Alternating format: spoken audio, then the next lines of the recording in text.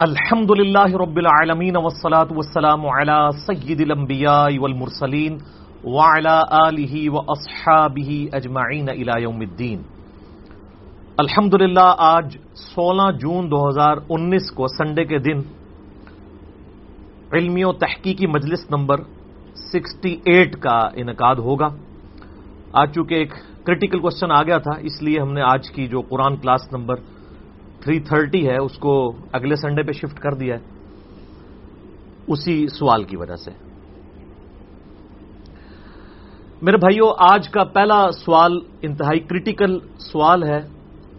یہ مجھے مختلف حلقوں کی طرف سے بھیجا گیا اور ہمارے بڑے قریبی دوست ہیں ہمارے شہزاد بھائی اور علی الاحسن نقوی بھائی، انہوں نے اسپیشلی مجھے فون کر کے کہا کہ چونکہ اس وقت پاکستانی قوم جو ہے وہ ایک تذبذب کا شکار ہے، اس حوالے سے وہ کوشچن جو انہوں نے بھیجا ہے میں اسے ورڈ بائی ورڈ فریز کر دیتا ہوں۔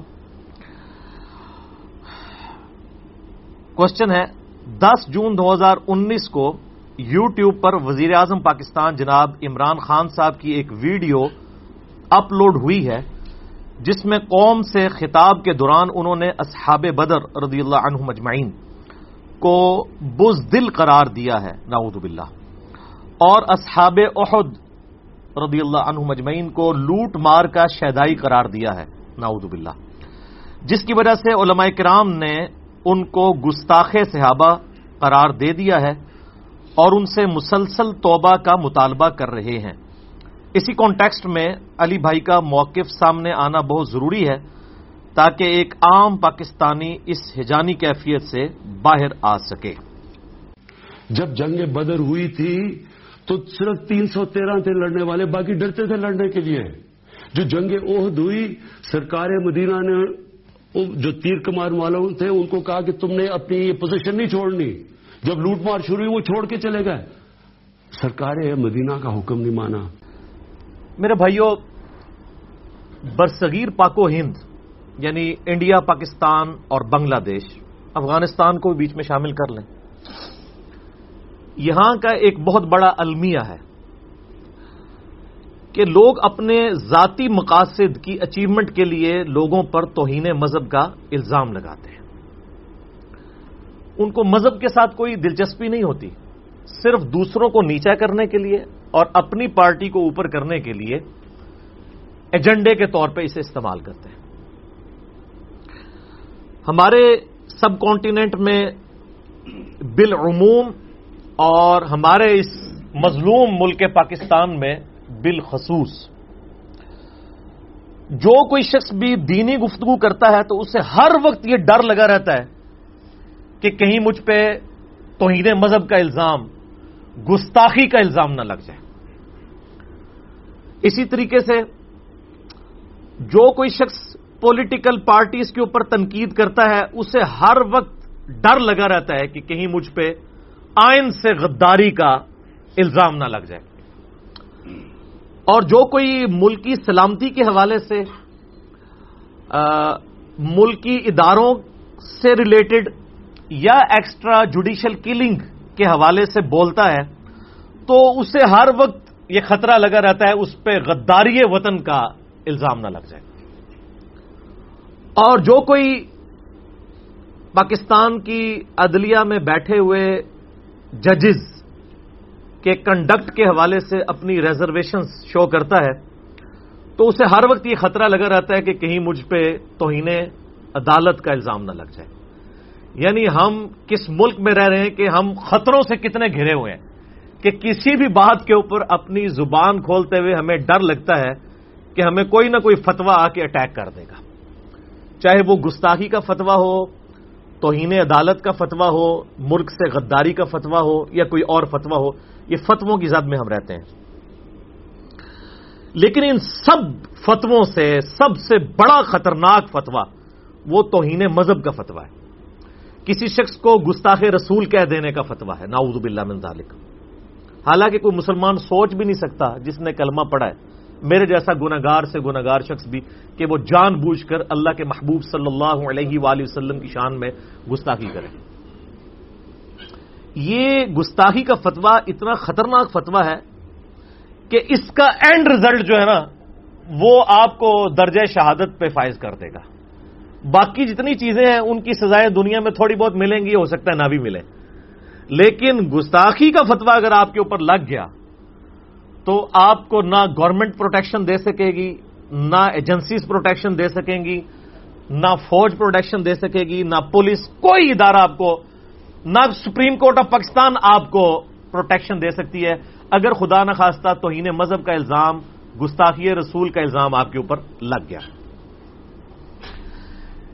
لیکن عجیب منطق ہے ہمارے ملک میں کہ یہاں پہ طاقتور کے اوپر اگر گستاخی کا الزام آئے نا تو اس سے معافی کا مطالبہ کیا جاتا ہے. آپ رجوع کر لیں، آپ بیان واپس لے لیں، آپ معافی مانگ لیں. اور اگر کوئی میرے جیسا، آپ جیسا کمزور بندہ اس پہ خدا نخواستہ الزام آ گیا تو سیدھا پھر کہتے ہیں جی گستاخ رسول کی تو توبہ ہی قبول نہیں ہے، اور پھر ایکسٹرا جوڈیشل کلنگ کے اوپر عوام الناس کو ابھارا جاتا ہے علماء سو کی جانب سے. میں علماء حق کی بات نہیں کر رہا. اور اس طرح کے کئی واقعات وقتاً فوقتاً آپ کو پتہ ہے ہمارے ملک میں ہوتے رہتے ہیں. تو میں یہ پوچھتا ہوں کہ اگر ان لوگوں کا عشق رسول واقعی سچا ہے تو امیر آدمی سے، طاقتور آدمی سے معافی کا مطالبہ کیوں کرتے ہیں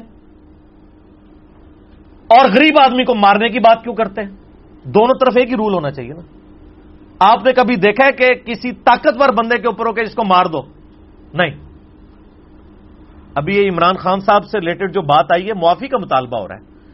یہی اگر خدا نخواستہ جنید جمشید صاحب ہوتے رحمہ اللہ تعالی، جو ہاتھ جوڑ کر ویڈیو میں معافی بھی مانگ رہے ہیں، حالانکہ میرے نزدیک ان کی کوئی بات ایسی نہیں تھی کہ جسے توہین کی کیٹیگری میں فال کیا جاتا. میں نے الحمدللہ ان کے دفاع کے اوپر اس وقت بھی لیکچر دیا تھا کہ الفاظ کے چناؤ پہ تو آپ اختلاف کر سکتے ہیں، تھیم پہ اختلاف نہیں ہے. اس سے زیادہ سخت آیات قرآن حکیم میں اور بخاری اور مسلم میں امہات المومنین سے متعلق موجود ہیں. ان کا احترام اپنی جگہ، لیکن چونکہ نبی علیہ السلام کے مبارک گھرانے سے شریعت پوری امت میں جائے گی، آپ کی بیویاں بھی ڈسکس ہوں گی، آپ کی اپنی شخصیت بھی ڈسکس ہوگی، آپ کے اصحاب بھی ڈسکس ہوں گے، کیونکہ وہی تو رول ماڈل ہے امت کے لیے.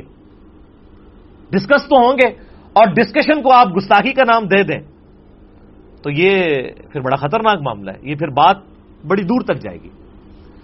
تو چونکہ جنید جمشید صاحب ایک مسکین آدمی تھے، انہوں نے معافی بھی مانگ لی تو مخالفین نے کیا کہا کہ نہیں، معافی تو ہوتی ہی نہیں ہے اس کیس میں. تو سر اب پرائم منسٹر کے بارے میں بھی آپ ذرا جرت کریں نا. یعنی یہ میں کہہ نہیں رہا کہ واقعی جرت کر دے، یہ یعنی میں ایک الزامی بات کے طور پہ کر رہا ہوں. تو اور وہ بھی اس لیے کہ اس وقت وہ پرائم منسٹر ہیں. اگر وہ اپوزیشن میں بیٹھے ہوتے نا ابھی تک درجہ شہادت پہ فائز ہو چکے ہوتے. کوئی مجاہد ملت ابھی تک جو ہے نا وہ جنت میں اپنا ٹکٹ انورٹڈ کاما میں جو وہ سمجھتا ہے اپنے زوم میں پکا کروا چکا ہوتا. لیکن وہ طاقتور ہیں، اس لیے ریکویسٹ یہی کی جا رہی ہے کہ سر آپ بیان واپس لے لیں، معافی کر لیں، یہ کر لیں، وہ کر لیں. ہمارے نزدیک تو میرے بھائیوں سورۃ الفرقان کی آیت نمبر 70 میں 70 نمبر آیت میں کیٹاگوریکل مینشن ہوا ہے کہ اس کائنات کی سب سے بڑی گستاخی وہ کیا ہے؟ اللہ کے ساتھ شرک کرنا. اگر اس سے بھی کوئی توبہ کر لے تو اللہ تعالیٰ نہ صرف اس کی توبہ قبول کرے گا بلکہ اس کے گناہوں کو بھی نیکیوں سے بدل دے گا. اللہ اکبر کبیرا والحمد للہ کثیرا وسبحان اللہ بکرۃ واصیلا. اور بھائی اللہ معاف کر دیندا ہے، مولوی نہیں معاف کر دے. بندے بڑے ڈاڈے نے. اللہ معاف کر دیتا ہے، بندے معاف نہیں کرتے، بندے بہت سخت ہیں. اور یہ توبہ کا دروازہ کب تک کھلا ہے؟ جامعہ ترمذی میں صحیح سند کے ساتھ حدیث ہے. اللہ کے محبوب صلی اللہ علیہ وآلہ وسلم نے ارشاد فرمایا، انٹرنیشنل نمبر کے مطابق 3537 نمبر حدیث ترمذی میں، کہ انسان کے اوپر جب تک نزع کا عالم طاری نہ ہو جائے، موت کے غرغرے سے پہلے پہلے بھی وہ توبہ کر لے تو اس کی توبہ قبول ہے. ہمیں گستاخ رسول کی سزا کے ساتھ کوئی ایشو نہیں ہے، ہمیں اس چیز کے ساتھ ایشو ہے کہ آپ کہتے ہیں کہ توبہ قبول نہیں ہے. توبہ کا دروازہ تو موت کے غرغرے سے پہلے کھلا ہوا ہے. کوئی دنیا کا بڑے سے بڑا انسان فتویٰ دے کے اس دروازے کو بند نہیں کر سکتا. لیکن افسوس کی بات ہے کہ ہمارے بڑوں نے پاکستان کے آئین کے اندر 295C تو داخل کی، اور ماشاءاللہ اگر آپ اس کی انگریزی پڑھیں نا، میرے جیسا بندہ جس کی پوری تعلیم انگریزی میں ہے، میکینیکل انجینئرنگ ہماری پوری کی پوری انگریزی میں، اس سے پہلے FSC بھی انگریزی میں، میں بھی اس میں آدھے سے زیادہ انگریزی کے الفاظ کا ترجمہ نہیں کر سکتا، اس کے لیے مجھے ڈکشنری کھولنی پڑے گی، اور وہ آپ اگر پڑھ کے 295C دیکھ لیں، ہم انشاءاللہ JPG میں ڈسپلے بھی کروا دیں گے، تو آپ کسی MA انگلش کو بھی بٹھائیں نا، اس کو بھی کہ ڈکشنری کھولے بغیر بتائے کہ اس میں انگریزی کے الفاظ کون سے استعمال ہوئے ہیں، اور جتنے دقیق الفاظ استعمال کیے گئے ہیں، ان الفاظ کی روشنی میں کوئی دنیا کا بندہ بچ پاتا ہے اس طرح کے ایشوز کے اوپر؟ چلے ہم نے مانا کہ آپ نے یہ داخل کر دیا، لیکن خدا کے لیے آپ یہ بات بھول گئے کہ موت کے غرغرے تک توبہ کا دروازہ کھلا ہے، کوئی اس کی چھوٹی سی ایک شکی ڈال دیتے کہ اگر کسی سے گستاخی ہو گئی ہے، جو کہ ہوتی ہی اکثر نادانستگی میں ہے، جان بوجھ کے تو کوئی گستاخی نہیں کرتا، تو اس کے اوپر توبہ پیش کی جائے گی، لیکن آپ کو حیرانگی ہوگی یہ توبہ مانتے ہی نہیں ہے۔ ہاں کوئی تگڑا بندہ ہو تو اس سے کہتے ہیں چل تو توبہ کر لے، وہ ایک علیحدہ معاملہ ہے، یہ توبہ کے قائل ہی نہیں ہے، اس لیے وہ شک بھی داخل نہیں کی ہوئی، حالانکہ قرآن و سنت کے میں نے سورۃ الفرقان آیت نمبر 70 اور جامعہ ترمذی انٹرنیشنل نمبر کے مطابق 3537 نمبر حدیث میں توبہ کا دروازہ موت کے غرغرے تک کھلا ہے، اسے کوئی دنیا کا مفتی، پیر، محدث، مفسر بند نہیں کر سکتا۔ دوسری طرف الفاظ کا چناؤ اتنا گمبھیر مسئلہ ہے کہ قرآن حکیم میں اللہ تبارک و تعالیٰ نے جو آیات نازل فرمائی ہیں، ان کا جو اردو زبان میں ترجمہ کیا گیا ہے نا، اس میں انہوں نے عربی کی اپروپریٹ ٹرانسلیشن ہی اردو میں ٹرانسفر نہیں کی ہے، صرف گستاخی کے ڈر سے، کیونکہ پبلک کو جو ان لوگوں نے کہانیاں کروائی ہوئی ہیں وہ بالکل ڈیفرنٹ ہیں، قرآن و سنت بالکل ڈیفرنٹ بات کرتا ہے، جو میں اکثر کہتا ہوں کہ کتابوں کا خدا اور ہے اور بابوں کا خدا اور ہے، کتابیں تو کچھ اور دین بتا رہی ہیں، انہوں نے تو بابوں کا دین بتایا ہوا ہے، ہم بتاتے ہیں کتابوں کا دین، کیوں؟ کیونکہ نہ میں وہابی، نہ میں بابی، میں ہوں مسلم علمی کتابی، نہ ہم کوئی سو کالڈ وہابی ہیں، کوئی علمی بات کرے اسے وہابی کہہ دیتے ہیں، نہ ہم بابوں کا دفاع کرنے والے بابی ہیں، ہم علمی کتابی مسلم ہیں الحمدللہ۔ تو قرآن حکیم میں چونکہ چیزیں ان کے عقائد و نظریات کے خلاف تھیں، اردو میں انہوں نے قرآن کا ترجمہ کرتے ہوئے بھی قرآن کے منہ میں اپنے الفاظ ڈال دیے۔ اس کی میں آپ چھوٹی سی مثال ایک دیتا ہوں۔ سورہ آل عمران آیت نمبر 144 بڑی مشہور آیت ہے، غزوہ احد کے موقع پر ہی نبی علیہ السلام اتنے زخمی ہوئے کہ آپ بے ہوش ہو گئے اور آپ کی شہادت کی خبر جو ہے وہ مشہور ہو گئی۔ اس کانٹیکسٹ میں سورہ آل عمران میں اللہ تبارک و تعالی نے آیت نازل فرمائی، آیت نمبر 144، اعوذ باللہ من الشیطان الرجیم، بسم اللہ الرحمن الرحیم، وما محمد الا رسول قد خلت من قبلہ الرسل، محمد صلی اللہ علیہ وآلہ وسلم تو نہیں ہے مگر ایک رسول ہی، اور ان سے پہلے بھی کئی رسول گزرے ہیں۔ افئن ماتا، اگر یہ مر جائیں، یہ موت کا لفظ ہم اردو میں بھی استعمال کرتے ہیں، لیکن ترجمہ کرنے والوں نے ترجمہ پتہ ہے اس کا کیا کیا؟ اگر یہ وصال فرما جائیں، وفات شریف فرما جائیں، انتقال فرما جائیں، حالانکہ یہ سارے کے سارے الفاظ عربی کے ہیں، جو وصال بھی عربی کا لفظ ہے، وفات بھی عربی کا لفظ ہے، اللہ تعالیٰ نے یہ لفظ نہیں چوز کیا، اللہ نے کیا کہا؟ افئن ماتا، انہوں نے کہا نہ یہ تو گستاخی ہے، اس کو چینج کرو، او قتل انقلبتم علی اعقابکم، یا قتل کر دیے جائیں تو کیا تم اپنے دین سے الٹے قدم پھر جاؤ گے؟ جو کوئی اپنے دین سے الٹے قدم پھرے گا وہ اللہ کا کوئی نقصان نہیں کرے گا، اور اللہ تعالی شاکرین کو، ثابت قدم رہنے والوں کو جزا دے گا۔ یہ سورہ آل عمران آیت نمبر 144۔ انہوں نے ماتا کا ترجمہ کر دیا انتقال، وصال، اور قتیلہ کا ترجمہ کر دیا شہید، حالانکہ شہید خود عربی کا لفظ ہے۔ قتل کا ترجمہ کرتے ہوئے انہوں نے کہا یہ تو گستاخی ہو جائے گی، حالانکہ کوئی حرج نہیں ہے۔ ہم سیدنا امام حسین رضی اللہ تعالی عنہ علیہ السلام کو ان کے بارے میں اکثر شعر بھی پڑھ دیتے ہیں نا، قتل حسین اصل میں مرگ یزید ہے.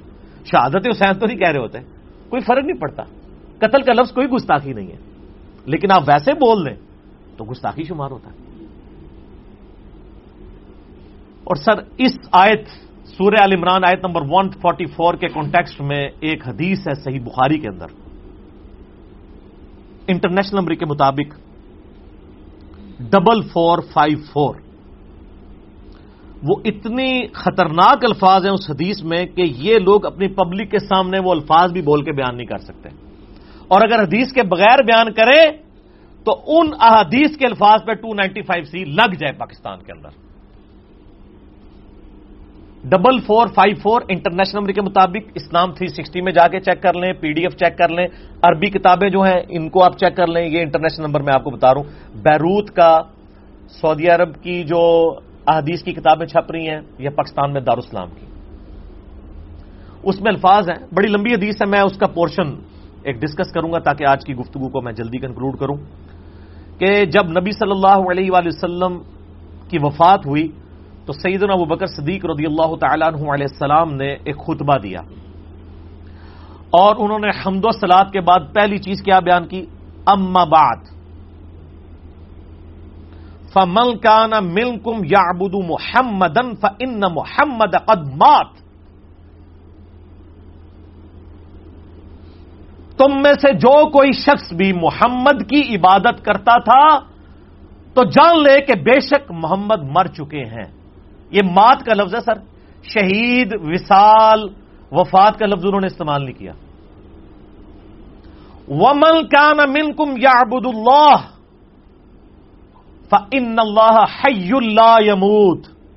اور جو کوئی اللہ کی عبادت کرتا تھا وہ جان لے، کرتا تھا، کرتا ہے یا کرتا رہے گا کہ اللہ کو کبھی موت نہیں آئے گی.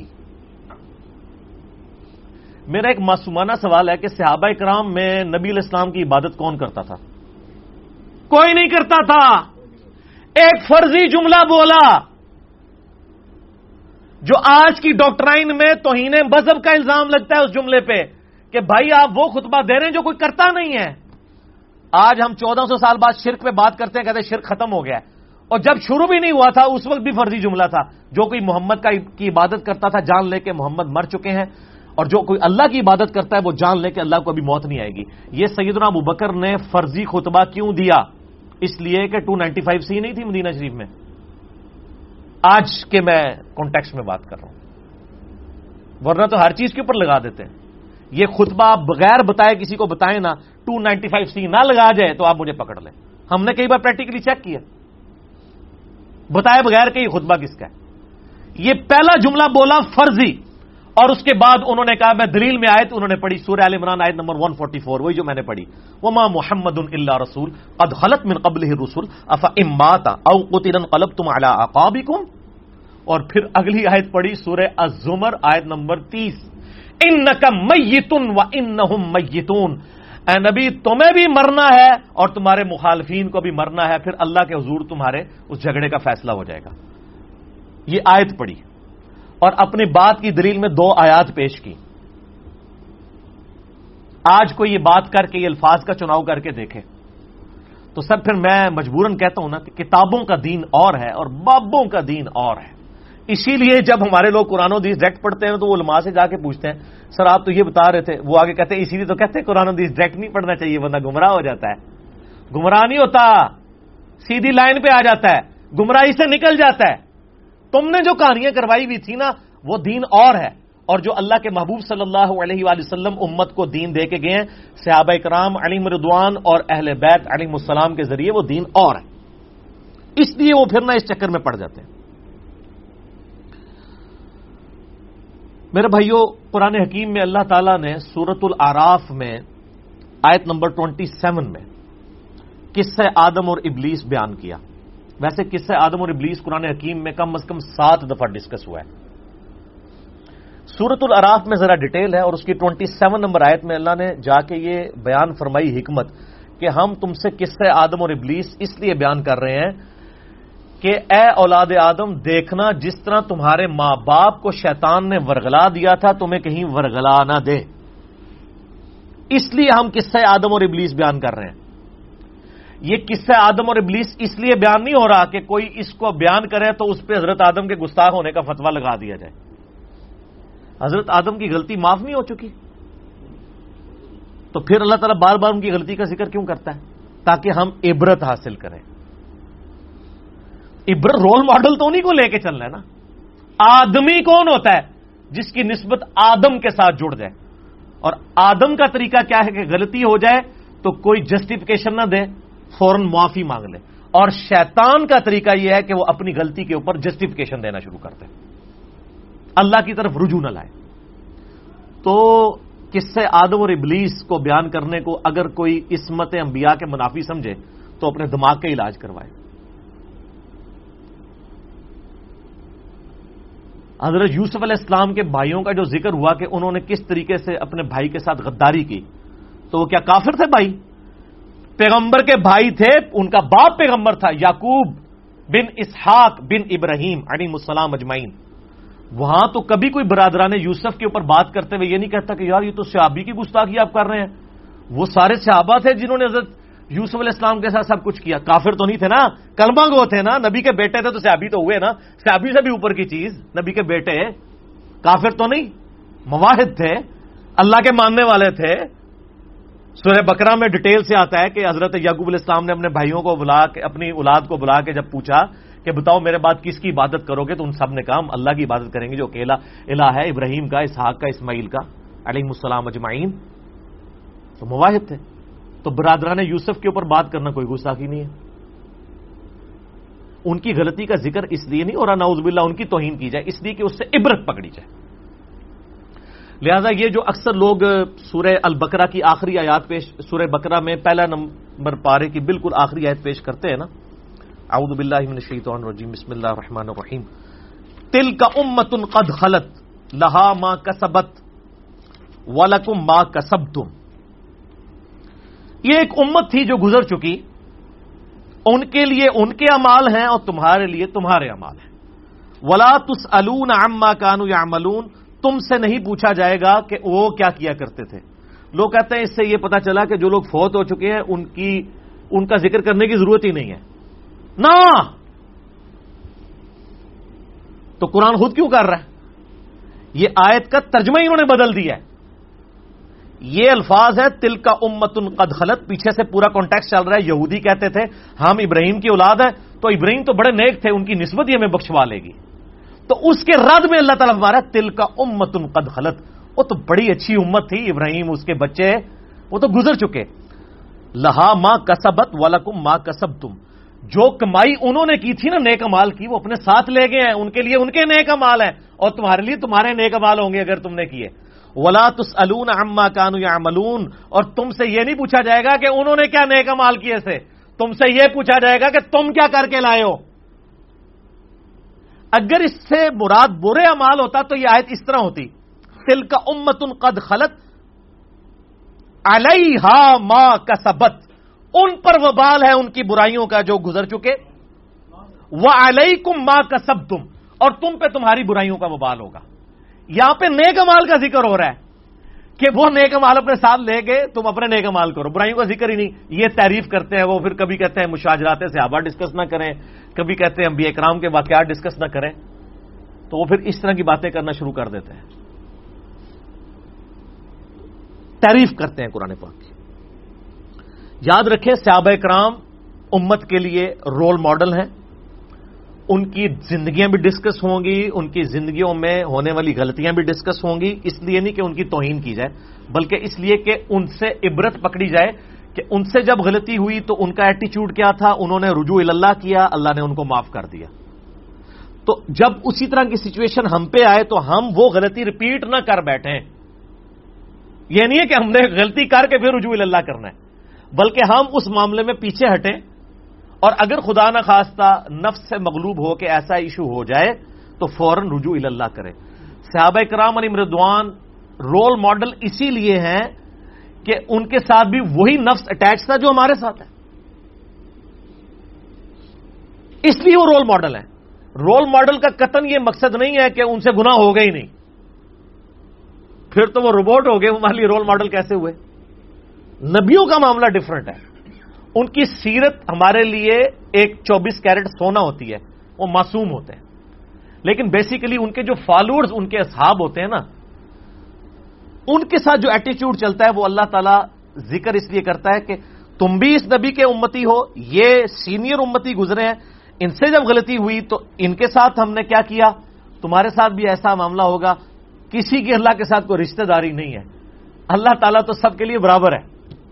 سمجھ آئی؟ یعنی یہ ڈاکٹرائن میں آپ کو کلیئر کر رہا ہوں, کیونکہ سب کانٹیننٹ میں جذباتی ڈاکٹرائن چل رہی ہے. اس نیریٹو کے خلاف کاؤنٹر نیریٹو ہم نے کھڑا کرنا ہے, ورنہ ہماری آنے والی نسلیں اسلام سے متنفر ہو جائیں گی. میں آپ کو بالکل کلیئر کٹ یہ بات بتا رہا ہوں. یہ جس قسم کا ہم نے دین بگاڑ کے یہاں پہ پیش کیا ہے, آنے والی نسلیں اسلام سے متنفر ہو جائیں گی. بولے اعوذ باللہ تعالی. میرے بھائیوں, جہاں تک الفاظ کے چناؤ کا تعلق ہے تو میں پرائم منسٹر سے بھی ریکویسٹ کروں گا, باقی سیاسی لیڈر سے بھی, علماء سے بھی, کہ جب بھی آپ کسی معاملے میں ڈسکشن کریں نا تو سینئر علماء سے دین کے معاملے میں کم از کم ضرور وہ الفاظ ڈسکس کر لیا کریں. اور یہ کوئی عیب والی بات نہیں ہے کہ کوئی شخص لکھی ہوئی تقریر پڑھے, یہ کوئی عیب والی بات نہیں ہے. خصوصاً مذہب کے اوپر سب کانٹیننٹ میں جب آپ بول رہے ہو تو یہ بہت چیز ضروری ہے کہ آپ اپنے الفاظ کا چناؤ ایسا رکھیں کہ کل کو آپ کے اوپر توہین مذہب کا الزام نہ لگ جائے. ہاں, یہ علیحدہ بات ہے کہ جوڈیشری میں جب وہ چیز جائے گی تو وہ توہین مذہب کا الزام غلطی ثابت ہوگا, کیونکہ کتاب و سنت میں انہی الفاظ کے ساتھ وہ چیزیں موجود ہوں گی. لیکن پبلک, میں نے آپ کو بتایا نا کہ بابوں کا دین اور ہے اور کتابوں کا دین اور ہے. یا تو پھر 8-10 سال انتظار کریں, ہماری ویڈیوز کے بعد اتنے لوگ ایجوکیٹ ہو چکے ہوں الحمدللہ. آج بھی millions of people all over the world الحمدللہ ایجوکیٹ ہو رہے ہیں اللہ کے فضل سے. آپ تو یہاں پہ 100-125 بندہ بیٹھا ہوا ہے نا, لیکن یہ ملینز آف پیپل تک ہماری ویڈیوز پہنچتی ہیں اللہ کے فضل سے. ایجوکیٹ کریں لوگوں کو اور لوگوں کو بتائیں کہ صحیح دین کیا ہے. لیکن چونکہ ہم جب تک یہ معاشرہ ایجوکیٹ نہیں ہوتا, مذہب کے اوپر گفتگو کرتے ہوئے الفاظ کے چناؤ کو دیکھ لینا چاہیے, اپروپریٹ ہو کہ کل کو کوئی پکڑ کے جو ہے مجاہد ملت نہ آپ کے اوپر دعویٰ بول دے اور آپ کو شہادت کے رتبے کے اوپر فائز کرتے اور خود بھی وہ شہادت کی تمنا رکھے ہو. دوہے شہید. بولے اعوذ باللہ تعالی. اللہ کا شکر ہے کہ میرے بھائیوں, ہمارے جو اس وقت موجودہ پرائم منسٹر ہیں عمران خان صاحب, جن سے میں شدید سیاسی بھی اور کئی معاملات پہ اختلاف رکھتا ہوں, اس کے باوجود بیسیکلی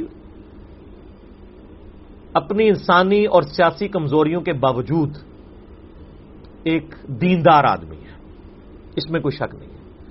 یعنی آپ ذرا پچھلے کے حکمرانوں, پچھلے جتنے ہمارے حکمران گزرے ہیں ان کو دیکھیں, کبھی انہوں نے دین کے حوالے سے اپنی تقریروں میں ڈسکشن نہیں کی. آیات کو, احادیث کو کوٹ کرنا, نبی علیہ السلام کے واقعات کو کوٹ کرنا, ریاست مدینہ کی بات کرنا, باقی جو ان کے دل کا اور اللہ کا معاملہ ہے وہ ہم نے ڈیپ ڈگ نہیں کرنا, ہم تو ظاہر کے اوپر بات کریں گے.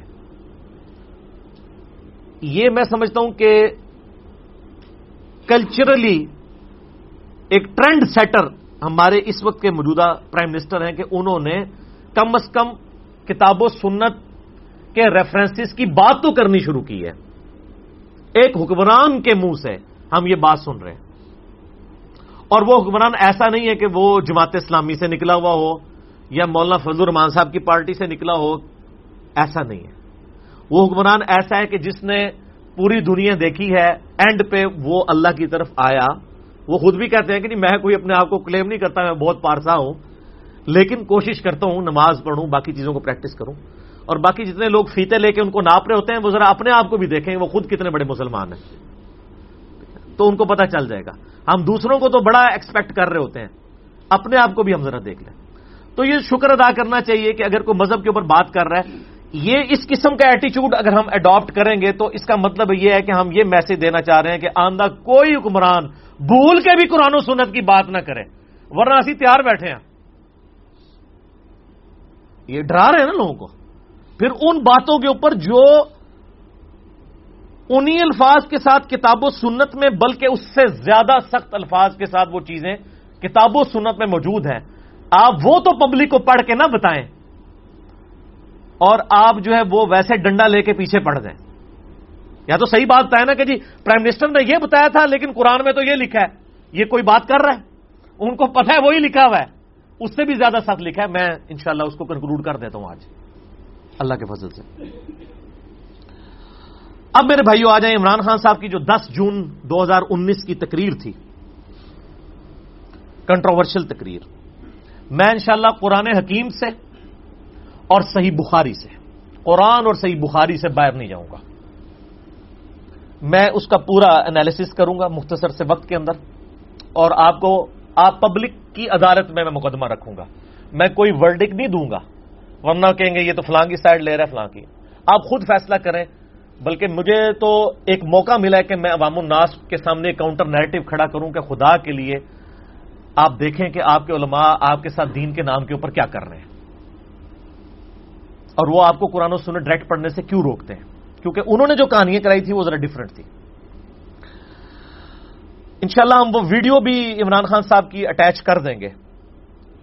وہ 20 سیکنڈ کا کلپ ہے جو کنٹروورشل ڈسکشن ہوئی تھی، وہ ہماری اس ویڈیو کے اندر ہم انشاءاللہ تعالی ایڈ کر دیں گے. جب جنگ بدر ہوئی تھی تو صرف 313 تھے لڑنے والے، باقی ڈرتے تھے لڑنے کے لیے.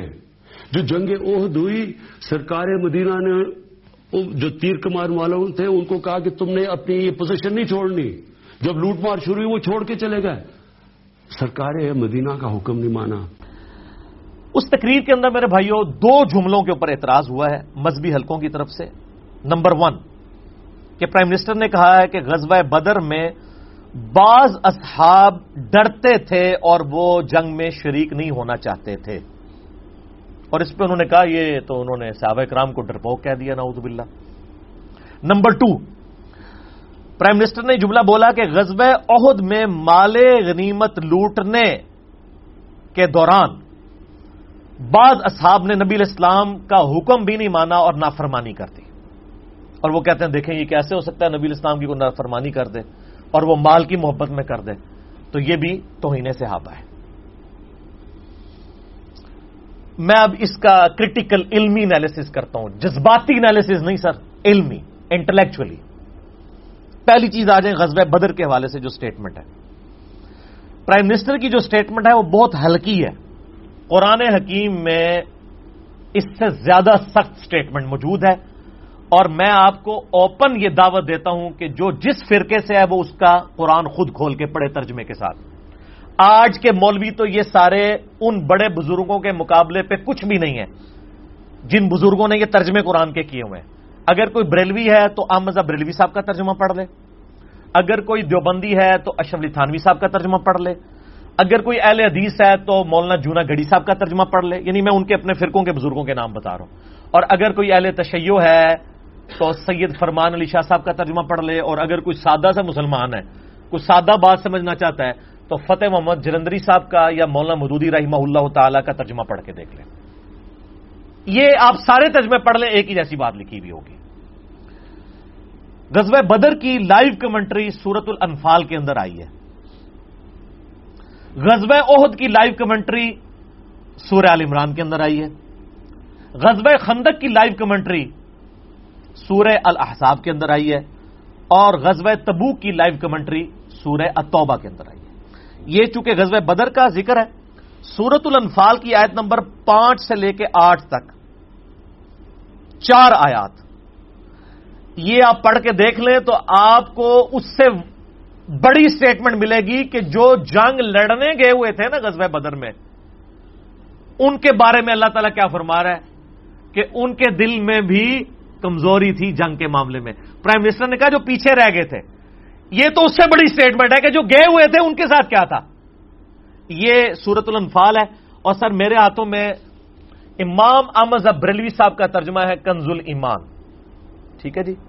چونکہ پاکستان، انڈیا، بنگلہ دیش میں بریلوی زیادہ تعداد میں ہیں اور وہ یہ سمجھتے بھی ہیں کہ اس وقت کسی کے بارے میں سرٹیفکیٹ دینا کہ کون عاشق رسول ہے اور کون گستاخ رسول ہے، یہ ذمہ داری ہمارے پاس ہے.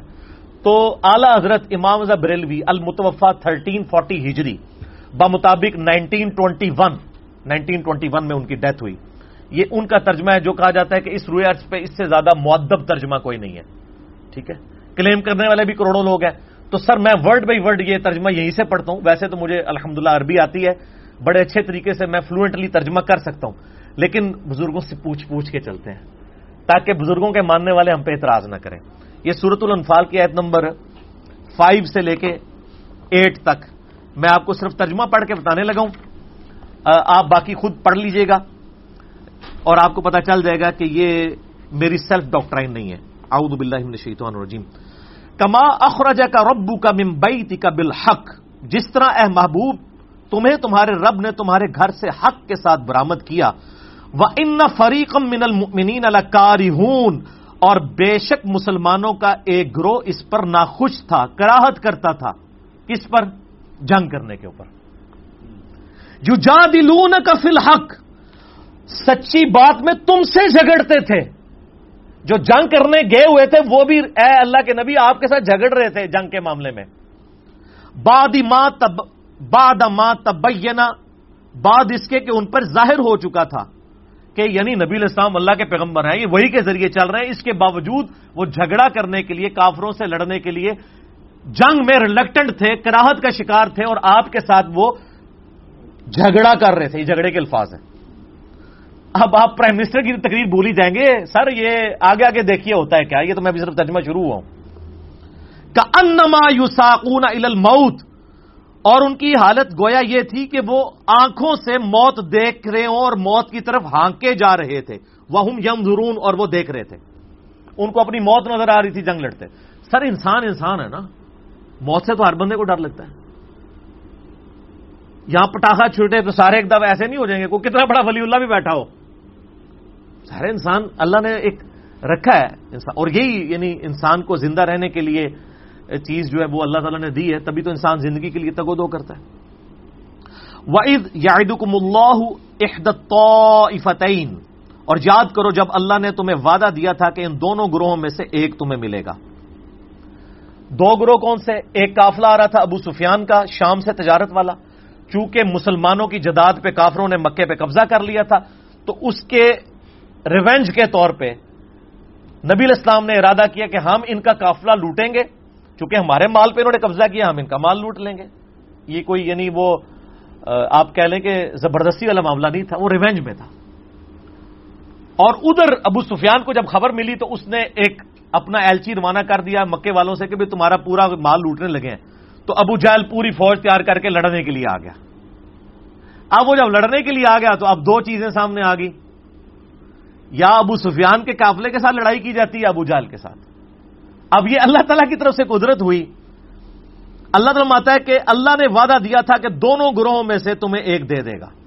یعنی اللہ کا وعدہ تھا کہ میں تمہاری پشت پہ کھڑا ہوں, چاہو تو ابو سفیان کے گروہ کے ساتھ لڑ لو, چاہے ابو جہل کے ساتھ مدد میں کروں گا فرشتوں کے ذریعے. اب جو ابو سفیان کا قافلہ تھا وہ تو تھا نہتا, وہ تو قافلے کی گھر سے گئے, لڑائی کے گھر سے تو گئے نہیں تھے. تو مسلمانوں کی خواہش یہ تھی کہ انہی کے ساتھ یہ معاملہ کیا جائے. یہ جو ہے وہ لیس ہو کے آئے ہوئے تھے 1000 کافر تلواروں کے ساتھ. تو ظاہر ہے یہ لڑائی کرتے ہوئے تو ریلکٹنسی انسان کے اندر ریلکٹنٹ ہو جاتا ہے انسان, تو اس کا ذکر ہے. اللہ نے وعدہ کیا تھا دونوں میں سے ایک گروہ دے گا. انہا لکم وتودون ان غیر ذات الشوکہ, اور تم یہ چاہتے تھے کہ تمہیں اس کے ساتھ کانٹے کا مقابلہ کرنا پڑے جہاں نقصان کا اندیشہ نہ ہو, یعنی ابو سفیان کے لشکر کے ساتھ. وَيُرِيدُ اللَّهُ أَن يُحِقَّ الْحَقَّ بِكَلِمَاتِهِ, جبکہ اللہ کا ارادہ یہ تھا کہ اپنا کلمات کو اللہ تعالیٰ سچ کو سچ کر کے دکھا دے. وَيَقْطَعَ دَابِرَ الْكَافِرِينَ, اور کافروں کی جڑ کاٹ کے رکھ دے. یعنی اللہ تعالیٰ یہ چاہتا تھا کہ ان مسلمانوں سے, وہ کہتے ہیں نا جی وہ بڑی تھوڑی تلواریں تھی, زریں تھی, وہ اس لیے کہ وہ سفیان کے قافلے کے لیے گئے تھے, تیاری کر کے تو گئے نہیں ہوئے تھے. اب یہ نہتے مسلمانوں کے ساتھ اگر 1000 کا لشکر الٹ دیا جاتا ہے اللہ کی مدد سے, تو مسلمانوں کا کتنا روب پڑنا تھا. تو اللہ تعالیٰ نے یہ فیصلہ کیا کہ میں ان نہتوں سے ان کو مرواؤں گا, تاکہ یہ قائم ہو جائے کہ پروفٹ کے پیچھے خدا کھڑا ہے. ٹھیک ہو گیا, بات سمجھ آ گئی آپ کو. نبی علیہ السلام کے کیس میں یہ عذاب استیصال بھی تھا, اگلے انبیاء کا جب انکار ہوتا تھا نا تو اللہ کی طرف سے غیبی عذاب آ جاتا تھا، کبھی پتھروں کی بارش کی شکل میں، کبھی سمندر میں غرق کر کے، کبھی چنگھاڑ کی شکل میں. ہمارے نبی علیہ السلام کے کیس میں یہ عذاب آیا ہے، صحابہ کی تلواریں مسلط ہوگی کافروں پہ. سورہ توبہ کی آیت نمبر 15 میں موجود ہے کہ اللہ تعالیٰ تمہاری تلواروں سے ان کو عذاب دے گا. ہمارے نبی علیہ السلام کے کیس میں عذاب استیصال قتال کی شکل میں آیا، اور یہ پہلی قسط ان کو غزوہ بدر میں ملی. 70 سردار ان کے مر گئے، بخاری میں آتا ہے، وہ انشاءاللہ تعالیٰ آگے میں بیان بھی کر دوں گا. تو اللہ فرماتا تھا، اللہ نے فرمایا کہ میں حق کو واضح کرنا چاہتا تھا تاکہ کافروں کی جڑ کاٹ دوں. لیحق الحق ویبطل الباطل ولو کرہ المجرمون، تاکہ اللہ سچ کو سچ کرے اور جھوٹ کو جھوٹ، اگرچہ برا مان جائیں مجرم لوگ. اس کے بعد پھر اللہ تعالیٰ نے فرمایا کہ ہم نے بارش نازل فرمائی اور پھر مسلمانوں کے دل مضبوط کیے، ان کے اوپر غنودگی طاری کر دی. اللہ تعالیٰ نے فرشتے نازل فرمائے جن کے ذریعے اللہ تعالیٰ نے مدد فرمائی اور مسلمانوں کو الٹیمیٹلی فتح نصیب ہوئی. یہ تھا جناب غزوہ بدر کے بارے میں. اب جو پرائم منسٹر کی تقریر ہے وہ تو بہت پیچھے رہ گئی، آپ یہ الفاظ سن لیں، میں یعنی اس میں کوئی ایڈ نہیں کرتا. اور یہ معاملہ یہاں نہیں رکا، غزوہ احد میں بھی سورہ آل عمران آیت نمبر 122 میں ذکر ہے کہ اس موقع پہ بھی یہ کمزوری صحابہ کرام علیہم رضوان کے اندر بشری تقاضے کے تحت آئی. سورہ آل عمران آیت نمبر 122، اذ ہمت طائفتان منکم ان تفشلا، جب تم میں کے دو گروہوں کا ارادہ ہوا کہ وہ نامردی کر جائیں. یہ اعلی حضرت کا ترجمہ ہے. نامردی سے مراد بزدلی دکھا جائے، لیکن بزدلی پھر بھی سوفسٹیکیٹڈ ورڈ ہے. نامردی والا لفظ اگر آج ہمارے سب کانٹیننٹ میں بولا جائے تو کیا ہے، لیکن چونکہ اعلی حضرت بول رہے ہیں تو کوئی فتویٰ نہیں لگے گا، کیونکہ وہ تو عاشق پروانے رسالت ہے. ٹھیک ہو گیا. غزوہ احد کے موقع پر تم میں سے دو گروہوں کا ارادہ ہوا کہ نامردی کر جائیں. واللہ ولیہما، جبکہ اللہ ان دونوں گروہوں کا پشت پناہ تھا. وعلی اللہ فلیتوکل المؤمنون، اور مسلمانوں کو اللہ ہی پر بھروسہ کرنا چاہیے. اور پھر اللہ تعالیٰ نے ذکر کیا کہ بدر میں بھی تو تم بڑے کمزور تھے، وہاں بھی تو اللہ نے مدد کی تھی، تو احد کے موقع پہ کیوں بزدلی دکھا رہے ہو اور بقول اعلی حضرت کے نامردی دکھا رہے ہو. اب میں اس پہ کوئی کمنٹس نہیں کروں گا، اعلی حضرت جانے اور ان کے ماننے والے جانے، ہم کوئی کمنٹس نہیں کرتے. اسی کانٹیکسٹ میں صحیح بخاری میں ایک حدیث ہے انٹرنیشنل نمبر کے مطابق 4051، جس میں جابر بن عبداللہ رضی اللہ تعالیٰ عنہ کہتے ہیں کہ یہ جو سورہ آل عمران کی آیت نمبر 122 میں جن دو گروہوں کا ذکر ہوا وہ ہمارے تھے، انصار کے. ایک اوس کا قبیلہ تھا حارثہ، اور ایک خزرج کا قبیلہ تھا سلمہ، بنو حارثہ اور بنو سلمہ. اور حضرت جابر بن عبداللہ کہتے ہیں یہ قرآن میں جو ہمارے بارے میں یہ بزدلی کا ذکر آیا نا، تو مجھے اس سے کوئی دکھ نہیں ہوا. دکھ تو ہونا چاہیے تھا کہ ہمارے دو قبیلوں کو اللہ بزدل کہہ رہا ہے. کہتے ہیں اس لیے کہ اس کے ساتھ جو اللہ تعالیٰ نے فرمایا نا کہ اللہ ان دونوں کا پشت پناہ ہے، تو مجھے یہ بات زیادہ محبوب ہے کہ ہماری بزدلی کو اور بقول اعلی حضرت کے نامردی کو کمپنسیشن ملی ہے اللہ کی پشت پناہی سے. تو چونکہ اللہ کہہ رہا ہے کہ میں تمہارا پشت پناہ تھا اور پھر اللہ نے ان کے دل مضبوط کر دیے، تو اس کی وجہ سے مجھے یہ آیات محبوب ہیں کہ ہمارے قبیلوں کی بزدلی کا ذکر تو ہوا لیکن ساتھ ہی اللہ نے کہا میں پشت پناہ ہوں. سر یہ قرآن ہے سر. پھر میں بولوں کہ نہ بولوں کہ کتابوں کا دین اور ہے اور بابوں کا دین اور ہے. اس لیے آپ جھوم کے نا صبح شام ایک دفعہ کہا کریں کیا کہ نہ میں وابی نہ میں بابی، میں ہوں مسلم علمی کتابی. ٹھیک ہو گیا. پہلی سٹیٹمنٹ کلیئر ہو گئی. اب دوسری سٹیٹمنٹ کی طرف آئیں جو سورہ آل عمران میں ڈیٹیل کے ساتھ غزوہ احد کا ذکر ہے. آپ حیران ہوں گے کہ غزوہ احد کی ڈیٹیل کمنٹری غزوہ احد کے فوراً بعد سورہ آل عمران میں 60 آیات میں نازل ہوئی ہے. آیت نمبر 121 سے لے کے 180 تک مسلسل 60 آیات غزوہ احد میں جو مسلمانوں سے ایشوز مس ہینڈل ہوئے اس کی کمنٹری پہ آئے ہیں. اس کی ایک خاص وجہ تھی. اللہ تو یرموک اور قادسیہ دیکھ رہا تھا نا کہ میں نے اس مختصر سی جماعت کو اٹھا کے دو سپر پاورز الٹنی ہے، رومن امپائر اور پرشین امپائر. رومن امپائر کے خلاف فیصلہ کن جنگ ہوئی ہے، جنگ یرموک، اور پرشین امپائر کے خلاف فیصلہ کن جنگ، جنگ قادسیہ سیدنا عمر کے دور میں، وہ جنگیں اللہ کو تو نظر آ رہی تھی نا، مسلمانوں کو تو نہیں پتا تھا کہ ایسا موقع آئے گا اور کب آئے گا۔ غزوہ احد پہ جو مسلمانوں نے ڈسپلن لوز کیا، اگر اسی طریقے سے لوز ڈسپلن چلتا رہتا تو رومن اور پرشین امپائر کیسے الٹی جا سکتی تھی؟ جو صدیوں سے ریزروڈ آرمیز جن کی لاکھوں میں تھی، ان کے پاس لیٹسٹ اسلحہ تھا، مسلمان کیسے ان کا مقابلہ کر سکتے تھے؟ تو غزوہ احد کے موقع پہ جو اللہ تعالیٰ نے کلاس لی ہے نا مسلمانوں کی، وہ کلاس لینا ہی بیسیکلی جنگ یرموک اور قادسیہ اور اس کے بعد والی فتوحات کے لیے ایک ٹرینڈ سیٹر بن گئی۔ 60 آیات ایک ایک چیز کے اوپر تبصرہ ہو رہا ہے۔ اب وہ 60 آیات تو مجھے 3 گھنٹے لگ جائیں گے کور کرنے کے لیے، لیکن جو پرائم منسٹر نے بات کی تھی نا مال غنیمت والی، میں صرف اسی کو کور کرتا ہوں۔ آیت نمبر ہے 152 اور 153، پروانہ شمع رسالت امام احمد بریلوی المتوفا 1340 ہجری کا ترجمہ کنز الایمان شریف، سورہ آل عمران آیت نمبر 152 اور 153۔ وَلَقَدْ صَدَقَكُمُ اللَّهُ وَعْدَهُ، اور بے شک اللہ نے تو اپنا وعدہ سچ کر دکھایا تھا۔ اللہ نے وعدہ کیا تھا غزوہ احد میں بھی فتح ہوگی، لیکن شکست ہو گئی، لیکن فتح بعد میں شکست میں بدلی۔ تو اللہ تعالیٰ اب مسلمانوں کو تسلی دے رہا ہے کہ سر یہ نہ سمجھنا کہ اللہ کے وعدے جھوٹے ہوتے ہیں، نہیں، بے شک اللہ نے تو وعدہ سچ کر دکھایا تھا۔ اذ تحسونہم باذنہ، جبکہ تم اللہ کے حکم سے کافروں کو قتل کر رہے تھے۔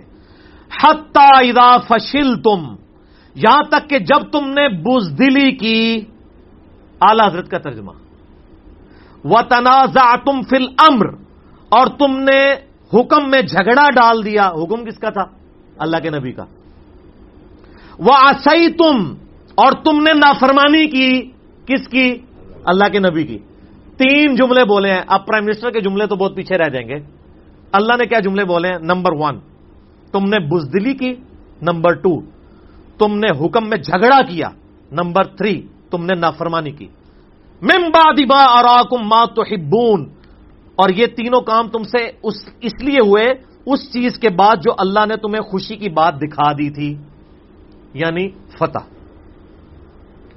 یہ مؤدب ترجمہ فتح ہی ہے، ورنہ اس کا ترجمہ یہ بھی ہو سکتا ہے مال غنیمت، لیکن مال غنیمت کا چونکہ الگ سے ذکر موجود ہے اس لیے میں فتح ہی ترجمہ کرتا ہوں۔ منکم من یرید الدنیا، تم میں سے کوئی دنیا چاہتا تھا، ومنکم من یرید الآخرہ، اور تم میں سے کوئی آخرت چاہتا تھا۔ یعنی صحابہ کرام کو کہا جا رہا ہے کہ یہ جو نافرمانی ہوئی ہے نا، یہ اس لیے ہوئی ہے کہ تم میں سے کوئی دنیا کے طلبگار تھے اور کوئی آخرت کے۔ ثم صرفکم عنہم، پھر تمہارا منہ ان سے پھیر دیا گیا، لیبتلیکم، تاکہ تمہیں اللہ آزمائے۔ یعنی منہ کیا پھیر دیا؟ پہلے تم اوپر تھے، اب وہ اوپر آ گئے تاکہ تمہیں اللہ آزمائے کہ تم دنیا سے محبت کرتے تو۔ وَلَقَدْ عَفَا عَنْكُمْ، اور بے شک اس نے تمہیں معاف کر دیا۔ معافی کس بات کی ہوتی ہے؟ غلطی کی۔ یہ معاف کر دیا سے پتہ چل گیا کہ یہ جو پہلے 3 الفاظ آئے تھے نا کہ تم نے بزدلی کی، تم نے حکم میں جھگڑا ڈالا اور نافرمانی کی، یہ انہی کو معاف کیا گیا۔ اور وہ کون لوگ تھے؟ صحابہ کرام۔ ہو سکتا ہے کوئی یہ کہ جی یہ ان لوگوں کے بارے میں نازل ہوئی ہے وہ جو 300 لوگ عبداللہ ابن ابی کے ساتھ غزوہ احد سے باہر نکل گئے تھے، نہ، وہ تو جنگ لڑے ہی نہیں ہے۔ یہ ان کا ذکر ہے جو جنگ لڑ رہے تھے کہ تم نے بزدلی دکھائی حکم میں۔ کیا عبداللہ بن ابی کو اللہ نے معاف کر دیا تھا، اس کے ساتھی منافقین کو؟ نہیں، معاف کن کو کیا؟ جو جنگ لڑنے کے لیے آئے تھے۔ اب ذرا اس کے بعد پرائم منسٹر کی تقریر آپ سنیں گے نا تو آپ کہیں گے پرائم منسٹر صاحب نے تو کچھ بھی بیان نہیں کیا۔ تو سر میرا معصومانہ سوال ہے، کیا آپ دین کا بگڑا ہوا حلیہ عوام الناس کو پیش کرنا چاہتے ہیں؟ اس لیے میری باتیں بھی آپ کو کڑوی لگتی ہیں، کیونکہ میں وہ باتیں کر رہا ہوں جو واقعی دین ہے، اور آپ جو باتیں کر رہے ہیں وہ کہانی ہے۔ واللہ ذو فضل علی المؤمنین، اور اللہ مسلمانوں پر فضل فرمانے والا ہے۔ ٹھیک ہو گیا جی۔ اب اس کانٹیکسٹ میں ایک حدیث ہے، اسی کے بعد اسی گفتگو ہم کنکلوڈ کر دیں گے.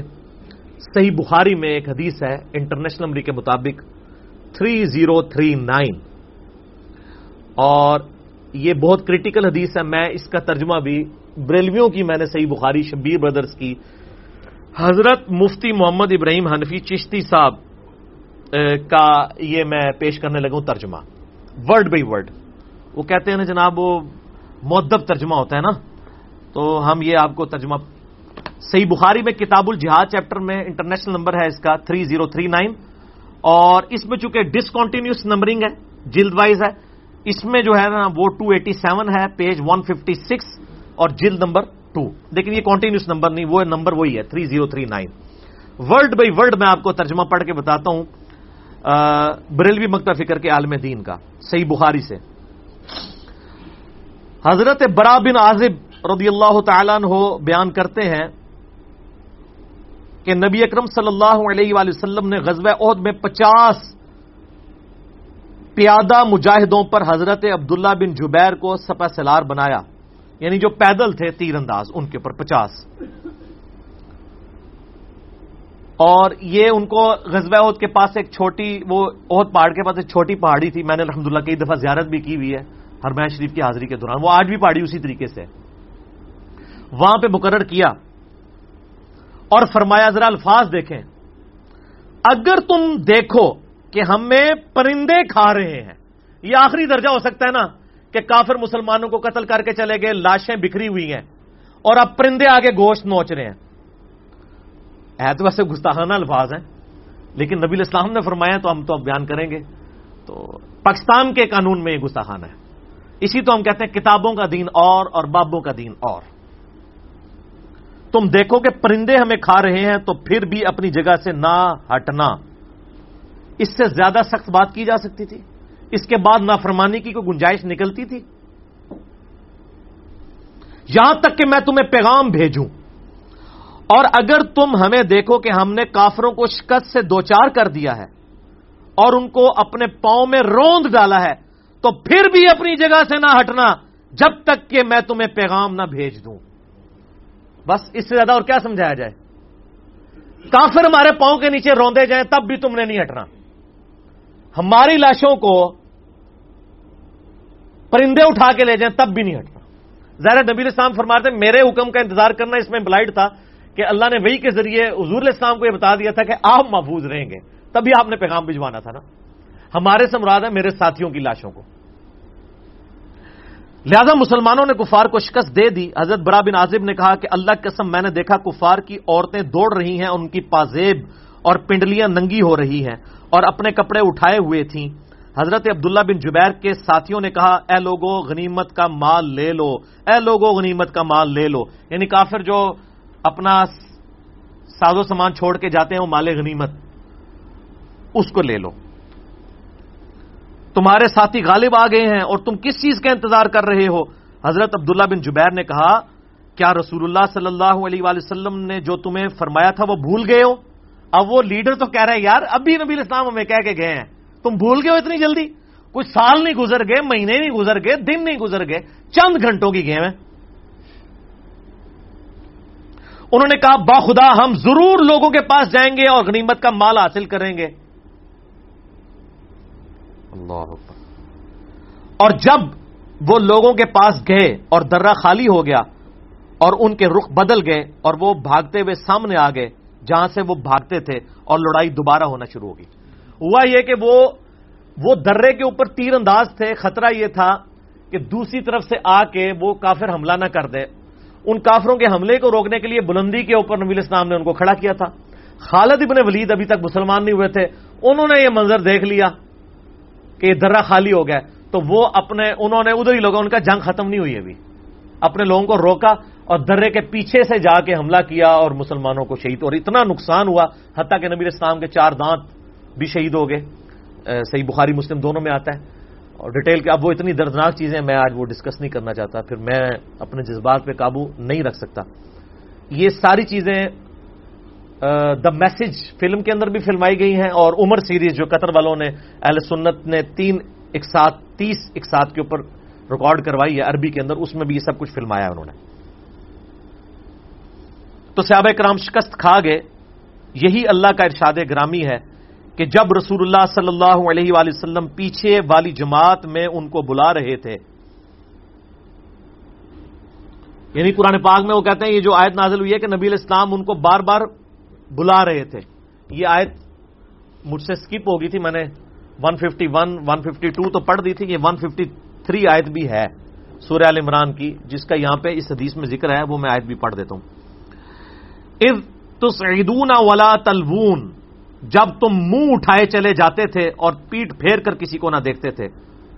علی احد والرسول یدعوکم، اور دوسری جماعت میں ہمارے رسول تمہیں پکار پکار کے واپس بلا رہے تھے. فی اخراکم فاصابکم غما بغم لکی لا تحزنوا علی ما فاتکم ولا ما اصابکم واللہ خبیر بما تعملون. تو تمہیں غم کا بدلہ غم دیا اور معافی اس لیے سنائی کہ جو ہاتھ سے گیا اور جو افتاد پڑی اس کا رنج نہ کرو، اور اللہ کو تمہارے کاموں کی خبر ہے. اس آیت کا ذکر سورہ ال عمران کی آیت نمبر 153 کا برا بن عازب نے کیا کہ اللہ تعالیٰ فرما رہا ہے کہ میں نے غم پہ غم دیا. غم پہ غم کیا آیا کہ نبی علیہ السلام کی شہادت کی خبر مشہور ہوگی. اب وہ غم کے اوپر غم تھا تو پھر تو ان کو اپنی شکست تو بھولی گئی، مشکلیں پڑی اتنی کہ آسان ہو گئی.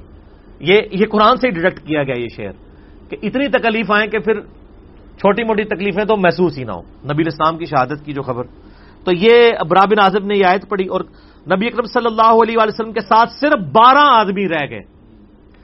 700 صحابہ میں سے صرف 12 بندے حضور علیہ السلام کے ساتھ رہ گئے، اور انہوں نے ہمارے 70 آدمی شہید کر دیے.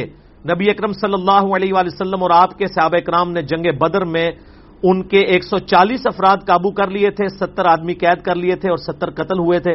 ابو سفیان نے 3 مرتبہ کہا، ابو سفیان بھی چوڑا ہو گیا کہ بھی بدلہ لے لی ہے، اس نے 3 مرتبہ کہا کیا لوگوں میں محمد ہیں؟ تو نبی اکرم صلی اللہ علیہ وسلم نے ان کو جواب دینے سے منع فرما دیا.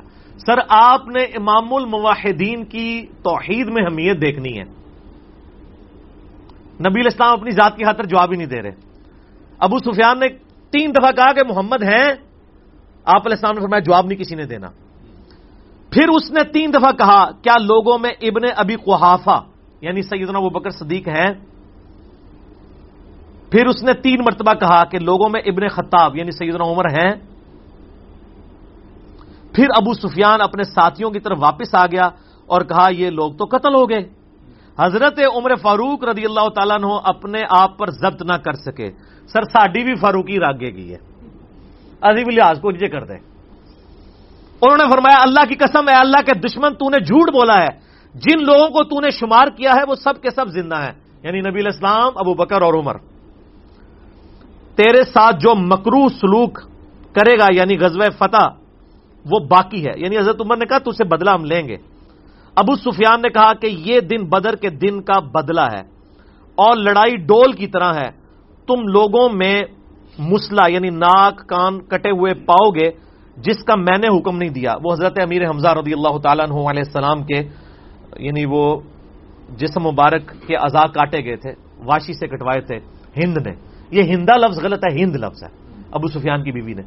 تو ابو سفیان نے کہا کہ یہ میرے حکم پہ نہیں ہوا اور مجھے یہ ناگوار بھی نہیں ہے، جو کچھ ہوا میں اس کو برا بھی نہیں جانتا لیکن میں نے کروایا نہیں ہے.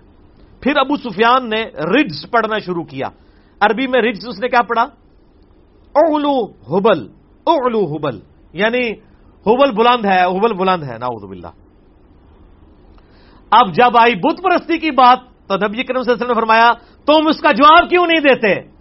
اپنی ذات پہ جواب نہیں دلایا. توحید پہ جب حملہ ہوا نا کہ یہ کہہ رہا ہے حبل بڑا ہے، حبل بڑا ہے، آپ فرمایا جواب دو. صحابہ نے عرض کیا یا رسول اللہ ہم کیا جواب دیں؟ تو آپ نے فرمایا تم کہو اللہ اعلی و اجل، یعنی آپ فی البدی عرب کے لوگوں کو دیکھیں فوراً ردیف قافیے مل جایا کرتے تھے. اس نے کیا کہا تھا؟ اعلو حبل، اعلو حبل. نبی علیہ السلام فرمایا تم کہو اللہ اعلی و اجل. اسی پیرے میں بات فی البدی کر دی. ابو سفیان نے کہا ہمارے پاس عزا ہے، ان لنا العزا ولا عزا لکم، ہمارا تو بت عزا آج بلند ہے، تمہارا تو کوئی عزا نہیں ہے. تو نبی علیہ السلام نے فرمایا تم اس کو جواب کیوں نہیں دیتے؟ صحابہ نے عرض کیا یا رسول اللہ کیا جواب دیں؟ آپ فرمایا کہو اللہ مولانا ولا مولا لکم. اسی پیرے پہ بات کر دی. اس نے کیا کہا تھا؟ ان لنا العزى ولا عزى لكم، ہمارے لیے عزا ہے تمہارا کوئی عزا نہیں ہے، تو تم کہو اللہ مولانا ولا مولا لکم، اللہ ہمارا پشت پناہ ہے، مددگار ہے، تمہارا کوئی مولا نہیں ہے۔ اسی پیرائے پہ نبی اسلام نے جواب دے دیا۔ تو اس کے اوپر سر یہ چیزیں کنکلوڈ ہوئیں، کئی اور باتیں کی جا سکتی ہیں۔ میں اپنی گفتگو کو اینڈ پہ ہیپی اینڈنگ کرنے کے لیے دو احادیث کے اوپر کنکلوڈ کرتا ہوں۔ پہلی حدیث صحیح بخاری اور مسلم کی متفقن علیہ حدیث ہے۔ صحیح بخاری میں انٹرنیشنل نمبر کے مطابق 4274 کہ نبی صلی اللہ علیہ وآلہ وسلم نے فرمایا کہ اللہ تعالیٰ نے اصحاب بدر کی اگلی اور پچھلی ساری خطائیں معاف کر دی ہیں، چاہے جو مرضی کریں۔ یہ پروٹوکول ہے۔ اور دوسری حدیث بھی صحیح بخاری میں ہے، انٹرنیشنل نمبر کے مطابق 3992، حضرت جبرائیل علیہ السلام انسانی شکل میں آ کے نبی علیہ السلام سے پوچھتے ہیں کہ اے اللہ کے نبی علیہ السلام، آپ کے صحابہ کرام میں سب سے افضل کون ہے؟ تو نبی علیہ السلام فرماتے ہیں میرے وہ اصحاب جو بدر میں میرے ساتھ شامل تھے۔ تو حضرت جبرائیل علیہ السلام کہتے ہیں کہ ہم فرشتوں میں بھی سب سے افضل فرشتے وہ ہیں جو آپ کے ساتھ غزوہ بدر میں شریک ہوئے تھے۔ اللہ اکبر، یعنی فرشتوں کو بھی نبی علیہ السلام کی نسبت کی وجہ سے عروج مل رہا ہے۔ اصحاب بدر کون؟ جو نبی علیہ السلام کے ساتھی، اور جو فرشتے اللہ کی طرف سے سورۃ الانفال میں ہے، سورہ آل عمران میں مدد کے لیے اترے تھے صحابہ کرام کی، وہ فرشتے باقی سارے فرشتوں سے افضل ہیں ہمارے نبی کی نسبت کی وجہ سے۔ اللہم صلی علی محمد وعلی آل محمد کما صلیت علی ابراہیم وعلی آل ابراہیم انک حمید مجید، اللہم بارک علی محمد وعلی آل محمد کما بارکت علی ابراہیم وعلی آل ابراہیم انک حمید مجید۔ اللہ تعالیٰ سے دعا ہے کہ جو حق بات میں نے کہی اللہ تعالیٰ ہمارے دلوں میں راسخ فرمائے، اگر جذبات میں میرے منہ سے کوئی غلط بات نکل گئی تو اللہ تعالیٰ ہمارے دلوں سے ہی اسے مٹا دے، محو کر دے، اور ہمیں معاف بھی فرما دے، ہمیں کتاب و سنت کی تعلیمات پر عمل کر کے دوسرے بھائیوں تک پہنچانے کی توفیق عطا فرمائے۔ سبحانک اللہم و بحمدک، اشہد ان لا الہ الا انت، استغفرک و اتوب الیک، وما علینا الا البلاغ المبین۔ جزاکم اللہ خیرا۔ بسم اللہ والصلاة والسلام علی رسول اللہ وعلی آلہ واصحابہ اجمعین الی یوم الدین۔ الحمدللہ آج 16 جون 2019 کو سنڈے کے دن علمی و تحقیقی مجلس نمبر 68 میں اب اسپیشل کوسچن کے بعد 1-to-1 کوسچن آنسر سیشن کا سلسلہ شروع کرتے ہیں۔ انشاءاللہ ہمارے غلام محی الدین بھائی مجھ سے 1-to-1 سوال کریں گے انشاءاللہ تعالی۔ جی جناب۔ اعوذ باللہ من الشیطان الرجیم، بسم اللہ الرحمن الرحیم، اللہم صلی علی محمد وعلی آل محمد۔ علی بھائی، پہلا سوال کسی بھائی کی طرف سے آیا کہ کچھ عرصہ پہلے علی بھائی نے چند کہانیاں سنانے والے علماء کو کڑی تنقید کا نشانہ بناتے ہوئے ان کی ویڈیوز کے پیچھے چلنے والے میوزک کی خوب سخت الفاظ میں نفی کی تھی، جبکہ دوسری طرف خود علی بھائی کے ایک حالیہ کلپ میں بھی میوزک کی آواز چل رہی ہے۔ وہ کلپ خود ہی اتنا جاندار ہے کہ اس کے ساتھ میوزک کی کوئی ضرورت ہی نہیں تھی، اس پر علی بھائی کیا کہیں گے؟ میں آپ کے ساتھ ہوں گی، میوزک کی ضرورت تو کوئی نہیں تھی، اور دوسری بات ہے یہ میوزک ہے بھی نہیں تھا۔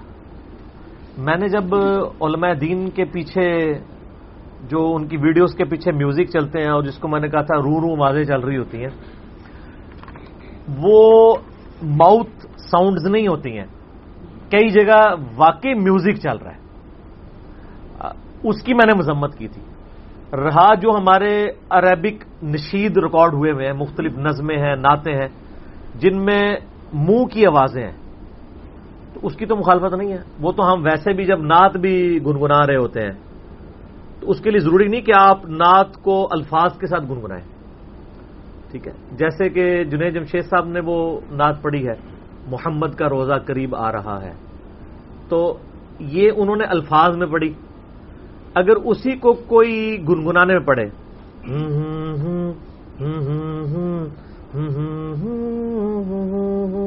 اس پہ کیا شریف فتویٰ لگے گا؟ کوئی شریف ایڈے گاڑے مولوی نہ بنو، ٹھیک ہے؟ ہم نے میوزک کی ہمیشہ اس کو کنڈیم کیا ہے، ماؤتھ ساؤنڈز کو کبھی بھی کنڈیم نہیں کیا۔ اور دوسری چیز میں نے یہ کہی تھی کہ ہمارے ہاں لوگ جھوٹی کہانیاں بھی میوزک کی بنیاد پہ چلا لیتے ہیں کہ وہ اتنا پرسوز میوزک چل رہا ہوتا ہے کہ وہ جو آگے کہانی مولوی بیان کر رہا ہوتا ہے نا، لوگ سمجھتے ہیں یار واقعی صحیح بیان کر رہا ہے، اور لوگوں کے آنسو نکلنا شروع ہو جاتے ہیں، لوگ کہتے ہیں یہ بندہ ٹھیک ہے. تو میں نے اس کی مخالفت کی تھی. اگر کوئی قرآن و سنت بیان کر رہا ہے اور اس کے پیچھے موت کی کوئی ساؤنڈ چلا دیتا ہے ٹریجک ویڈیو کے اوپر، ظاہر درود شریف کے فضائل جب بیان ہو رہے ہوں گے اس کے پیچھے تو کوئی ٹریجک میوزک نہیں چل رہا ہوگا نا. فکر آخرت کے اوپر جب بات ہو رہی ہوتی ہے، جبکہ وہ واقعی کتاب و سنت میں لکھی ہوئی ہو، جب کہانیاں لکھی ہوئی ہوں اور وہ کیا کہانیاں بیان ہو رہی ہیں اور اس کے پیچھے میوزک چل رہا ہو اور لوگ زاروں قطار رو رہے ہوں، تو ہم اس کہانیوں کی نفی کر رہے تھے، نہ کہ اس کی اسپیسیفکلی اسی ایک چیز کی، ماؤتھ ساؤنڈز کی، وہ ہم نے نہیں کی. دوسرا، میری الحمدللہ اس وقت ہزاروں ویڈیوز ہیں، ان میں ایک یا دو یا ہارڈلی 3 ویڈیو ہوں گی جس کے پیچھے ایک تو ہمارا جو پرومو لگا ہوا ہے کیا بریلوی دیوبندی اہل حدیث شیعہ سارے کافر ہیں، وہ ایک ٹریجک گفتگو تھی فرقہ واریت کے اوپر، تو اس کے اوپر ماؤتھ ساؤنڈ لگائی تھی ہم نے. یا ابھی حالیہ دنوں life changing video clip of engineer Muhammad Ali Mirza, تو سر آپ دیکھ لیں پھر اس کو چلا کے، آپ اس کو بغیر اس کے بھی سن کے دیکھ لیں اور اس کے ساتھ بھی آپ کو فرق محسوس ہوگا. یہ چونکہ اب لیٹسٹ دنیا میں دعوت و تبلیغ کا ایک ذریعہ ہے، لوگ اس چیز سے اٹریکٹ ہوتے ہیں، لیکن وہ ساؤنڈز بھی آپ دیکھیں بالکل آخری درجے کی ہے. عام اگر آپ سپیکر میں لگائیں تو وہ ساؤنڈ آتی ہی نہیں ہے جب تک آپ نے ہیڈ فون نہ لگایا ہو. میں نے فرانس سے وہ چھوٹا کلپ پہلے بنوا کے میں نے چیک کیا، پھر میں نے اس کو کہا نہیں دوبارہ بناؤ، یہ آواز بہت اونچی ہے. پھر میں نے ہیڈ فون لگا کے سنا، جب بالکل آخری درجے کی آواز آ رہی تھی میں نے کہا بس اتنی رکھنی ہے تاکہ جو کنسنٹریشن کے ساتھ ہیڈ فون لگا کے سنے تو اس کو وہ ساؤنڈ آئے، ادروائز کو اونچا سن رہا ہے. اور جس کو وہ بھی چیڑ ہے تو سر اس کے نیچے ہماری ہر ویڈیو کے نیچے ڈسکرپشن لکھی ہوئی ہوتی ہے کہ یہ ویڈیو کلپ کس ویڈیو میں سے کاٹا گیا، تو وہ جا کے ڈائریکٹ آپ وہ سن لیں. اگر آپ کو بہت زیادہ تقوی کا حیض ہے تو ضرور کریں. تو یہ ٹریجک ویڈیو تھی، ادروائز ہماری ان ویڈیوز کے اوپر ایسا نہیں ہوتا. چند ایک ویڈیوز کے اوپر ہے تو وہ ایسی تھیں جن کے اوپر یہ دعوت و تبلیغ کے لیے ایک ذریعہ اڈاپٹ کیا گیا. تو میں نے ہمیشہ میوزک کی مخالفت کی ہے، ماؤتھ ساؤنڈز کی کبھی بھی مخالفت نہیں کی ہے. اور اگر آپ غور سے سنیں گے وہ ایک عربک نشید تھا جس میں اللہ تعالیٰ سے دعا مانگی گئی تھی، عربی بڑی پیاری وہ شاعری ہے، اس کے پیچھے وہ بندہ گنگنا کے وہ ساؤنڈ نکالتا ہے، ٹھیک ہے. اور اس پوری نظم کا تھیم یہ ہے کہ اللہ تعالیٰ ہمارے گناہوں سے درگزر فرمائے اور اللہ تعالیٰ ہمارے ساتھ رحم والا معاملہ فرمائے، ہماری پوری زندگی گناہوں میں ڈوبی ہوئی ہے. یہ وہ عربک اشعار ہیں، اور وہ اس نے جس طریقے سے وہ نشید تو سر ملینز آف پیپل نے دیکھا ہوا ہے، ٹھیک ہے. یا اخی کے نام سے آپ لکھیں نا، ٹھیک ہے، تو وہ کھل جائے گا، وہ آپ ڈائریکٹ وہ بھی سن کے دیکھ لیں، انگلش سب ٹائٹل کے ساتھ بھی اویلیبل ہے. تو میں نے علماء کی کہانیوں کی مخالفت کی تھی کہ کہانیوں کو بیچنے کے لیے، یعنی آپ نے اپنا جعلی جو ہے وہ شہد بیچنے کے لیے اس کا کوئی اسلامی نام رکھ کے نہ بیچیں، ٹھیک ہے، اصلی ہے اور اس کا نام اسلامی ہے تو ٹھیک ہے ہم مخالفت نہیں کریں گے. میں نے ہمیشہ کہا تھا کہ وہ روح والا میوزک لگا کے کہانیاں بیان کر کے چلے جاتے ہیں. میرا دماغ خراب ہے کہ میں اس میں یہ بولوں کہ روح والا میوزک لگا کے تو قرآن و حدیث میں سے صحیح باتیں بیان کر کے چلے جاتے ہیں. وہ مجلس 41 میں تھا نا، شعیب بھائی کے ساتھ ریکارڈ ہوئی تھی، اس میں نے اس کی مخالفت کی تھی. وہ سر کلپ لاکھوں لوگوں نے دیکھا ہے، ٹھیک ہے. علماء کی کہانیاں تو میں نے بتایا کہ کیسی کیسی کہانیاں وہ بیان کر کے چلے جاتے ہیں. وہ ادھر ایک مولانا ہے، آپ سب لوگ جانتے ہی ہوں گے، نام لینے کی ضرورت نہیں ہے. تو وہ عشق رسول کا وہ واقعہ بیان کر رہے ہیں اور وہ پیچھے میوزک بھی چل رہا ہے اور وہ سارا جھوٹا واقعہ.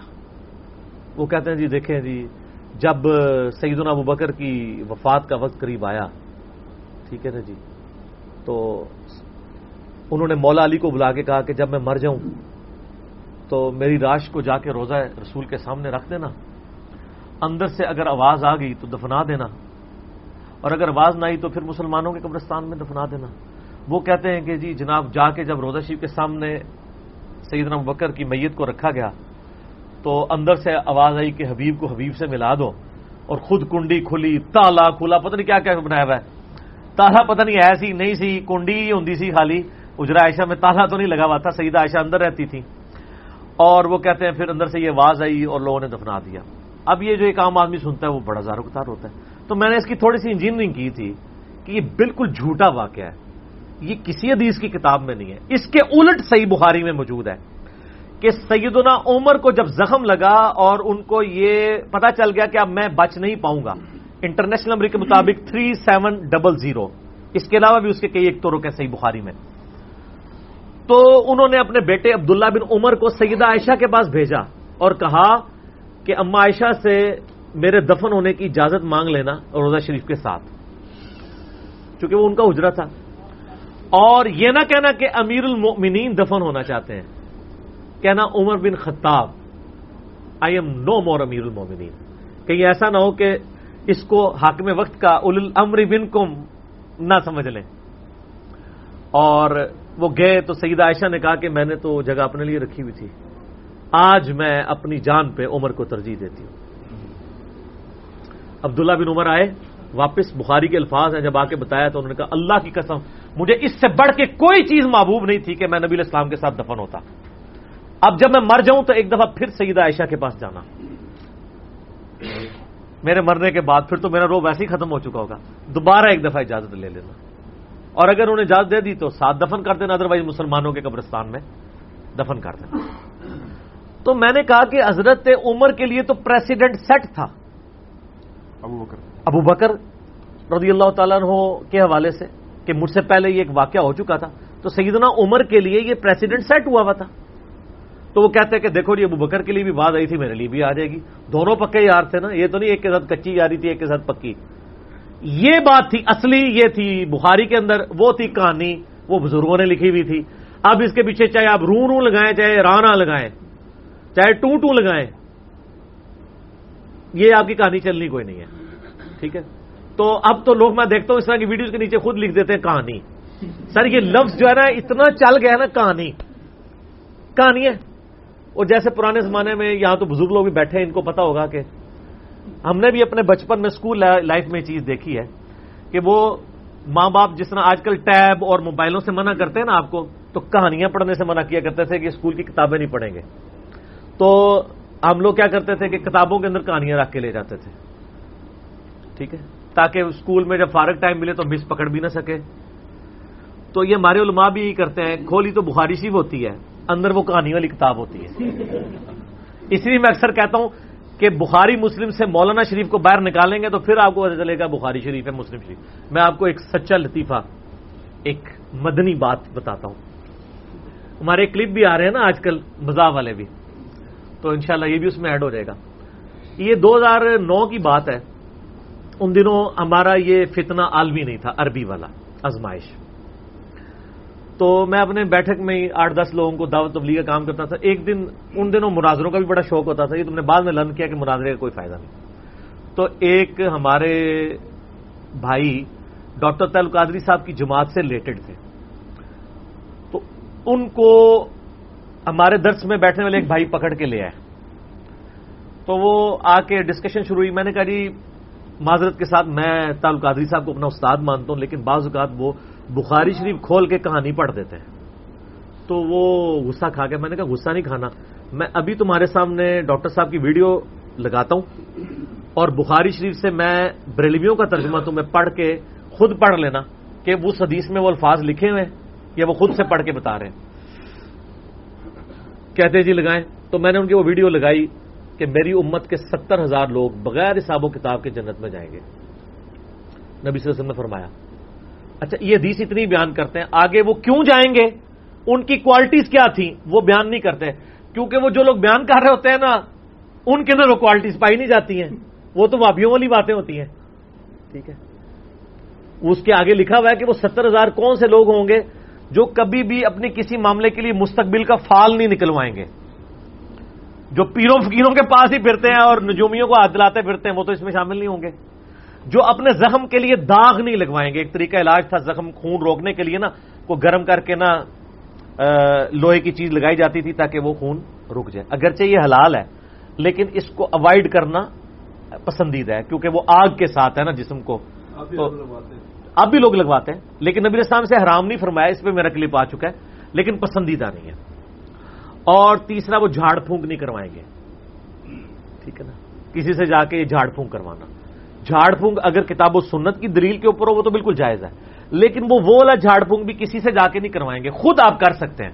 میرا ایک یوٹیوب پہ کلپ بھی ہے، 70,000 لوگ بغیر حساب و کتاب کے جنت میں جائیں. لیکن ڈاکٹر صاحب نے یہ 3 کوالٹیز ان کی بیان نہیں کی ہیں. کیونکہ ان کو پتا تھا کہ آگے جو انہوں نے اس کہانی میں رنگ بھرنا ہے اس میں تو یہ لوگ فٹ ہی نہیں بیٹھتے. انہوں نے کہا 70,000 لوگ جائیں گے اور ان میں سے ہر ایک اپنے ساتھ 1000 کو لے کے جائے گا. ٹھیک ہو گیا؟ تو پھر یہ تو تھی حدیث کے الفاظ. ٹھیک ہے. اس کے بعد انہوں نے کہا کہ ہاتھوں میں ہاتھ ڈالنے ہوئے آگے آگے پیر ہوں گے، پیچھے پیچھے مرید ہوں گے. نہ کہانی ایسی کہانی، پیچھے بخاری شریف تھی، آگے مولانا شریف تھے. اس لیے میں کہتا ہوں کہ بخاری شریف سے مولانا شریف کو باہر نکالیں تو آپ کو چلے گا بخاری شریف کے. تو میں نے کہا یہ آپ نے سن لیا کلپ، ویڈیو دکھائی ان کو اپنے لیپ ٹاپ پہ. میں نے کہا اب یہ بخاری ہے اور مسلم ہے، اور میں تم سے یہ بھی نہیں کہوں گا کہ نکالو یہ حدیث کہاں لکھی ہے. مولوی تو عموماً یہی کرتے ہیں نا، عربی رکھ دیتے ہیں سامنے، کتنے لکھی ہے. ہم ہمیشہ سولوشن اینڈ پہ ہوتے ہیں، پرابلم اینڈ پہ نہیں ہوتے. میں نے خود وہ چیپٹر کھولا، میں نے کہا یہ دیکھیں پڑھے، یہ لکھی ہوئی ہے. تو اس میں یہ الفاظ کہاں ہیں؟ مسلم میں بھی سارے ترک کھول کے بتائے. تو وہ خیر قائل تو نہ ہوئے لیکن خاموشی بھی اختیار کر لی. ہماری ویڈیوز کی برکت سے اب لوگ اتنے ایجوکیٹ ہو گئے ہیں اللہ کے فضل سے کہ جب کسی کے سامنے اپنا مقدمہ رکھتے ہیں نا تو بڑے بڑے دنتھر قسم کے جو بنے ہوئے تھے نا پنیر، وہ بات مانے نہ مانے سکوت اختیار کر لیتے ہیں. تو سر یہ سکوت بہت بڑی چیز ہے، بہت بڑی چیز ہے. کم از کم آدھا مقدمہ تو ایکسیپٹ ہو گیا نا. تو یہ جو رونوں کی مخالفت میں نے کہانیوں کی وجہ سے کی تھی. سر آپ قرآن و حدیثیں بیان کریں رونوں کر کے، ہم جناب رونوں کر کے سنیں گے. آپ بیان کریں کہ صحیح بخاری میں یہ لکھا ہوا ہے، اور پھر آپ انجینئرنگ بھی ساتھ کریں. ہماری ویڈیوز میں اور باقی ویڈیوز میں یہ فرق ہوتا ہے کہ وہ بات کر کے چھوڑ دیتے ہیں. میں ہر چیز سے رزلٹ نکالتا ہوں کہ دیکھو اس سے یہ پتا چل رہا ہے اور ہمارے معاشرے میں یہ چل رہا ہے. آپ نے اکثر سنا ہوگا، بڑی مشہور ایک قوالی ہے کہ حضرت بلال نے اذان نہیں دی تھی تو سورج نہیں نکلا. اور سر وہ قوالی بڑی ہٹ ہوئی ہے. حضرت بلال کے ساتھ ہماری ویسی عقیدت ہے. نبی الاسلام کے وہ مؤذن بھی تھے اور عاشق رسول بھی تھے. اور صحیح بخاری میں آتا ہے کہ حضرت عمر کہا کرتے تھے ابو بکر ہمارے سید ہیں جنہوں نے ہمارے سید بلال کو آزاد کیا. ایک عرب کا قریشی سردار جن کے مزاج میں نہیں ہوتا تھا کسی حبشی کو کوئی وقت دینا، اسلام نے ان کو اتنا ایجوکیٹ کیا کہ وہ ایک حبشی کو کہہ رہے ہیں سیدنا بلال. یہ حضرت عمر کے مزاج میں کہیں بیٹھتی نہیں تھی بات. اسلام نے کیسا فتح کیا ان لوگوں کو. بنو عدی کے سردار تھے وہ. تو اب سیدنا بلال کے بارے میں آپ دیکھیں مشہور کر دیا کہ جی وہ اذان نہیں دی تو سورج نہیں نکلا. اس وقت تک سورج نکلے گا جب تک بلال اذان نہیں دیں گے. وہ میں بھی بچپن میں ایک والی سنا کرتا تھا، آپ لوگوں سے اکثر سنی ہوگی، لیکن آج تک ہم نے کبھی اس کی انجینئرنگ کی کہ یہ لکھا کہاں ہوا ہے، یہ واقعہ صحیح ہے کہ نہیں. میں نے اس کی انجینئرنگ کی صحیح مسلم سے کہ صحیح مسلم شریف میں حدیث ہے کہ غزوہ تبوک کے موقع پہ جب نبی علیہ السلام واپس آ رہے تھے تو رات کا آخری پہر ہو گیا. صحیح مسلم میں بھی ہے، الموطا امام مالک میں ہے، مشکات میں بھی آپ کو مل جائے گا اذان والے چیپٹر میں.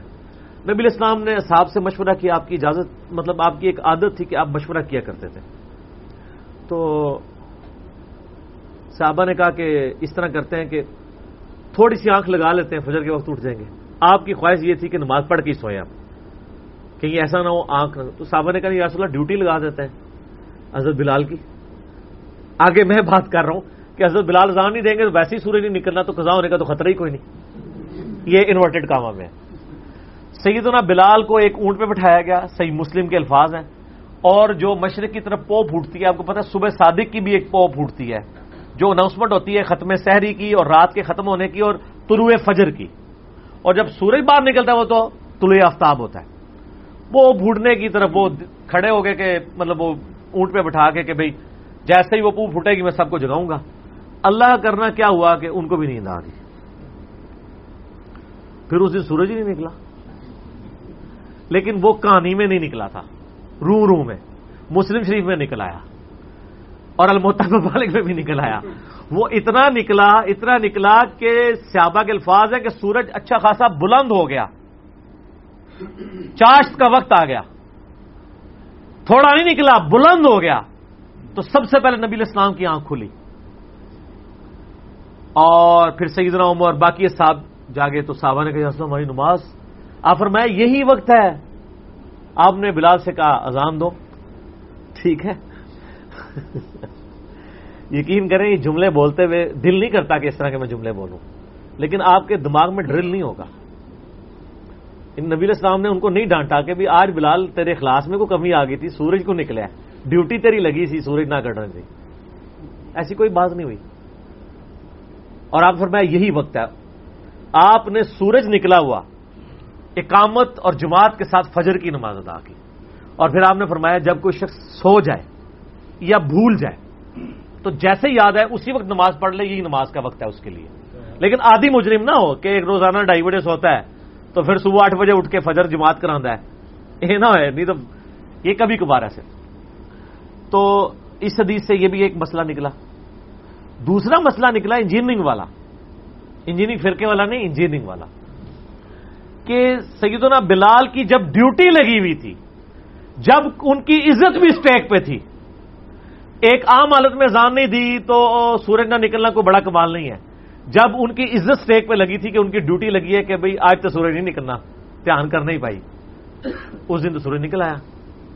اور حضرت بلال کا اللہ تعالیٰ نے کوئی لحاظ نہیں کیا، نعوذ باللہ من ذالک. سر وہ دوسری کہانی تھی، یہ مسلم شریف ہے. اس طرح نہیں سورج رکا کرتے. ٹھیک ہے، یہ سب کی سب کہانیاں چل رہی ہیں. ان کہانیوں کے اوپر ہم کہتے ہیں کہ یہ رو نہ لگایا کریں، سچی بات بیان کریں. تو سچی بات بیان کریں گے سر، آپ کی پبلک چھٹ جائے گی اور آپ کو رلا کے رو کروا دے گی. یہ مجمع چھٹ جائیں گے. آپ سچی بات کرنا شروع کریں، مجمع چھٹیں گے. یہ حقیقت بات ہے. ہمیں لوگ کہتے ہیں مسجد میں جا کے جناب درس دیں. کس مسجد میں دیں؟ مسجد تو فرقے کی ہوگی، اسی فرقے کی بات ہو سکتی ہے. جس مسجد میں ہر مہینے 11ویں شریف دی جاتی ہو، اشرف صاحب تہاڈی مسجد ہوندی ہے نا 11ویں شریف؟ ہن نہیں ہوندی؟ ہاں فاطمہ مسجد میں، ہاں وہاں پکی 11ویں شریف ہوتی ہے. آپ مجھے ذرا ایمانداری سے بتائیے، کیا کسی 11ویں کے موقع پہ غنیت الطالبین کھول کے علامہ صاحب یہ بتا سکتے ہیں کہ شیخ عبد القادر جیلانی نماز کس طریقے سے پڑھتے تھے؟ یہ میں نے سوال. ہاں ٹھیک ہے. تو وہ نہیں، وہ اول تو بتائیں گے نہیں. اگر بتائیں گے تو کہیں گے وہ عملی تھے. تو اس کتاب میں تو انہوں نے عملی نہیں لکھا ہوا اپنے آپ کو. انہوں نے تو کتاب و سنت سے چیزیں بیان کی ہوئی ہیں. سر یہ کرنا بھی شروع کر دیں. میں کہتا ہوں عملی کہہ کے بیان کر دیں، کم از کم یہ جمود تو ٹوٹ جائے نا کہ پھر ہمارے پاس، ہم کہتے ہیں عملی کہہ کے بیان کر دیں، پھر ہم یہ کہا کریں گے کہ پیرانے پیر تو رفع الیدین سے نماز پڑھتے تھے اور مرید کہہ رہے ہیں کہ رفع الیدین کرنا مکھیاں مارنا ہے. ان دسو پیر دی گل منی ہے کہ مرید دی نہیں؟ یہ نہیں، یہ کہانی نہیں ہوگی. کتاب چینج والی بات نہیں ابھی تک آئی ہے. نہیں، کتاب چینج والی کوئی بات نہیں. میرا یوٹیوب پہ ایک کلپ بھی ہے کہ ہمارے اہل سنت کے ائمہ اس کتاب کو مانتے آئے ہیں. یہ آپ کو نیا جو آپ کو جائل مولوی دے دے لادا ہے، یہ آئینی عدالتی بیان یہ نہیں ہوتا.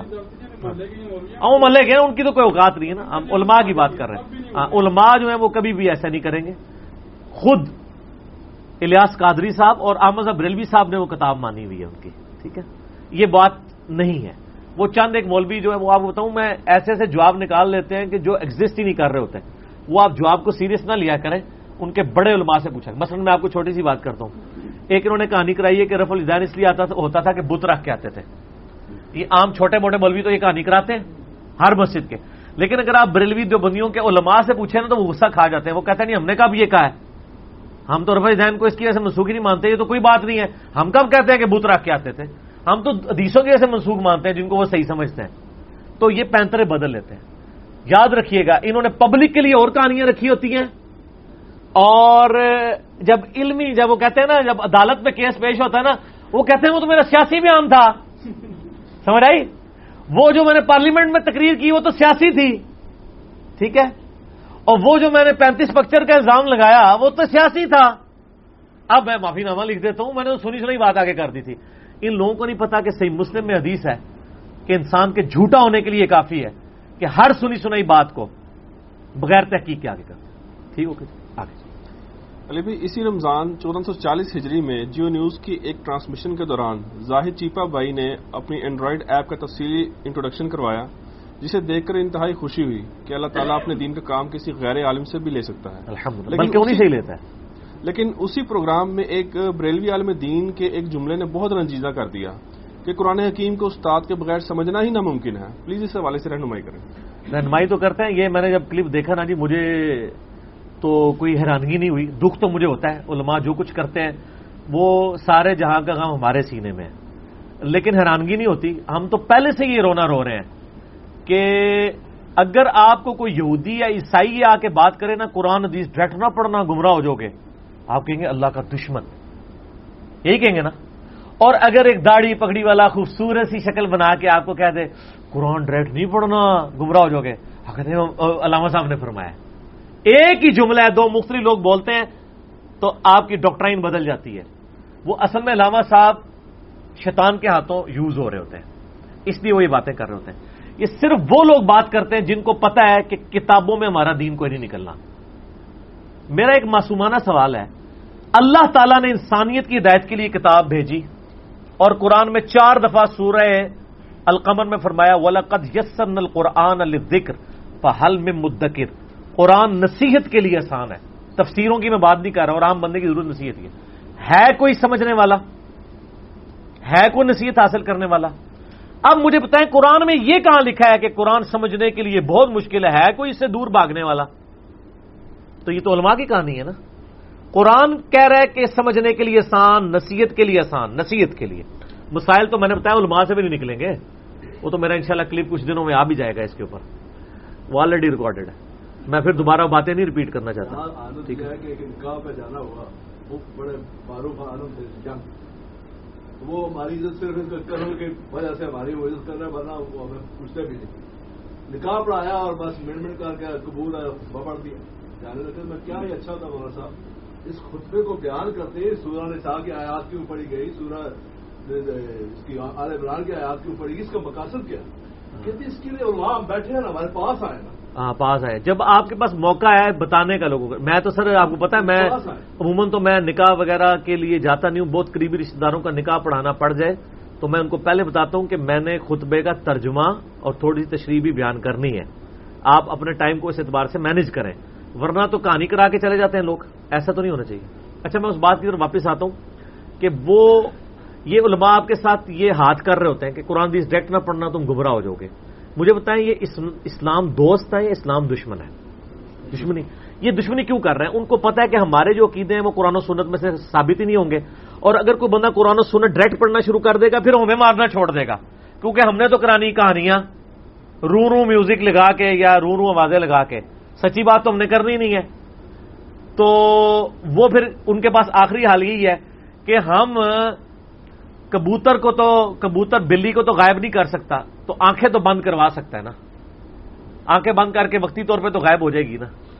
تو وہ اسی طریقے سے کرتے ہیں, وہ کہتے ہیں نہیں اس کو نہیں, آپ ڈائریکٹ پڑھنا ہی نہیں. آپ اب یہ تو نہیں کہہ سکتے کہ قرآن حدیث جو ہے وہ پڑھنا گناہ ہے, قرآن حدیث جو ہے وہ نہ پڑھیں, یہ تو نہیں کہیں گے. وہ کہیں گے پڑھیں, علماء سے پڑھیں. ان کو پوچھے آپ کو پوری زندگی ہوئی توفیق ہوئی کبھی پڑھنے کی یا پڑھانے کی؟ بڑے عالم سے پوچھے کہ وہ بھی یہ کہتا نظر آئے گا. میرا ایک معصومانہ سوال ہے, آپ جب اپنے علماء کی کتابیں پبلک کو دیتے ہیں اس وقت کیوں نہیں کہتے کہ فضائل اعمال ڈائریکٹ نہ پڑھنا گمراہ ہو جاؤ گے, کسی عالم سے پڑھ لینا. فضائل سنت ڈائریکٹ نہ پڑھنا گمراہ ہو جاؤ گے, کسی عالم سے پڑھ لینا. 14 ستارے ڈائریکٹ نہ پڑھنا گمراہ ہو جاؤ گے, کسی عالم سے پڑھ لینا. الرحیق المختوم ڈائریکٹ نہ پڑھنا گمراہ ہو جاؤ گے, کسی عالم سے پڑھ لینا. ساروں کے نام لینا مجبوری ہوتا ہے. میرا تو کوئی رشتہ دار نہیں. اور میں یہ آپ کو بتا دوں, وہ اب ہوتا کیا ہے, میں کوئی شیعہ کے خلاف بات کرتا ہوں نا, تو میرے جو شیعہ علماء دوست ہیں نا, ان کی پبلک ان کو فون کر کے دیکھو انجینئر صاحب نے کیا کہہ دیا ہے, تو وہ ان کو کہتے ہیں بھائی انجینئر صاحب کب کہتے ہیں کہ میں شیعہ ہوں؟ تو جب وہ اپنے آپ کو شیعہ کہہ نہیں رہے تو آپ دوست کس بات کی لگا رہے ہیں, اس کی مرضی جو مرضی کہے. اور جب میں سنیوں کے خلاف کو بات کرتا ہوں نا, تو جو میرے سنی علماء دوست ہیں بریلوی دیوبندی اور اہل حدیث میں سے, ان کو لوگ فون کر کے کہتے ہیں دیکھو جی یار علی جو ہے وہ سنی ہو کے کیسی بات کر رہا ہے. تو وہ کہتے ہیں کہ یار اس نے جب اعلان کیا ہوا ہے کہ میرا کسی فرقے سے تعلق نہیں ہے تو ہم اس کو کیسے دوست لگائیں؟ ہم تو بار بار کہتے ہیں کہ نہ میں وہابی نہ میں بابی, میں ہوں مسلم علمی کتابی, نہ وہابی ہے نہ بابوں کا دفاع کرنے والے. تو یہ علماء اس طریقے سے نہ قرآن و سنت سے دور کرتے ہیں. یہ پتہ کیا کہنا چاہ رہے ہیں کہ اللہ کو تو بات سمجھانی نہیں آئی, باوجود اس کے کہ وہ 4 دفعہ کہہ رہے ہیں کہ قرآن نصیحت کے لیے آسان ہے, تب بھی وہ اتنا مشکل ہے کہ آپ پڑھ نہیں سکتے, ڈائریکٹ گمراہ ہو جائیں گے. اور ہمارے مولوی اتنے سمجھدار ہیں کہ انہوں نے اسی قرآن کا نچوڑ نکال کے کہتے ہیں نا قرآن و حدیث کا نچوڑ ہے, وہ نچوڑ ایسے والا نچوڑ نہیں ہے, وہ ایسے والا نچوڑ ہوتا ہے, بالکل اپوزٹ. یہ پبلک کے سامنے رکھ دیا. یعنی اللہ جو بات نہیں سمجھا سکتا تھا وہ مولانا نے ان کتابوں میں سمجھا دی ہے. مولانا کی کتابیں پڑھ کے آپ گمراہ نہیں ہوں گے, اللہ کی کتاب پڑھ کے ہو جائیں گے. گمراہ نہیں, وہ اصل میں ان کو پتا ہے کہ ان کے عقیدے خلاف ہوتا ہے. اور وہ میں نے اس بندے کو دیکھا ہے, وہ آپ اگر ویڈیو غور سے دیکھیں, وہ جب بیچارہ پیش کر رہا تھا نا زائد کو, پھر میں نے بعد میں فون کیا زائد بھائی کو, میرے ساتھ وہ رابطے میں رہتے ہیں, تو میں نے اس پروگرام کے بارے میں ان سے پوچھا. وہ کہتے, میں نے کہا جی وہ تو بڑے غصے میں بیٹھے تھے. کہتے ہیں بعد میں بھی غصے میں تھے, وہ تو بیچ میں جیو کی انتظامیہ نے وہ معاملات رفع دفع کروا دیے. پھر مجھے وہ ایک مفتی صاحب کا بتانے لگے, پاکستان لیول کے بہت بڑے مفتی ہیں نام لیے بغیر. وہ کہنے لگے کہ میں جب ان کے پاس یہ لے کے گیا نا, اور میں نے ان کو بتایا کہ دیکھیں میں نے یہ سافٹ ویئر ڈیولپ کیا ہے, 50 لاکھ روپیہ تقریباً لگا ہے. آپ اس میں ساؤنڈ کے ذریعے بھی حدیث سرچ کر سکتے ہیں, کسی ٹاپک کے اوپر آیات, اور تمام مکاتب فکر کے قرآن کے تراجم اس کے اندر ہیں, حدیث کے تراجم ہیں, اور سرچ کا آپشن بھی موجود ہے. رومن میں پورا قرآن انہوں نے ٹائپ کر دیا ہے, رومن انگلش کے اندر, تاکہ انڈین اور بنگلہ دیش بھی اس سے استفادہ کر سکیں. کہتے جب میں نے جا کے بتایا دیکھیں میں نے اتنا کام کیا, تو میں تو ایکسپیکٹ کر رہا تھا مفتی صاحب خوش ہوں گے کہ بیٹا بڑا سے. انہوں نے کہا یہ جو آپ نے کام کیا ہم تو اس کو ویسے ہی حرام سمجھتے ہیں, اس کام کو, یہ تو آپ کا کام ہی نہیں تھا کرنا. یہ عوام کا کام نہیں کہ قرآن حدیث ڈائریکٹ پڑھے, یہ علماء نے پڑھا. اچھا علماء نے پڑھانی, علماء پڑھاتے بھی کوئی نہیں, تو بیسیکلی یہ روند مار کے پچ کھود رہے ہیں کہ آپ کھیل ہی نہ سکیں. ٹھیک ہے, یہ کرنا چاہ رہے ہیں. تو اس ویڈیو میں آپ دیکھیں ان کا انداز کیا ہے, لیکن ایسے انگلی اٹھائی ہے, وہ انگلی نہ سمجھیں, وہ سمجھیں کہ ان کے ہاتھ میں ریوالور ہے, وہ باقی ایسے ہی کیا ہوا ہے انہوں نے. اور وہ جب تک انہوں نے جملہ مکمل نہیں کیا وہ انگلی نیچے نہیں آ رہی. میں کہ بچ جائے یہ انگلی جناب, انہیں تیرے مار چڑھنی تھی, وہ دور بیٹھے سے. جی شکل دیکھنے والی تھی نا, اس لیے کہ اس کو پتہ ہی نہیں ہے, ہاتھ لگا نا اس کو, 11 سال لگے. اچھا اس نے کہا لیکن آپ نے ڈائریکٹ نہیں پڑھنا. وہ تو شکر ہے وہ جو اس پروگرام کی جو ہوسٹ تھی نا کمپیئر, وہ ذرا سمجھدار تھی, ان کو فون پہ پروڈیوسر نے بتایا بھائی مولوی تو پوچھا ہے, انہوں نے فوراً ہاں کر کے تو بات کو بدل دیا. ادروائز وہ لیکن کر کے جو کر رہا تھا نا, تو اس نے اپنا مقصد اچیو کر لیا کہ اس نے اپنے مکتب فکر کی پبلک کو یہ بتا دیا ہے کہ اسلام 360 کا کبھی قرآن اور حدیث کھول کے بھی نہیں پڑھنا, لیکن ایسے ہو جانا ہے. وہ لیکن ایسے تھا, وہ سمجھے اس نے اس کے اوپر ریوالور تانی ہوئی تھی. تو میں نے پھر اس کو بعد میں فون کر کے کہا, میں نے کہا میرے بھائی آندہ آپ نے کسی ایسے پروگرام میں شریک نہیں ہونا جہاں پہ مولوی بیٹھے ہوئے ہوں, ورنہ یہ رنگ میں بھنگ ڈال کے چلے جائیں گے.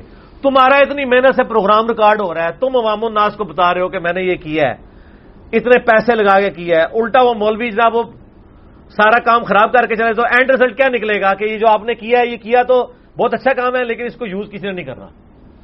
تو اینڈ رزلٹ تو یہ نکل رہا ہے نا. تو سر ہم ان علماء کو کہتے ہیں خدا کے لیے آپ اسلام کے ساتھ دشمنی نہ کریں. اگر آپ سمجھتے ہیں کہ آپ کے عقائد اور نظریات کتاب و سنت کے مطابق ہیں تو آپ فرنٹ سے لیڈ کریں, آپ کے ہاں بالکل ہماری بات نکلے گی ایسے. بالکل یہ ہم تو پہلے ہی کہتے ہیں قرآن و حدیث میں ہی لکھا ہوا ہے, ہمارا مسلک برحق ہے, قرآن حدیث میں ہی لکھا ہوا ہے, یہ کبھی نہیں وہ کہہ سکتے. ان کا مسلک آج تک کسی بھی مکتب فکر کے مولوی نے کہا ہے کہ فلاں بزرگ کی لکھی ہوئی کتاب کبھی ڈائریکٹ نہیں پڑھنی, آپ گمراہ ہو جائیں گے. حالانکہ وہ اتنی چول چیزیں اس میں لکھی ہوئی ہوتی ہیں جس کو معرفت کی چیزیں کہتے ہیں, ایسی چول چیزیں لکھی ہوئی ہوتی ہیں, اس کے باوجود وہ ریکمینڈ کر رہے ہوتے ہیں اور لوگوں کو ترغیب دلا رہے ہوتے ہیں کہ یہ جناب آپ پڑھیں, یہ تو قرآن و حدیث کا نچوڑ ہے. قرآن و حدیث کا نچوڑ اگر ہوتا تو جو قرآن و حدیث میں سے نکلا ہے وہی چیز ہونی چاہیے تھی نا. کبھی ایسا ہوتا ہے کہ آپ انگور کا رس نچوڑیں, ٹھیک ہے جی, اور اس میں سے جو ہے وہ آم کا جوس نکلا ہے, انگور کا ہی نکلے گا نا. اگر قرآن و حدیث کا نچوڑ ہے تو قرآن و حدیث میں تو آیا ہے اطیع اللہ و اطیع الرسول, تو فنافی شیخ کہاں سے آ گیا؟ قرآن و حدیث میں تو آیا ہے کہ آپ نے اللہ اور اس کے محبوب صلی اللہ علیہ وآلہ وسلم کی تعلیمات کی روشنی میں چلنا ہے, تو یہ بزرگوں کی تعلیمات اور یہ فرقے کہاں سے آ گئے؟ قرآن و حدیث میں تو آیا ہے کہ آپ نے اللہ ہی سے دعا مانگنی ہے, ایاک نعبد و ایاک نستعین, یہ بابوں کو پکارنا کہاں سے آ گیا؟ اسی کو کہتے ہیں قرآن حدیث ڈائریکٹ نہیں پڑھنا ورنہ گمراہ ہو جاؤ گے. تو یہ لوگ, میں بدگمانی تو نہیں کرتا کہ یہ منافق ہے, یہ شیطان کے ہاتھوں یوز ہو رہے ہیں, اور بعض اوقات انسان شیطان کے ہاتھوں یوز ہوتا ہے اور اسے خود بھی اندازہ نہیں ہوتا کہ میں مس یوز ہو رہا ہوں, اور وہ مس یوز ہو جاتا ہے. لیکن جو پیچھے چلنے والے ہیں ان کو بھی تھوڑی اپنی عقل استعمال کرنی چاہیے کہ آپ کے ساتھ یہ کیا کھلواڑ کر رہے ہیں. تو ہم ٹوٹلی ایسے علماء کے نظریات کو ریجیکٹ کرتے ہیں جو یہ کہتے ہیں قرآن و حدیث ڈائریکٹ پڑھو گے تو گمراہ ہو جاؤ گے. اور آپ دیکھیں جب سے ہماری ویڈیوز منظر عام پہ آئی ہیں اب تو قرآن و حدیث کی رٹ لگانے والوں نے بھی کہہ دیا قرآن و حدیث ڈائریکٹ نہیں پڑھنا گمراہ ہو جاؤ گے. دیکھا آپ نے فرق؟ یعنی اہل حدیث کیونکہ ان کو پتا ہے کہ اب تو بخاری مسلم میں جنگ جمل صفین نہروان پہ بھی حدیثیں ڈسکس ہو رہی ہیں تو کہتے ہیں نہیں وہ تو علماء سے پوچھ کے چلنا ہے، آپ نے ایسے نہیں چلنا. یہ ان لوگوں نے. کل میں ایک کامنٹس پڑھ رہا تھا فیس بک پہ، میں تو یوز نہیں کرتا ہوں، بائی چانس میں نے اس پہ اپنا کھولا، میں نے کہا چیک کروں آج کلپ کون سا اپلوڈ ہوا ہے اس میں اپنے لیپ ٹاپ کے اوپر. تو ایک بندے نے بڑے پیارے کامنٹس کیے تھے کہ علی بھائی کی ویڈیوز نے علماء نو بھی پڑھنے پاتا ہے اور یہ بھی کتاباں لے لی پھرتے ہیں. حقیقت بات ہے، پہلے کبھی ان کو خطرہ ہوتا تھا کہ ہم بیان کریں گے تو ہمیں کو پوچھ لے گا یہ کہاں لکھا ہوا ہے. تو کہتا ہے تعلیم بالغاں علی بھائی نے شروع کرا دیے، وہ علماء جنہوں نے کبھی کتاب کھول کے نہیں تھی دیکھی علی بھائی نے انہوں پڑھن پاتا ہے. کیونکہ جب میں کوئی بات کرتا ہوں کہ المونت میں لکھا ہوا ہے تو اب ان کی پبلک جا کے پوچھتی ہے سر یہ المونت کدھر ہے، تو وہ بھی پھر تلاش کرتے ہیں المونت کدھر ہے.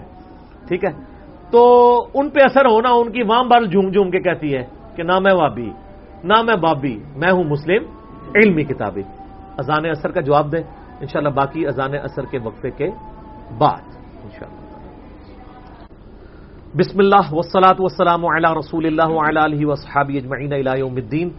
آج 16 جون 2019 کو سنڈے کے دن علمی و تحقیقی مجلس نمبر 68 میں ہم بقیہ کے سوالات کا سلسلہ شروع کرتے ہیں. جی علی بھائی، جو سوال ابھی آپ نے جس کا آپ نے جواب دیا اسی میں ایک ضمنی سوال نکلا ہے کہ علماء نے ترجمے کیوں کیے ہیں کتابوں کے، قرآن پاک کے، بخاری مسلم کے، جو یہ خود کہتے ہیں قرآن حدیث ڈائریکٹ نہ پڑھیں، تو پھر انہوں نے ترجمے کس لیے کیے ہیں؟ اس کا جواب میں کئی دفعہ دے چکا ہوں.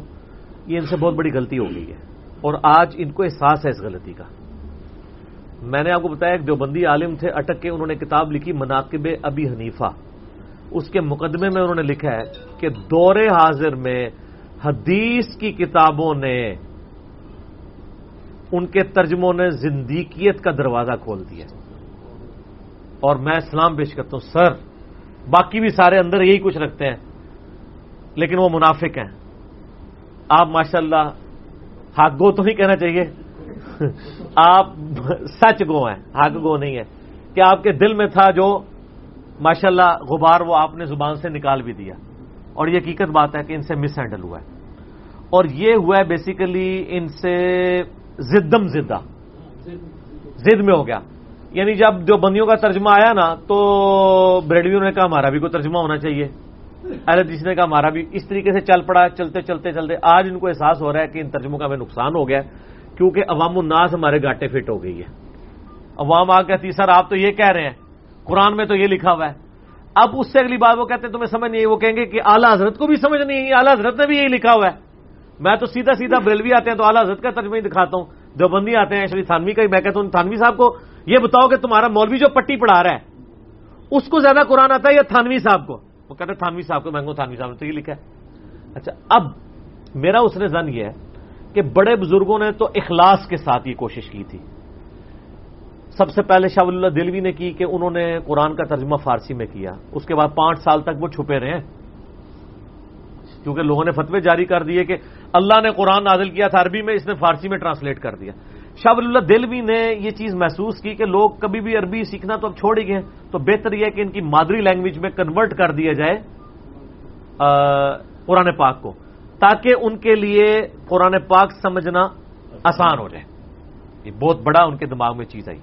پھر ان کے بیٹے نے آگے اردو ترجمہ کیا اور اس طریقے سے کام چلتا گیا. آج تو ماشاءاللہ ہر طرف ترجمے ہی ترجمے ہیں.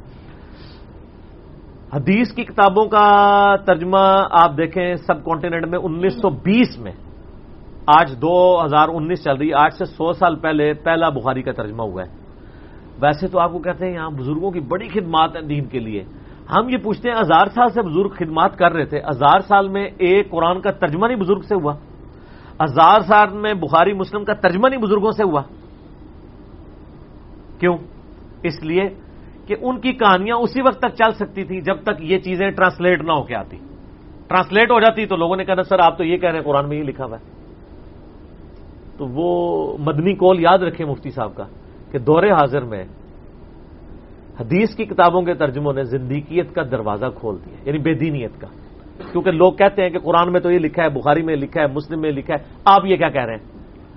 اب رہا کہ انہوں نے ترجمے کیے ہیں، اب پریکٹیکلی یہ پھر ان کو احساس ہو گیا تو پھر سارے ترجمے ریٹریو کر لیں سر، اچھی بات ہے، اب ان کی ضرورت ہی نہیں ہو، پی ڈی ایف چڑھ چکے ہیں، اب ضرورت بھی کوئی نہیں ہے۔ اب ان کی یہ کمائی کا ذریعہ بھی ہے، ان کی ذریعہ معاش بھی اس سے وابستہ ہے، اس لیے آپ دیکھتے ہیں کتاب جو ہے وہ دینی کتابیں آپ کو دنیاوی کتابوں سے بہت مہنگی ملتی ہیں، چھوٹی چھوٹی کتابیں ہیں اس کے اوپر اتنی اتنی قیمت لکھی ہوئی ہوتی ہے۔ کیوں؟ آپ نو پروفٹ نو لاس پہ کر دیں، دین کی خدمت کریں، چندے تو آپ ویسے ہی لے رہے ہیں، یا تھوڑے سے پروفٹ کے اوپر دے دیں، لوگ کسی بہانے پڑھنا تو شروع کریں۔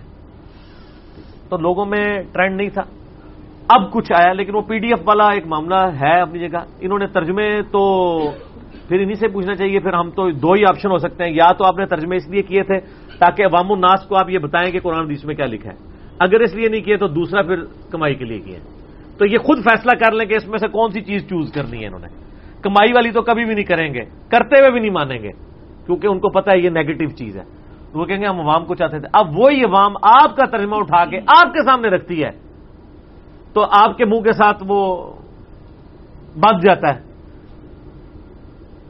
ٹھیک ہے؟ پنجابی محاورہ نا، کتا بنے ہیں منہ نال، یعنی ہر وقت ہی لڑائی جھگڑے والا کام کیوں کرتے ہیں؟ کوئی بندہ کو آوارہ لے کے آ جائے تو آگے سے لڑ پڑتے ہیں، ایسا نہیں ہونا چاہیے۔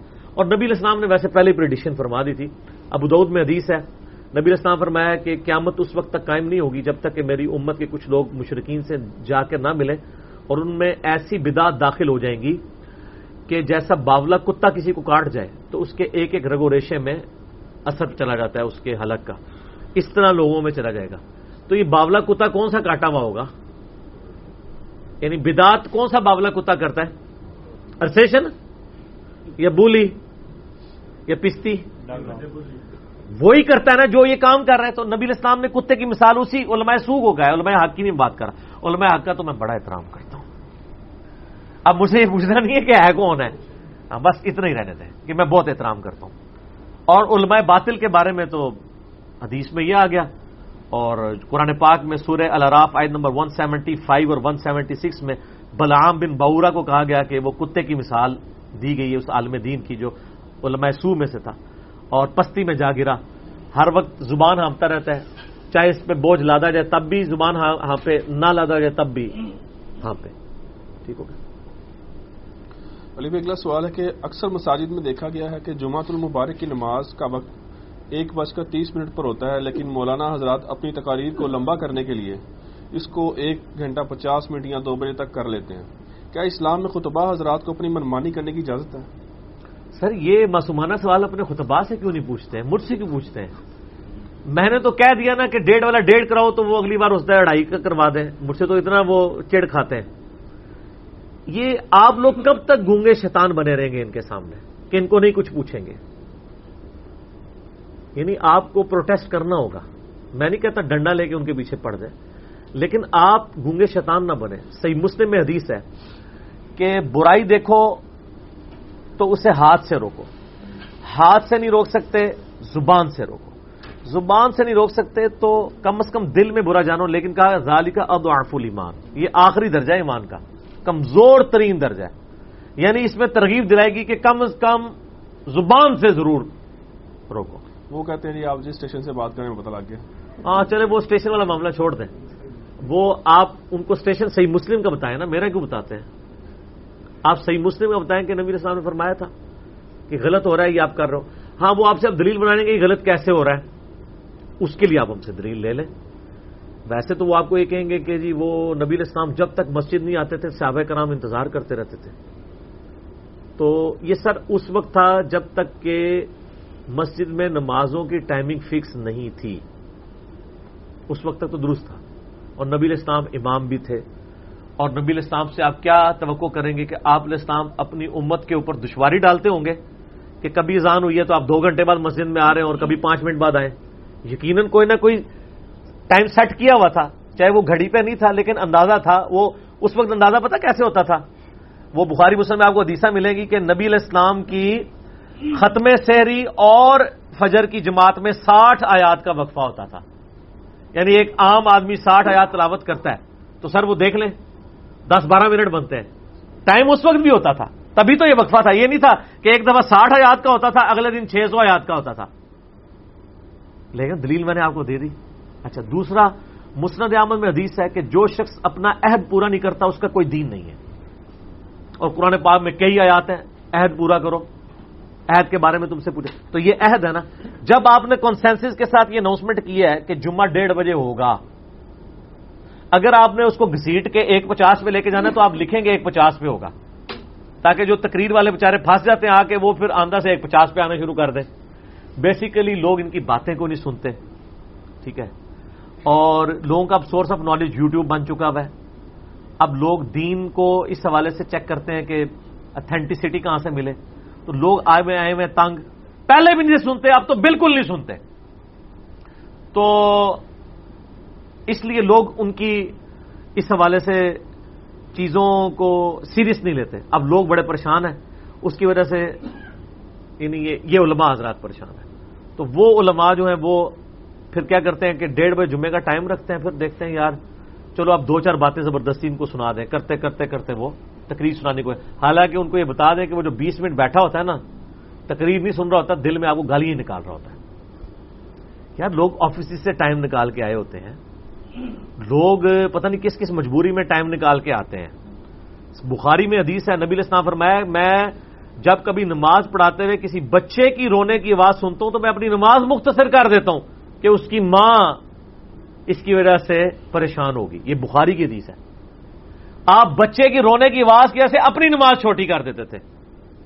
नमाज तो फर्ज है और आप अपनी कहानियां लंबी कर देते हैं।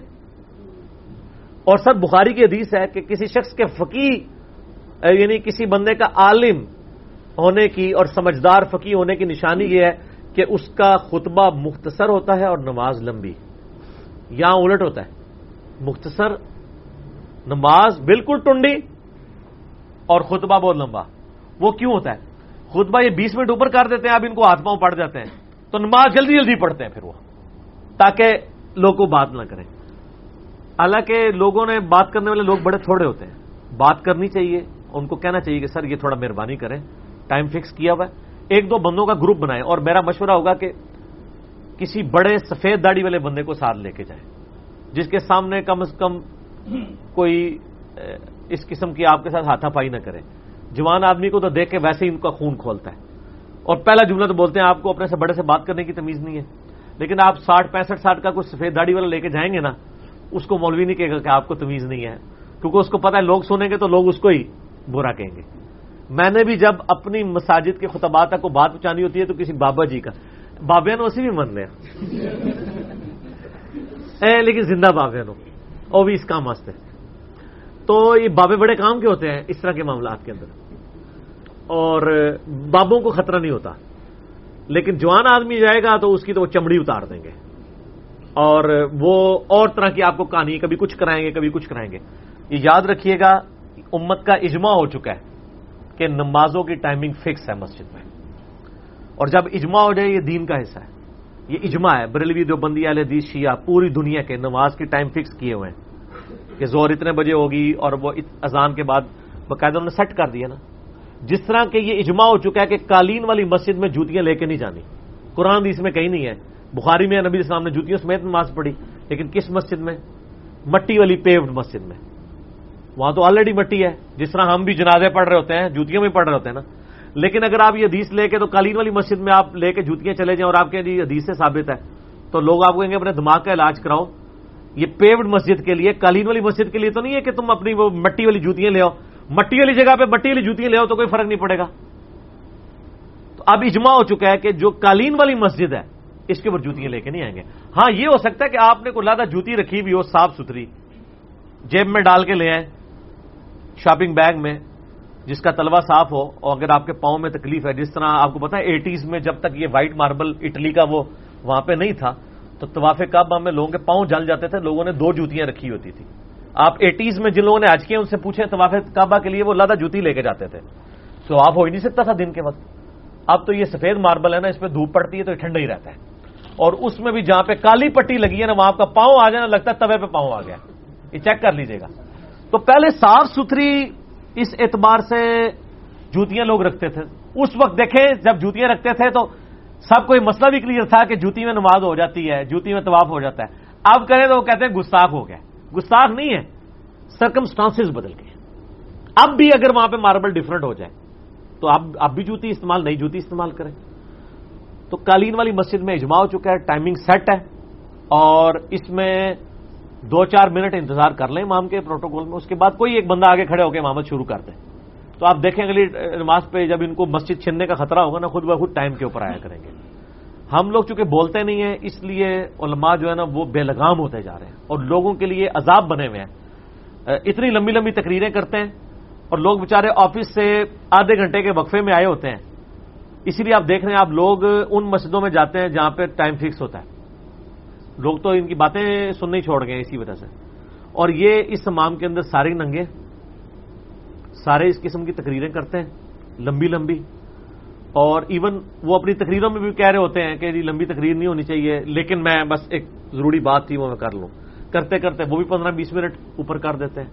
تو ہم بولتے نہیں ہیں نا, اس لیے یہ سب کچھ ہمیں بھگتنا پڑ رہا ہے. آپ نے یہ پوچھا تھا یہ غلط ہے, جی 100% غلط ہے, اجماع امت کے خلاف ہے. المرسل علاقے میں حدیث ہے, میری امت گمراہی پہ کبھی جمع نہیں ہوگی. سنن طبرانی میں صحیح سند کے ساتھ ہے کہ عبداللہ بن مسعود کہتے ہیں کہ جس چیز کو مسلمان اچھا سمجھیں اللہ کے نزدیک وہ اچھی ہے, اور جس کو مسلمان برا سمجھیں وہ اللہ کے نزدیک بری ہے. مسلمان سے مراد سارے مسلمان, اجماع امت. یہ نہیں ہے کہ بریلوی مسلمان یہ اچھا سمجھ رہے ہیں دیوبندی برا, تو وہ کہیں ہم تو اچھا ہی سمجھتے ہیں اس لیے ہم یہ ڈول ڈمکے کر رہے ہیں میلاد پہ. نہیں نا, سارے مسلمان, مثلا سارے مسلمان اس بات کو اچھا سمجھتے ہیں کہ ربیع الاول کے مہینے میں نبی علیہ السلام کی شخصیت پہ بات ہونی چاہیے. اہل حدیث محمد رسول اللہ کانفرنس کروا لیتے ہیں, دیوبندی سیرت النبی کانفرنس کروا لیتے ہیں, اور بریلوی میلاد مصطفیٰ کانفرنس کروا لیتے ہیں, شیعہ میلاد مصطفیٰ کانفرنس کرا لیتے ہیں. کروا رہے سارے ہیں. یہ اس پہ اجماع ہو چکا ہے. ہاں ایسا ہونا چاہیے. ایک اجماع ہماری وجہ سے بھی ہو گیا کہ محرم کے مہینے میں اہل بیت کا تھوڑا سا تذکرہ ہو ہی جائے. پہلے محرم کے مہینے میں یہ ہوتا تھا کہ اہل تشیع اہل بیت کا ذکر کرتے تھے اور سنی کہتے تھے ماتم اور عام ہے. ہم نے اب وہ پوری پیراڈائم ہی شفٹ کر دیا ہے ہماری ویڈیوز کی وجہ سے. تو اب ماشاءاللہ پورا سال ہی محرم رہتا ہے. دیکھتے ہیں پورا سال محرم چلتا ہے, کیونکہ امام مہدی کی تیاریاں ہو رہی ہیں تو اب محرم ہی ہوگا نا. ہماری ویڈیوز کی برکت سے یہ ہوا ہے کہ اب لوگ ڈر کی وجہ سے فضائل اہل بیت بیان کرنا شروع ہو گئے جمعے کے خطبوں میں. اور لوگوں نے کہا یار 10 سال سے کہانیاں سن رہے ہیں, تمہارے کہنے میں ماتم کسی نے بند کوئی نہیں کرنا, تو ماتم کو چھوڑو, تم حسن حسین کے کو فضائل بیان کرو. یار کیا کہانیاں لے کے بیٹھے ہوئے ہو. اب لوگ غدیر خم بیان کرنا شروع ہو گئے ہیں, ایک پیراڈائم شفٹ ہونا شروع ہے. بلکہ بعض تو ایسے تھے جو فضائل یزید پہ جمعے پڑھایا کرتے تھے, اب ان کی عوام ان کے خلاف ہو گئی ہے. تو یہ بولنے کا نتیجہ ہوا ہے نا. یوٹیوب حافظہ اللہ تعالی, و فیس بک دامت برکاتم عالیہ, و واٹس ایپ مدہ ذلہ, ان کی برکات ہیں. ٹھیک ہے, کسی بزرگ کی کوئی برکات نہیں ہے. ٹھیک ہو گیا. علی بھائی اگلا سوال ہے کہ عموماً وائزین حضرات کی جانب سے جمعۃ المبارک کے دن درود شریف پڑھنے کی ترغیب دلائی جاتی ہے. کیا جمعہ کے دن درود شریف پڑھنے کی کوئی خاص فضیلت وارد ہوئی ہے؟ اگر ہاں تو یہ بھی بتا دیں کہ کتنی تعداد میں درود شریف پڑھا جائے اور کون سا درود پڑھا جائے. دیکھیں درود شریف کے اوپر میں نے ایک ڈیٹیل لیکچر ریکارڈ کروایا, مسئلہ نمبر 56, درود شریف کے صحیح فضائل اور صحیح احکام و مسائل. 2 گھنٹے کا ہے, اس میں میں نے سارے ٹاپکس کور کیے. اسپیسیفکلی سوال کو میں ایڈریس کر دیتا ہوں.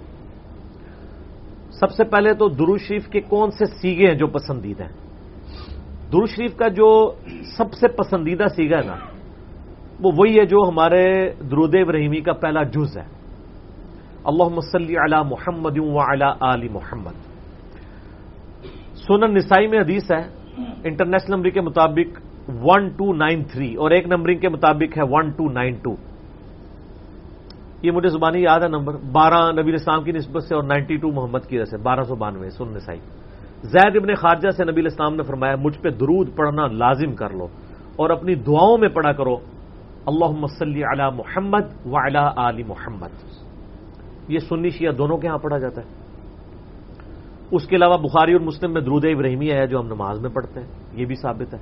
باقی جتنے بھی درود ہیں اسی سے ملتے جلتے ہیں. صلی اللہ علیہ وآلہ وسلم، یہ بھی نبی الاسلام سے ثابت ہے، صحیح مسلم میں حضرت عیسیٰ علیہ السلام کے لیے آپ نے کہا وَنُزُولِ عِیسَى ابْنَ مَرْیَمَ صلی اللہ علیہ وسلم، وآلہ وسلم کے ساتھ پڑھنا بہتر ہے، کیونکہ نبی علیہ السلام نے اسی کی ترغیب دلائی ہے۔ درود ابراہیمی میں بھی دیکھیں، باقی درودوں کے اندر بھی۔ اب رہا مسئلہ کتنی تعداد میں پڑھا جائے، جتنی حسب توفیق ہو۔ مجموع الزوائد میں ایک صحیح سند کے ساتھ حدیث موجود ہے سنن طبرانی کے ریفرنس سے کہ جو شخص صبح کے وقت 10 دفعہ دروشی پڑھ لے اور 10 دفعہ شام کے وقت، قیامت والے دن اسے میری شفاعت نصیب ہوگی۔ تو یہ بڑا آسان ہے، 10 دفعہ اللہم صلی علی محمد وعلی آل محمد پڑھنے میں کتنا ٹائم لگتا ہے؟ باقی اللہ تعالیٰ نے ڈیٹم لیول کے اوپر تو آپ پہ ویسے ہی یہ لازمی کر دیا ہے۔ نماز میں ہم دروشی پڑھ ہی رہے ہوتے ہیں، ہر نماز میں پڑھ رہے ہوتے ہیں، دروشی کے بغیر تمہاری نماز ہی مکمل نہیں ہوتی۔ اور ہماری نماز تو ہم تو دعائے قنوت کے بعد بھی دروشی پڑھتے ہیں، صحیح سند سے ثابت ہے۔ نماز جنازہ میں بھی دروشی پڑھتے ہیں، ہر جگہ ہی درود شریف ہے۔ مسجد میں داخل ہوتے وقت درود شریف ہے، وہ حدیثیں موجود ہیں، وہ میں نے اس لیکچر میں ساری حدیثیں بتائی ہیں۔ ہر خطبے کے آغاز میں درود شریف ہے، جس مجلس میں نبی علیہ السلام کا ذکر ہو وہاں پہ درود شریف ہے۔ مولا علی علیہ السلام سے حدیث ہے جامعہ ترمذی میں صحیح سند کے ساتھ کہ نبی صلی اللہ علیہ وآلہ وسلم نے فرمایا وہ شخص کنجوس ہے جس کے سامنے میرا ذکر ہو اور مجھ پر درود نہ پڑے، اللہم صلی علی محمد وعلی آل محمد۔ اور ترمذی میں ایک حدیث ہے وہ شخص تباہ و برباد ہو جائے جس کے سامنے میرا ذکر ہو اور مجھ پر درود شریف نہ پڑے، اللہم صلی علی محمد وعلی آل محمد۔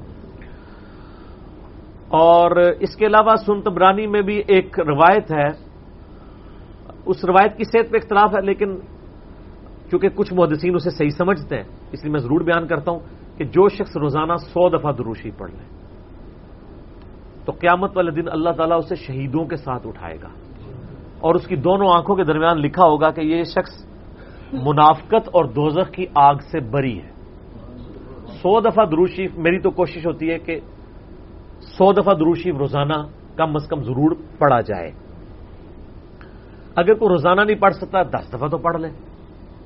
اور نبی علیہ السلام کے آپ اکثر وظائف دیکھیں گے وہ 100 دفعہ ہی ہیں، اکثر وظائف جو زیادہ تعلیم کیے گئے، جیسے بخاری مسلم میں حدیث ہے کہ جو شخص 100 دفعہ پڑھ لے سبحان اللہ و بحمدہ تو اس کے سارے گناہ معاف کر دیے جائیں گے، چاہے سمندر کی جھاگ کے برابر ہو۔ اور جو شخص صبح و شام 100 دفعہ یہی پڑھے تو قیامت دن اس سے بڑھ کے کوئی عمل نہیں لے کے آ سکتا سوائے اس کے کہ جو اس سے زیادہ وہ کلمات پڑھ لے۔ 100 کا ہے۔ پھر بخاری میں 70 دفعہ استغفار کا ذکر ہے۔ پھر تسبیح فاطمہ بھی جو ہے 100 دفعہ ہے، 33 دفعہ سبحان اللہ، 33 دفعہ الحمدللہ، 34 دفعہ اللہ اکبر، یا 33 دفعہ اللہ اکبر اور 100 کا عدد پورا کرنے کے لیے بخاری مسلم میں آتا ہے لا الہ الا اللہ وحدہ لا شریک لہ لہ الملک ولہ الحمد وہو علی کل شیء قدیر۔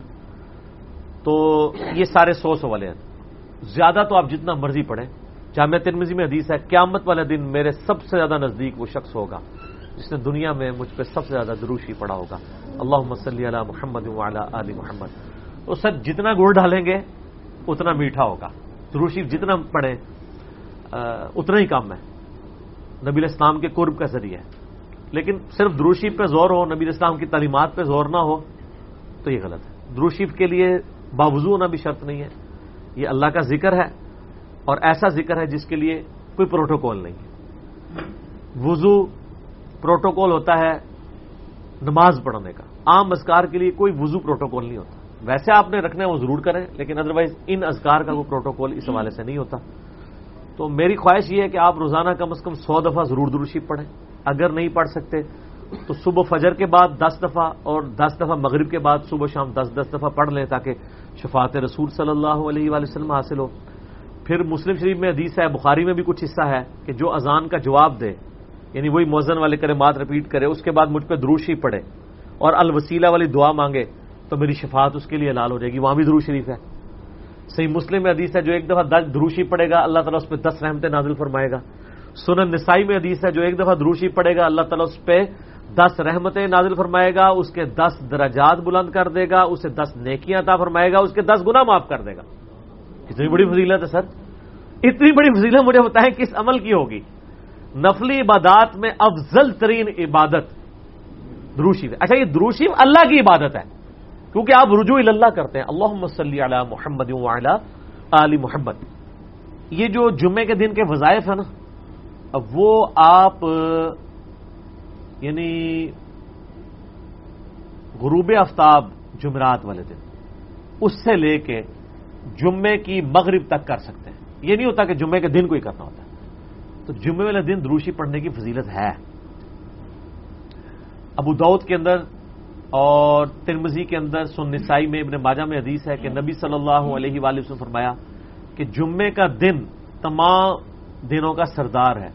اسی دن آدم علیہ السلام پیدا ہوئے، اسی دن وہ فوت ہوئے، اسی دن پہلا سور پھونکا جائے گا، دوسرا سور پھونکا جائے گا، قیامت قائم ہوگی. تم جمعے والے دن مجھ پہ کثرت سے درود پڑھو، تمہارا درود مجھ پر پیش کیا جائے گا. تو صحابہ کرام نے جرت کر کے پوچھا یا رسول اللہ علیہ وسلم، جب آپ مر جائیں گے اور آپ کی ہڈیاں مٹی میں مل جائیں گی؟ سر یہ صحابہ کے الفاظ ہیں، جب تک 295C نہیں تھی مدینہ شریف میں. ورنہ آج کل تو کوئی سوال کر سکتا ہے؟ یہ صحابہ پہ اللہ کی کروڑوں رحمتیں وہ سوال کیے تو میں عقیدے پتہ چلیں. تو نبی علیہ السلام نے فرمایا کہ ان اللہ حرم علی الارض ان تاکل اجساد الانبیاء، بے شک اللہ نے مٹی پہ حرام کر دیے کہ نبیوں کے جسموں کو کھائے. تو نبیوں کے جسم سلامت ہیں قبروں کے اندر، ان پر درود شریف پیش ہوتا ہے. تو جمعے والے دن درود شریف کی خاص فضیلت ہے. جمعے والے دن ضرور 100 بار پڑھ لیا کریں. نبی علیہ السلام کی بارگاہ میں درود شریف پیش ہو رہا ہوتا ہے. وہ سنن نسائی میں حدیث ہے نا، زمین پہ کچھ فرشتے سیاحت کرتے ہیں، میرے امتیوں کا سلام مجھ تک پہنچاتے ہیں. اور میں نے دیکھا ہے کہ یہ حقیقت بات ہے، مسلمانوں کے جتنے مکاتب فکر ہیں ان میں سے 2 مکاتب فکر میں نے درود شریف کا بہت اہتمام دیکھا ہے.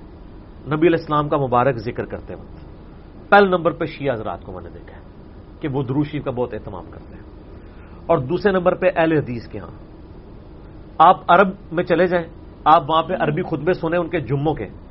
سر اگر ایک جملے میں 3 دفعہ آ رہا ہے نا تو وہ قال النبی صلی اللہ علیہ وآلہ وسلم پورا پڑھیں گے. یہاں ہمارے لوگ بیان کرتے پوری تقریر، میرے حضور گئے، حضور آئے، حضور نے کیا، درود شریف ایک دفعہ بھی نہیں پڑھتے کیونکہ ٹرینڈ میں نہیں ہے. تو یہ ٹرینڈ سیٹ کرنا چاہیے. اور یہ بھی آپ کا کام ہے کہ جب کسی علماء سے آپ یہ سنیں کہ وہ بغیر درود شریف کے نبی صلی اللہ علیہ وآلہ وسلم کا ذکر کر رہا ہے تو آپ اسے بتائیں کہ یار چلو 4 دفعہ نام لیا ہے، 1 دفعہ تو درود شریف ساتھ پڑھتے. اور لیکن میں آپ کو بتاؤں بزرگوں کے جب نام لیں گے نا کبھی بغیر رحمت اللہ لے کے نہیں لیں گے.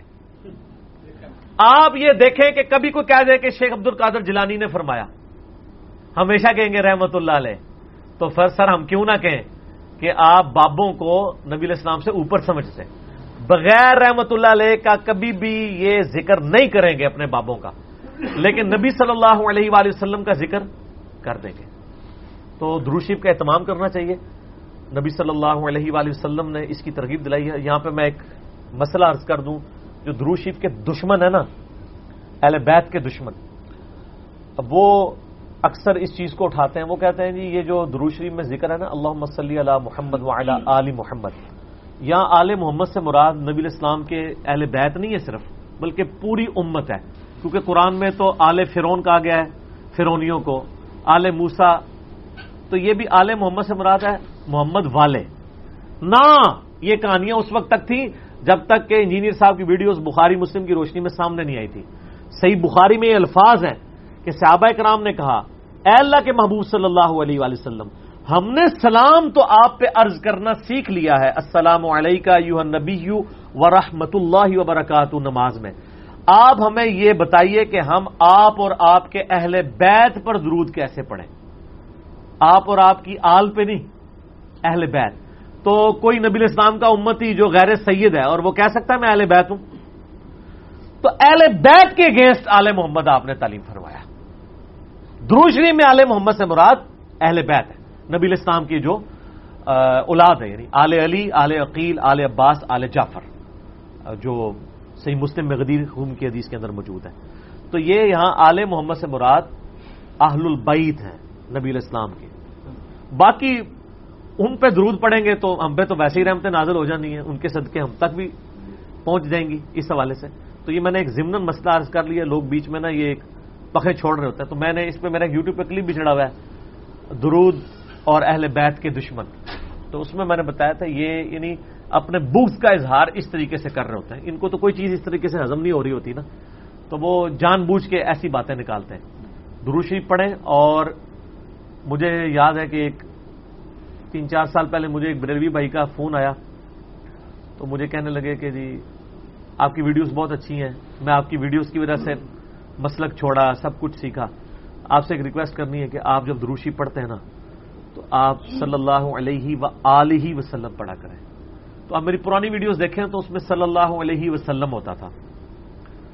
تو میں نے اس کا پھر یہ مشورہ مانا, تو پھر میں نے آہستہ آہستہ اپنے آپ کو اس کا عادی کیا کہ وہ آلہ وسلم بھی کہا جائے, کیونکہ نبی صلی اللہ علیہ وآلہ وسلم کو یہ چیز پسند ہے کہ آپ صلی اللہ علیہ وآلہ وسلم کے اہل بیت کا ذکر کیا جائے, اس لیے درود ابراہیمی میں بھی اہل بیت کا ذکر کیا گیا ہے. اچھا, درود ابراہیمی میں بعض لوگ کہتے ہیں یہ جو آل ابراہیم کا ذکر ہے تو آپ یہودیوں پہ درود پڑھ رہے ہوتے ہیں. نہیں سر, یہودیوں میں کہاں درود ہے؟ اس میں ہے کہ اے اللہ درود بھیج محمد صلی اللہ علیہ وآلہ وسلم اور ان کی آل یعنی اہل بیت کے اوپر جیسا کہ تو نے رحمت بھیجی تھی. مثال ہے. اب والے یہودی تو ہے ضربت علیہم الذلہ والمسکنہ, یہ تو مغضوبی علیہم ہے, یعنی مراد وہ جو اہل توحید تھے بنی اسرائیل میں سے. کون؟ حضرت موسیٰ علیہ السلام, عیسیٰ علیہ السلام, یعقوب علیہ السلام, یوسف علیہ السلام, جن پہ اولاد ابراہیم تو یہ ہے نا. وہ تو اولاد ابراہیم نہیں ہے نا جس نے ابراہیم والے کام ہی چھوڑ دیے. وہ تو قرآن میں آیا کہ حضرت نوح علیہ السلام نے کہا یا اللہ یہ میرا بیٹا ہے. اللہ فرمایا اس کے تو اعمال ہی کافر والے, تیرا بیٹا ہی نہیں, بیگوٹن سن تھا.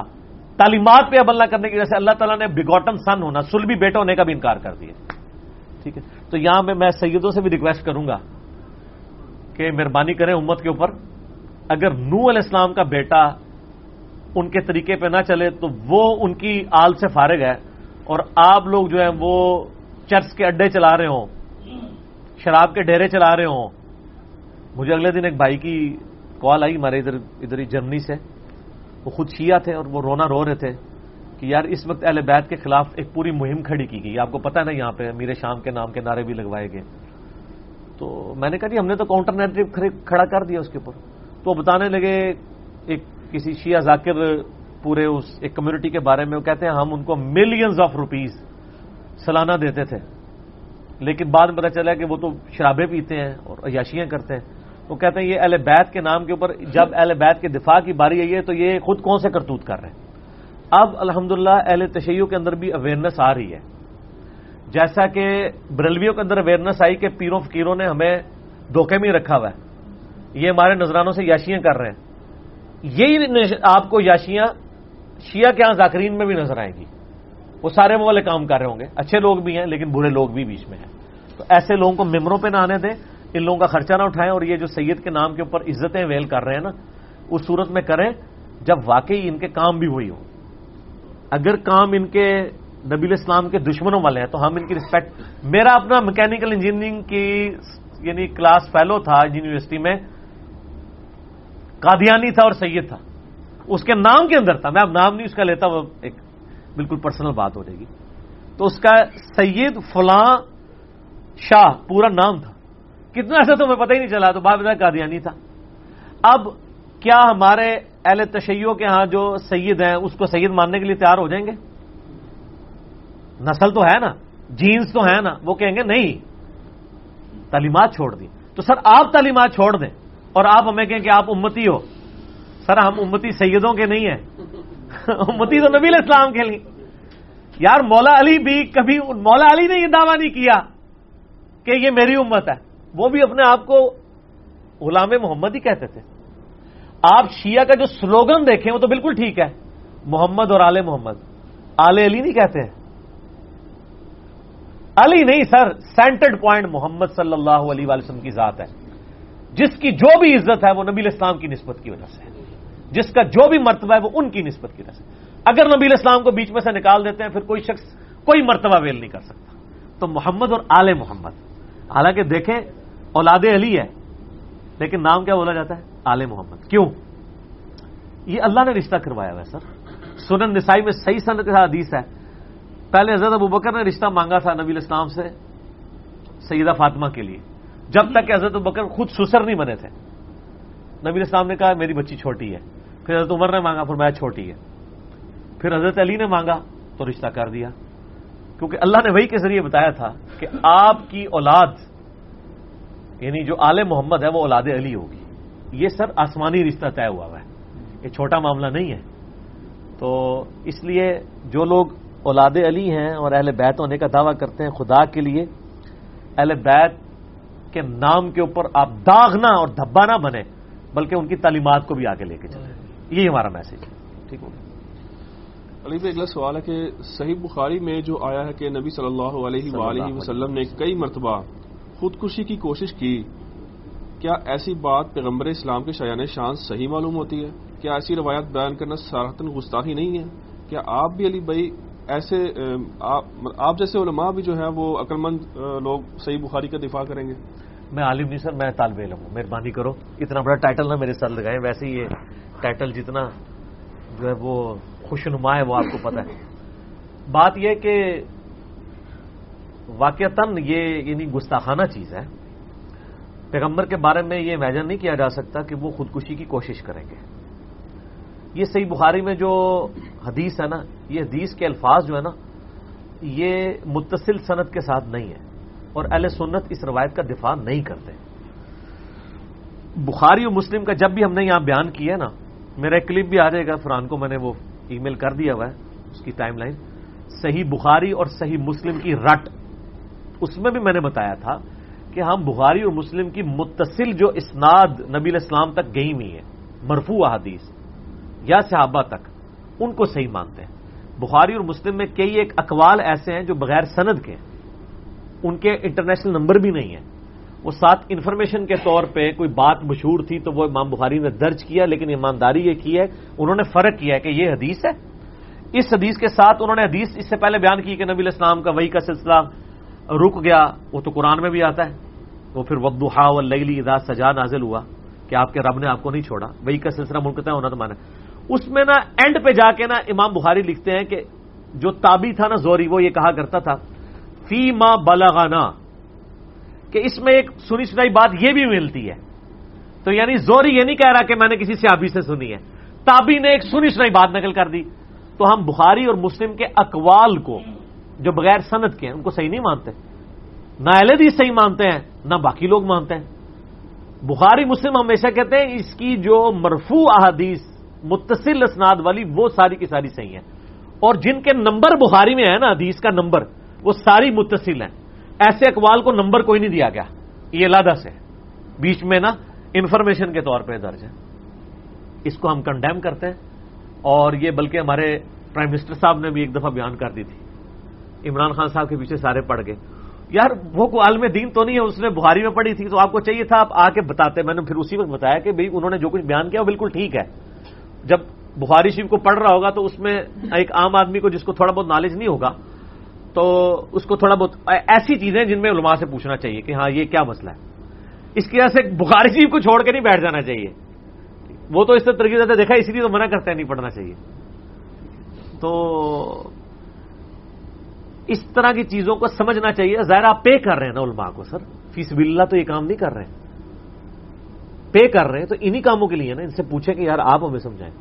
تو نبی الاسلام, ہاں دل میں کئی مرنے کا خیال آنا یہ کوئی عصمت انبیاء کے منافی نہیں ہے. اگر اتنی بات ہوتی نا تو وہ درست تھی, جیسا کہ سیدہ مریم کے بارے میں آتا ہے. حالانکہ ان کو جبرائیل نے بشارت دی تھی کہ آپ کے ہاں بیٹا ہوگا جس کو اللہ تعالیٰ نشانی بنائے گا, اس کے باوجود وہ کہتی ہے کاش میں مر کے مٹی ہو چکی ہوتی اس دن سے پہلے کہ یہ بچہ میں نے جنا. حالانکہ بچے کی جب پریگنینسی ٹھہری اسی وقت فرشتہ آ گیا تھا. اس کے بعد اللہ کے وعدے پہ تو ان کو یقین ہونا چاہیے. لیکن انسان ہے نا, انسان کو یہ تو ہوتا ہے یار میں اب پبلک کو فیس کیسے کروں گی. تو وہ بالکل ٹھیک تھا ان کا جذبہ. وہ تو پھر ان کو بعد میں چلا کہ بچے کو اللہ نے زبان دے دی, اتنا غیر معمولی واقعہ تو کسی کے ساتھ نہیں ہو سکتا. پھر ان کو تسلی ہوتی. تو کسی شخص کا کسی معاملے کے اوپر غم کھانا یا یہ کہنا میں مر گیا ہوتا کاش یہ نہ ہوتا, یہ کوئی بری چیز نہیں ہے. کہ نبی علیہ السلام کے دل میں وحی کی اتنی تڑپ کہ یہ نازل نہ ہوئی تو میں مر جاؤں گا, اس سے بہتر ہے اللہ کے ساتھ کمٹمنٹ کی وجہ سے, یہ بات کوئی بری نہیں تھی. لیکن خودکشی کی کوشش کرنا یہ بات غلط. مولا علی کے بارے میں آتا ہے مصنف ابن ابی شیبہ میں, وہ جو ناسبی پیش کرتے ہیں کہ مولا علی کہا کرتے تھے, میرا یوٹیوب پہ کلپ بھی ہے, کیا مولا علی جنگ جمل کے بعد روتے تھے؟ بالکل روتے تھے سر. تہاڈی جان نو روندے سن, اپنے آپ نہیں سن روندے. کیوں روتے تھے؟ کہ سیدنا علی رضی اللہ تعالیٰ عنہ جنگ جمل میں اپنے مخالفین کی لاشیں بھی ان کو اٹھانی پڑ رہی تھی. اور مخالفین کون تھے؟ صحابہ کے بیٹے، اپنے لوگ. ان پہ بھی مولا علی گریا کرتے تھے کہ یار ان کو کدھر برگلا کے لے آئے ہیں اور یہ لوگ مر گئے. تو حضرت حسن ابن علی کہتے ہیں کہ مولا علی کہا کرتے تھے کاش جنگ جمل سے 20 سال پہلے میں مر گیا ہوتا. اس کا یہ مطلب نہیں کہ یہ جنگ میں نے غلط لڑی ہے. وہ جنگوں کے اوپر تو نبی علیہ السلام کی بشارت تھی کہ میری بیوی پہ خوف کے کتے بھونکیں گے. تو سیدہ عائشہ کو بھی بعد میں پتہ چل گیا، مسند احمد میں حدیث ہے. سیدنا علی کی یہ خواہش تھی کہ کاش ایسا نہ ہوتا، مجھے اپنی زندگی میں یہ برے دن نہ دیکھنے پڑتے. اور آپ ان کے غم کا اندازہ اس سے لگائیں کہ ایک شخص جو بالکل چھوٹی سی 6 7 8 سال کی عمر میں نبی علیہ السلام کے ساتھ اٹیچ ہے، اس کی پوری پرورش نبی علیہ السلام کر رہے ہیں، جس کی ماں خدیجہ ہیں اس حوالے سے کہ پرورش کی ہے. اور اللہ نے دنیا میں ابو طالب کا بدلہ اتروا دیا. ابو طالب نے نبی علیہ السلام کی پرورش کی اور نبی علیہ السلام نے ابو طالب کے بیٹے کی پرورش کی. یہ اللہ نے بدلہ اتروایا. وہ شخص اسلام کو ایک چھوٹے سے شہر مکہ سے نکلتے ہوئے دیکھتا ہے، حتیٰ کہ رومن اور پرشین امپائر بھی گر جاتی ہیں. 3 براعظموں میں کوئی مسلمانوں کے مقابلے کا نہیں رہتا. اور پھر مسلمانوں پہ یہ افتاد آتی ہے کہ ان کی آپس کی خانہ جنگی شروع ہو جاتی ہے. تو وہ تو یہ غم کرے گا نا کاش اس سے پہلے مجھے موت آتی. جس طرح سیدہ مریم کہتی تھی کاش یہ بچہ جننے سے پہلے میں مر گئی ہوتی. اس کا یہ قطعاً مقصد نہیں ہے کہ سیدہ مریم جو ہیں وہ جبرائیل کے اس وعدے پہ، اللہ کے اس وعدے پہ ایمان نہیں لاتی تھی. انسان کا یہ تقاضا ہے کہ انسان یہ ایسا کرتا ہے. حضرت زکریا نے کیا ہے. حضرت زکریا علیہ السلام نے دعا کیا اللہ سورہ مریم میں میرے بال سفید ہو گئے ہیں، میں سوکھ کے لکڑی ہو چکا ہوں، میری بیوی بانجھ ہے، پھر بھی مجھے اولاد دے دے. کیوں مانگ رہے تھے؟ ان کو پتا تھا اللہ تو دے سکتا ہے. پھر فرشتہ آیا محراب میں آ کے بشارت دے دی کہ آپ کا بچہ ہوگا، اس کا نام یحییٰ ہوگا، دنیا اور آخرت میں اللہ کا مقرب ہوگا، عورتوں سے بچنے والا ہوگا، یہ ہوگا. کام ختم ہو گیا. لیکن وہ فرشتے سے کیا کہتے ہیں؟ میرا بچہ کیسے ہوگا؟ میں تو بوڑھا ہوں، میری بیوی تو بانجھ ہے. اور سر یہ باتیں تو آپ پہلے بھی کر چکے تھے. ٹھیک ہے، لیکن انسان تو انسان ہے. انسان کچھ ظاہری اسباب یار یہ کیسے ہوگا، یہ اللہ کے لیے کوئی مسئلہ ہے. تو پھر فرشتے نے کیا کہا کہ اللہ تعالیٰ نے فرمایا کہ اے زکریا ہم نے تو تجھے اس وقت پیدا کیا تھا جب تو کوئی شے نہیں تھا. تو اللہ تو کریشن ایکس نہیلو کرتا ہے، ایک بے قدر منی کے قطرے سے انسان بنا دیتا ہے. تو وہ اللہ ایک بوڑھے کو اولاد نہیں دے سکتا. ٹھیک ہے، تو یہ میں آپ کو اس لیے بتا رہا ہوں کہ اس طرح کے واقعات کو لے کے بعض اوقات جو ہے نا وہ لوگ نیگیٹو رزلٹ نکالتے ہیں، لیکن وہی آپ کراس ایگزامپلس قرآن سے دیں نا پھر ان کو سمجھ آتی ہے ہاں یہ بات صحیح ہے. حدیث میں آ جائے مذاق اڑانا شروع کر دیتے ہیں اور یہ منکرین حدیث کا ایک وہ دروازہ کھولنے کی کوشش کرتے ہیں. بیسیکلی منکرین حدیث نہیں ہوتے، وہ اپنے جو مخالف نظریات ہیں اس کو ماننے کے لیے تیار نہیں ہوتے. تو اس لیے وہ اس طرح کے نا جھوٹے ایکسکیوزز گھڑنا شروع کر دیتے. ٹھیک ہو گیا. علی بھائی اگلا سوال ہے کہ ہمارے ہاں عموماً جمعہ کے دن سورہ کہف کی تلاوت کا اہتمام کیا جاتا ہے، کیا جمعہ کے دن سورہ کہف پڑھنے کی کوئی فضیلت صحیح حدیث میں آئی ہے؟ ہاں جی آئی ہے. سورۃ الکہف، یہ جو سورہ الکہف جو پارہ نمبر 15 سے شروع ہو کے 16 میں ختم ہوتی ہے. الکہف اصحاب الکہف والا واقعہ جس میں ایک سورہ قاف ہے جو 26ویں پارے میں. تو اس کو پنجابی میں لوگ سورہ کاف اس کو بھی سمجھ رہے ہوتے ہیں، یہ الکہف ہے، غار. سورۃ الکہف جو ہے جمعے کے بارے میں فضیلت صحیح سند کے ساتھ ہے، المستدرک الحاکم میں بھی اور موقوفاً سنن دارمی میں بھی ابو سعید خدری سے رضی اللہ تعالیٰ عنہما کہ نبی صلی اللہ علیہ وآلہ وسلم نے فرمایا جو شخص جمعے کے دن سورۃ الکہف پڑھ لے گا تو ایک جمعے سے لے کے اگلے جمعے تک اس کے لیے نور ہو جائے گا اللہ کی طرف سے. اور موقوفاً روایت جو دارمی کے اس میں ہے کہ اس کے اور خانہ کعبہ شریف کے درمیان ایک نور ہو جائے گا اگلے جمعے تک کے لیے، یعنی اللہ تعالیٰ اس کو ایک فضیلت دے گا. اور دارمی میں شب جمعہ کا ذکر ہے. یہ جو جمعے کے دن کے وظائف ہیں نا وہ آپ یعنی غروب آفتاب جمعرات والے دن اس سے لے کے جمعے کی مغرب تک کر سکتے ہیں. یہ نہیں ہوتا کہ جمعے کے دن کو ہی کرنا ہوتا. ٹھیک ہے، سورۃ الکہف بھی جمعے کے دن یہ فضیلت ہے. سورۃ الکہف کی فضیلت میں وہ مسلم شریف کی حدیث بھی ہے نا کہ وہ ایک صحابی رات کے وقت سورۃ الکہف کی تلاوت کر رہے تھے تو ان کا گھوڑا بھی دک گیا. بادل اتنا قریب آیا آسمان کا کہ لگتا ہے کہ اب وہ گھوڑے پہ گرنے لگا تو گھوڑا بھی دک گیا. تو صبح نبی علیہ السلام کو آپ رہے وہ فرشتے تھے تمہاری تلاوت سننے کے لیے آئے تھے، وہ بادل یہ والا نہیں تھا. نبی الاسلام جب تک دنیا میں موجود تھے اس وقت صحابہ کے ساتھ بھی ایسے واقعات ہوا کرتے تھے، کیونکہ صحابہ کو اللہ تعالیٰ نے امت کے اوپر یعنی دعوت کا ذریعہ بنانا تھا، ان کا ایمان بہت ہائی لیول کا تھا. اسی تو دیکھیں تھوڑے سے لوگ جاتے تھے تو الٹ کے رکھ دیتے تھے ہر چیز، ان کو تو کچھ شک ہی نہیں ہوتا تھا. سر جن اصحاب نے نبی الاسلام کی مبارک انگلیوں سے پانی کے چشمے جاری ہوتے ہوئے دیکھیں، ان کے ایمان کا لیول کو کر سکتا ہے؟ ان کو کبھی اللہ اور اس کے رسول کے بارے میں وسوسہ بھی نہیں آئے گا. صحیح بخاری مسلم میں موجود ہے کہ 1500 صحابہ نے پانی پیا صلح حدیبیہ کے موقع پہ، جانوروں کو پلایا اور سٹور کر لیا. اور جابر بن عبداللہ کہتے ہیں ہم 1,00,000 بھی ہوتے نا تو حضور کی جو انگلیوں سے پانی نکلا تھا وہ زیادہ تھا. صحیح بخاری میں حدیث ہے، عبداللہ ابن مسعود کہتے ہیں ہم نبی الاسلام کے ساتھ کئی بار کھانا کھاتے تھے تو ہم کھانے کے لقموں میں سے تسبیح کی آواز سنتے تھے. آپ امیجن کریں کہ آپ چاول کھا رہے ہیں اور چمچ منہ کے قریب آئی ہے تو چمچ میں سے آواز ہے سبحان اللہ و بحمدی سبحان اللہ العظیم. اور زمانہ وہ ہو جب کوئی ٹیپ ریکارڈر بھی نہیں ہے، آج کی ٹیکنالوجی کی بات نہیں ہو رہی، تو ان صاحب کا پھر لیول کس لیول پہ ہوگا. اس لیے تو آپ دیکھیں نا جب مسلمان جاتے تھے نا کسی سے ٹکرانے کے لیے تو وہ کہتے تھے کہ ہم وہ قوم لے کے آئے ہیں کہ جتنا تم شراب سے اور دنیا سے محبت کرتے ہو اس سے زیادہ ان کو اپنی موت سے محبت ہے. آپ امیجن کریں کہ لوگوں نے، ہم تو اپنی بیوی بچے چھوڑ کے دوسرے شہر میں نہیں جاتے.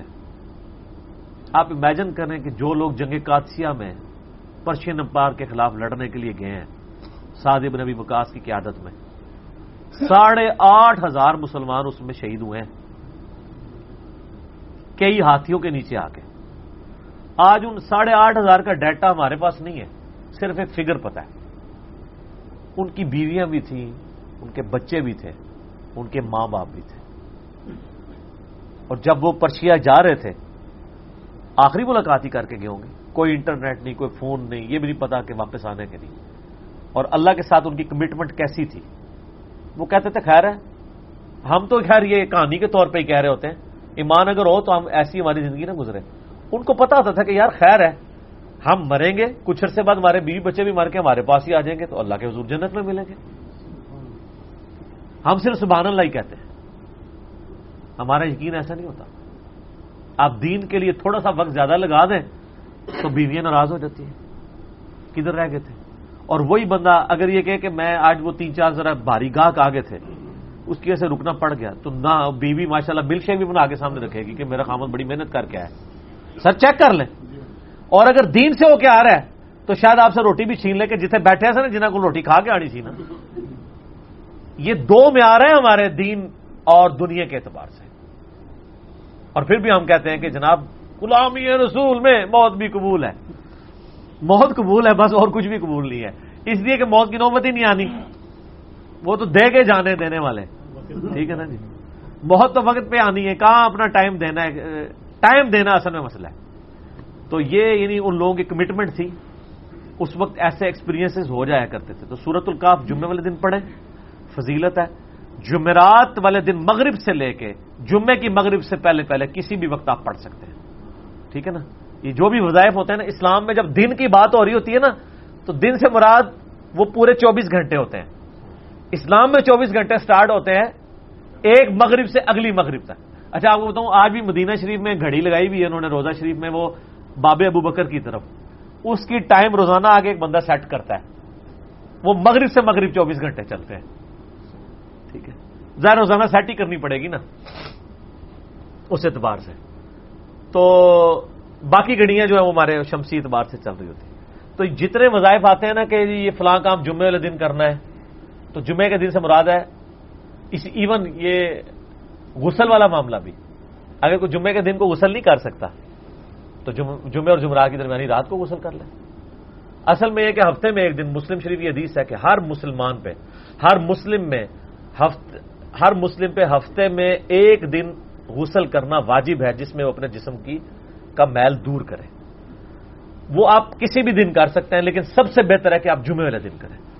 ویسے مسلمان تو آپ کو پتہ پانی کی مچھلی ہے، مسلمان کا تو گزارا ہی نہیں ہوتا غسل کے بغیر. ٹھیک ہے. ٹائم پہ میں اس سورہ کا پڑھ رہا تھا کہ سعودی آ گئے میرے کو یہ اس کا کوئی فائدہ نہیں ہے، یہ جمعے سے پہلے پڑھنی نہیں وہ تو آپ کلیئر ہو گیا نا. سعودی والوں کو تو سعودی والے اب خود یہاں ای میل کر کے دین سیکھ رہے ہوتے ہیں. صحیح بات، میں آپ کو صحیح بتا رہا ہوں.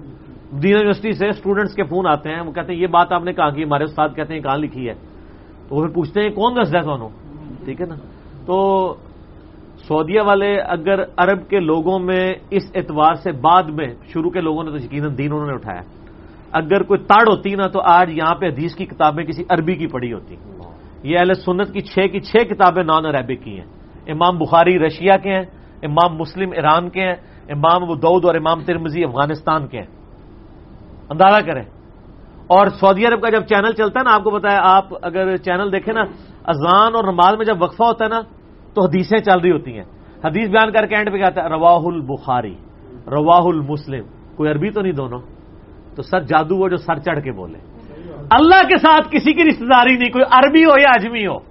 اللہ کے ساتھ اس کا رشتہ پکا ہے جو دین کے لیے کمٹمنٹ کرے، ورنہ تو اللہ تعالیٰ عربیوں پہ ہی ہاتھ رکھتا. ٹھیک ہے نا.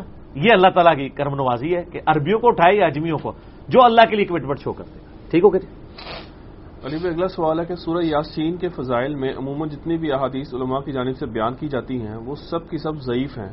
کیا کوئی صحیح حدیث آپ کی تحقیق کے مطابق ایسی بھی ہے جس سے سورہ یاسین کی تلاوت کی فضیلت ثابت ہوتی ہو؟ دیکھیں سورہ یاسین کی فضیلت پہ آلریڈی میرا ایک کلپ ہے، لاکھوں لوگوں نے دیکھا. آپ لکھیں سورہ یاسین کی فضیلت، اس میں نے یاسین شریف کے جتنے فضائل ہیں نا ان کو ڈسکس کیا. ان میں سے ایک ہی حدیث ہے جو صحیح سند کے ساتھ موقوفاً سیدنا عبداللہ ابن عباس سے ثابت ہے سنن دارمی میں، کہ جو شخص صبح کے وقت سورہ یاسین پڑھ لے شام تک اللہ تعالیٰ ہر معاملے میں اس کے ساتھ کفایت کرے گا، اور جو شام کے وقت پڑھ لے صبح تک اللہ تعالیٰ کفایت کرے گا. تو پھر میں نے اس میں بتایا بھی تھا کہ جو نائٹ ڈیوٹی پہ اپنا وقت گزارتے ہیں وہ شام کو سورہ یاسین پڑھ لیا کریں، اور جو دن کی ڈیوٹی کرتے ہیں وہ فجر کے بعد پڑھ لیا کریں، اور اگر کوئی دونوں ٹائم پڑھنا ہے تو ضرور پڑھیں. اور باقی اس کے علاوہ جتنی روایتیں ہیں وہ 10 قرآن پڑھنے کا ثواب ہے، وہ تو ترمذی میں خود لکھا ہے، یہ ضعیف ہے. اور بھی روایتیں، سب سے مضبوط روایت یہی ہے. اور سر یہ جتنے بھی صورتوں کے فضائل ہیں نا، آپ تو فضائل اس کو عربی پڑھنے کے اعتبار سے دیکھ رہے ہوتے ہیں، یہ بیسیکلی اس کے مضامین کے اعتبار سے بھی ہوتا ہے کہ آپ کا ایمان بھی پکا ہو.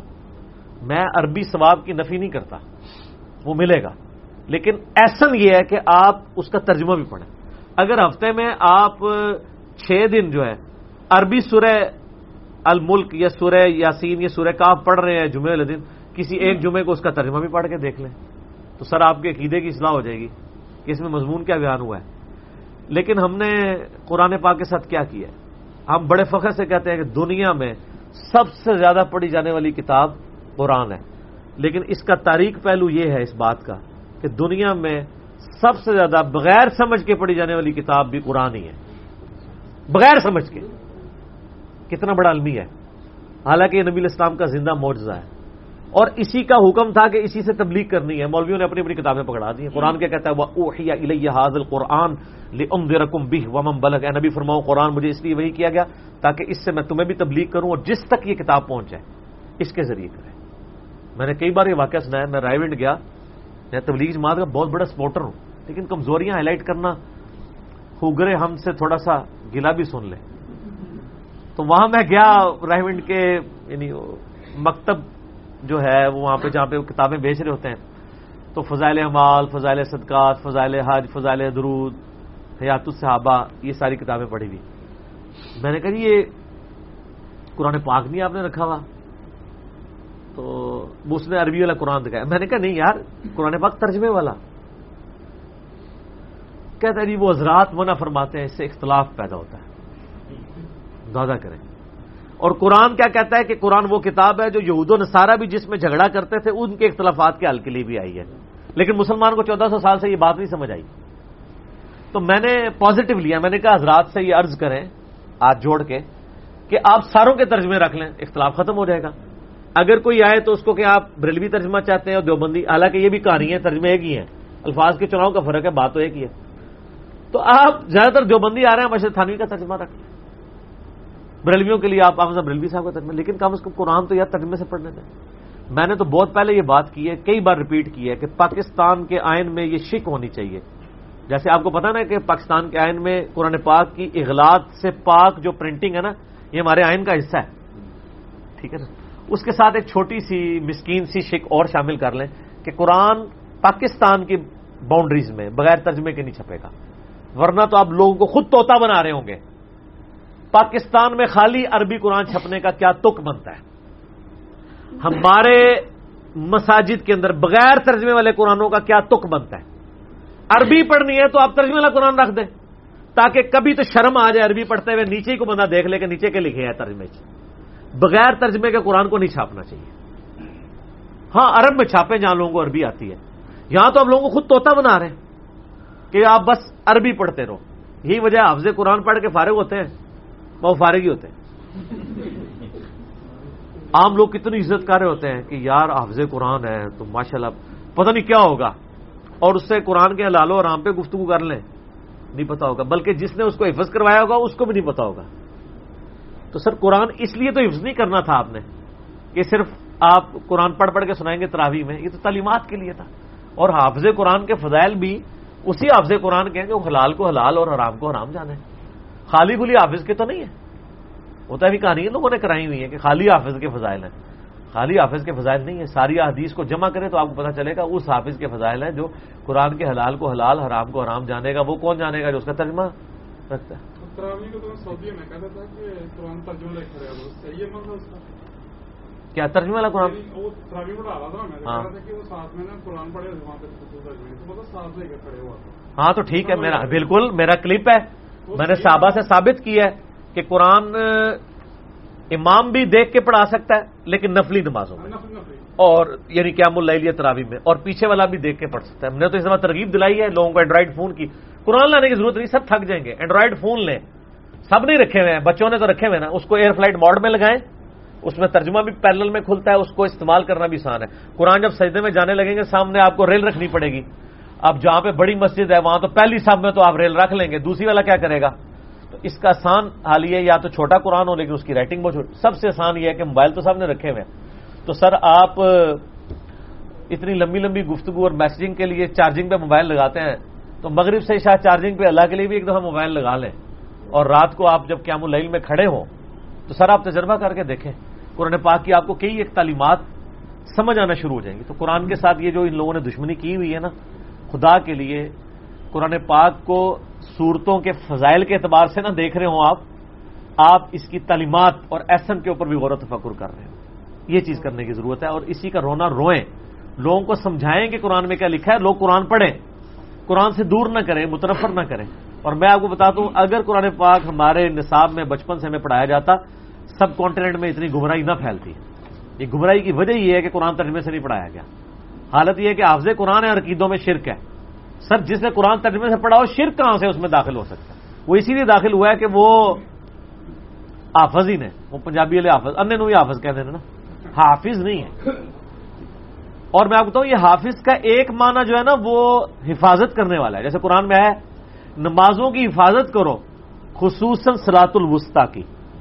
تو حفاظت کیا مطلب ہے؟ حفظ کر لو نماز کو. مراد یہ کہ اس پہ آپ ہمیشگی اختیار کرو، نماز پڑھو. تو حافظ سے مراد یہ بھی ہے کہ آپ قرآن پاک کی تعلیمات کو حفظ کریں، اس پہ حافظ حفاظت کریں. اور حفاظت پریکٹیکلی ہوگی. قرآن کہتا ہے جھوٹے پہ اللہ کی لعنت، تو اب حافظ قرآن کو جھوٹا نہیں ہونا چاہیے، ورنہ حافظ بھی ہے اور لعنتی بھی ہے. تو حافظ ہونے کا کیا فائدہ ہے؟ جو خالی حافظ ہے. ٹھیک ہوگا. علی بھائی اگلا سوال ہے کہ آپ کے نزدیک بسم اللہ الرحمن الرحیم والی آیت مبارکہ سورہ فاتحہ کا حصہ نہیں ہے. اگر ایسا ہی ہے تو سورۃ الحجر کی آیت نمبر 87 کے تحت سورۃ الفاتحہ کی کل 7 آیات کیسے پوری ہوں گی؟ پلیز وضاحت کریں. دیکھیں میرا اس پہ آلریڈی ایک کلپ بھی ہے. سورۃ الفاتحہ امام ابو حنیفہ رحمہ اللہ بمقابلہ امام شافعی رحمہ اللہ تعالی. میرے نزدیک یہ جو ائمہ میں اختلاف ہے سورہ فاتحہ کی 7 آیات کے حوالے سے، اس میں امام ابو حنیفہ رحمہ اللہ تعالی کا موقف مضبوط ہے، اس لیے کہ وہ قرآن و حدیث سے سپورٹو ہے. پہلے یہ بات کلیئر کر لیں کہ بسم اللہ الرحمن الرحیم جو مصحف میں لکھا ہوا ہے نا جہاں جہاں پہ، وہ قرآن کا حصہ ہے. اور بسم اللہ ایز اے آیت بھی حصہ ہے سورہ نمل کی، وَإِنَّهُ مِن سُلَيْمَانَ وَإِنَّهُ بسم اللہ الرحمن الرحیم، کہ یہ وہ جو ملکہ بلقیس کو خط آتا ہے کہ یہ ایک معزز خط آیا ہے سلمان کی جانب سے اور اس کا آغاز بسم اللہ سے ہو رہا ہے. ٹھیک ہے، بسم اللہ قرآن کی آیت بھی ہے. باقی جو صورتوں کے اوپر بسم اللہ لکھی ہوئی ہے نا، اس پہ تو امت کا اتفاق ہے کہ سورہ فاتحہ کے علاوہ جتنی بسم اللہ لکھی ہوئی ہے نا قرآن کا حصہ ضرور ہیں لیکن صورتوں کا حصہ نہیں، بلکہ فصل کرنے کے لیے صورتوں میں، سوائے سورہ توبہ کے. سورہ توبہ میں بسم اللہ نہیں تھی لیکن 114 بسم اللہ پوری ہیں، کیونکہ سورہ نمل میں 2 دفعہ بسم اللہ آ گئی ہے، ایک دفعہ سٹارٹ میں حصے کے طور پہ نہیں، فصل کے لیے، اور اس کے اندر بھی آ گئی. سورہ توبہ کے سٹارٹ میں نہیں. اب سورۃ الفاتحہ کے سٹارٹ میں جو بسم اللہ ہے نا، اس کے بارے میں اتفاق نہیں ہے. اہل تشیع کا یہ موقف ہے کہ یہ بسم اللہ سورہ فاتحہ کا حصہ ہے، اس لیے آپ شیعہ کا قرآن اگر دیکھیں گے نا پرنٹ ہوا ہوا تو وہ پہلے نمبر آیت بسم اللہ کو انہوں نے کیا ہوتا ہے. اہل حدیث کا بھی یہی موقف ہے، علماء عرب کا بھی یہی موقف ہے کہ وہ بسم اللہ کو آیت نمبر 1 ڈکلیئر کرتے ہیں، جبکہ حنفی جو ہیں وہ بسم اللہ کو آیت نمبر 1 نہیں مانتے، الحمدللہ رب العالمین کو آیت نمبر 1 مانتے ہیں. اور پھر وہ ساتھ کیسے پوری ہوتی ہیں، وہ غیر المغضوب علیہم ولا الضالین، اس کو 7ویں آیت مانتے ہیں، اور صراط الذین انعمت علیہم اس کو 6ویں آیت مانتے ہیں. جبکہ جو دوسرے لوگ ہیں نا یہ پوری ایک آیت مانتے ہیں، صراط الذین انعمت علیہم غیر المغضوب علیہم ولا الضالین، یہ پوری لمبی سی. تو اس لیے گنتی دونوں کی ساتھ پوری ہو رہی ہے، لیکن قرآن میں کوئی فرق نہیں پڑا. اس کی وجہ یہ ہے کہ مصحف میں کوئی چیز نکلی یا داخل نہیں ہوئی. اگر کوئی بسم اللہ کو آیت مانے فاتحہ کے حصے کے طور پہ تب بھی وہ قرآن کا حصہ مان رہا ہے، اور اگر کوئی کہتا ہے یہ فاتحہ کا حصہ نہیں ویسے قرآن کا حصہ ہے تب بھی قرآن تو ڈاؤٹ فل نہ ہوا. میں کیوں کہتا ہوں کہ بسم اللہ الرحمن الرحیم قرآن کا حصہ ہے لیکن سورہ فاتحہ کا حصہ نہیں ہے، اس کے پیچھے ایک ریزن ہے، اور وہ بخاری مسلم کی احادیث ہیں جو اسے سپورٹیو ہے. پہلی تو حدیث ہے، وہ صحیح بخاری میں حدیث ہے. ایک صحابی کہتے ہیں کہ نبی علیہ السلام نے مجھے بلوایا آواز دے کر، تو میں نے حاضر ہونے میں تھوڑی سی تاخیر کر دی. تو نبی علیہ السلام نے کہا کہ تم دیر سے کیوں آئے؟ تو میں نے عرض کیا حضور میں نماز پڑھ رہا تھا صلی اللہ علیہ وآلہ وسلم. آپ صلی اللہ علیہ وآلہ وسلم نے فرمایا کیا تم نے قرآن کی آیت نہیں سنی ہوئی ہے سورہ انفال میں کہ اے ایمان والو جب اللہ اور اس کا رسول بلائیں تو فوراً حاضر ہو جایا کرو. یہ صرف نبی علیہ السلام کا پروٹوکول ہے کہ آپ فرض نماز بھی پڑھ رہے ہوں گے نا تو وہیں سے نماز کو چھوڑ کے، توڑ کے نہیں سر، ٹوٹتی نہیں ہے وہ، کیونکہ آپ اللہ کے ایک حکم سے دوسرے حکم کی طرف جا رہے ہیں. رسول اللہ کا بلانا اللہ ہی کا بلانا ہے. من یطع الرسول فقد اطاع اللہ، چاہے اپنے ذاتی کام سے بھی بلائیں تب بھی وہ اللہ کا بلانا ہے. باقی یہ جو کہانیاں کرائی ہیں نا کہ ماں بلائے اور توڑ دو، یہ ساری کہانیاں ہی ہیں، یہ لوگوں نے بنائی ہوئی ہیں کہانیاں.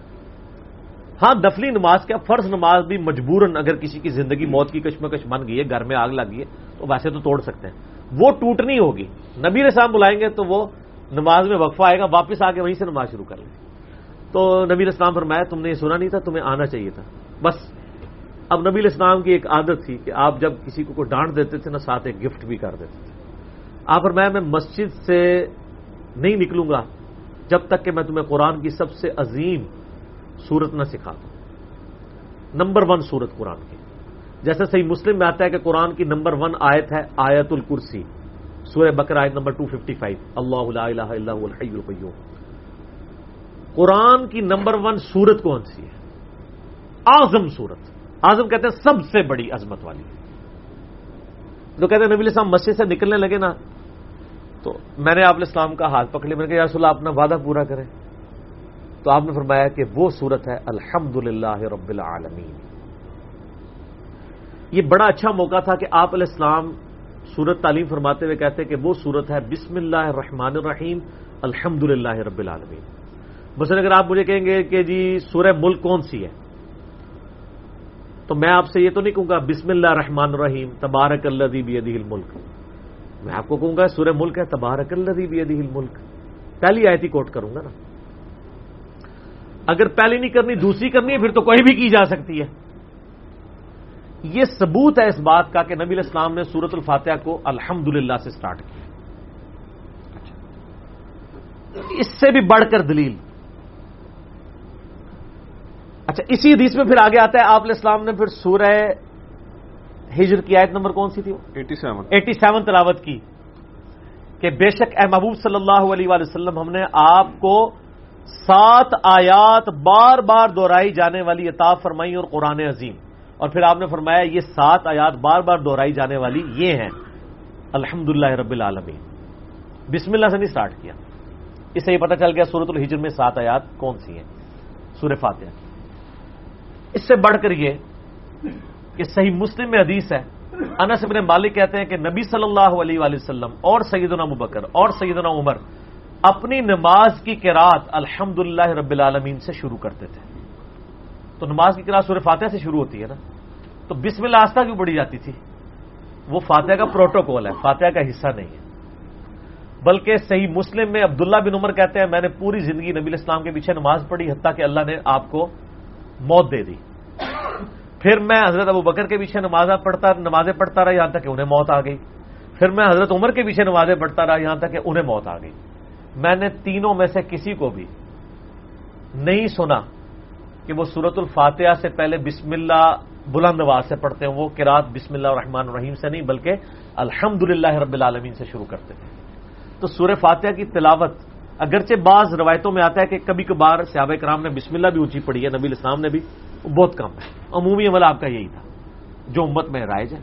حتیٰ کہ عبداللہ بن عمر کتنا بڑا دعویٰ کر رہے ہیں کہ پوری زندگی نمازیں پڑھی ہیں میں نے, ابو بکر عمر کے پیچھے بھی, تو الحمد سے قرات سٹارٹ ہو.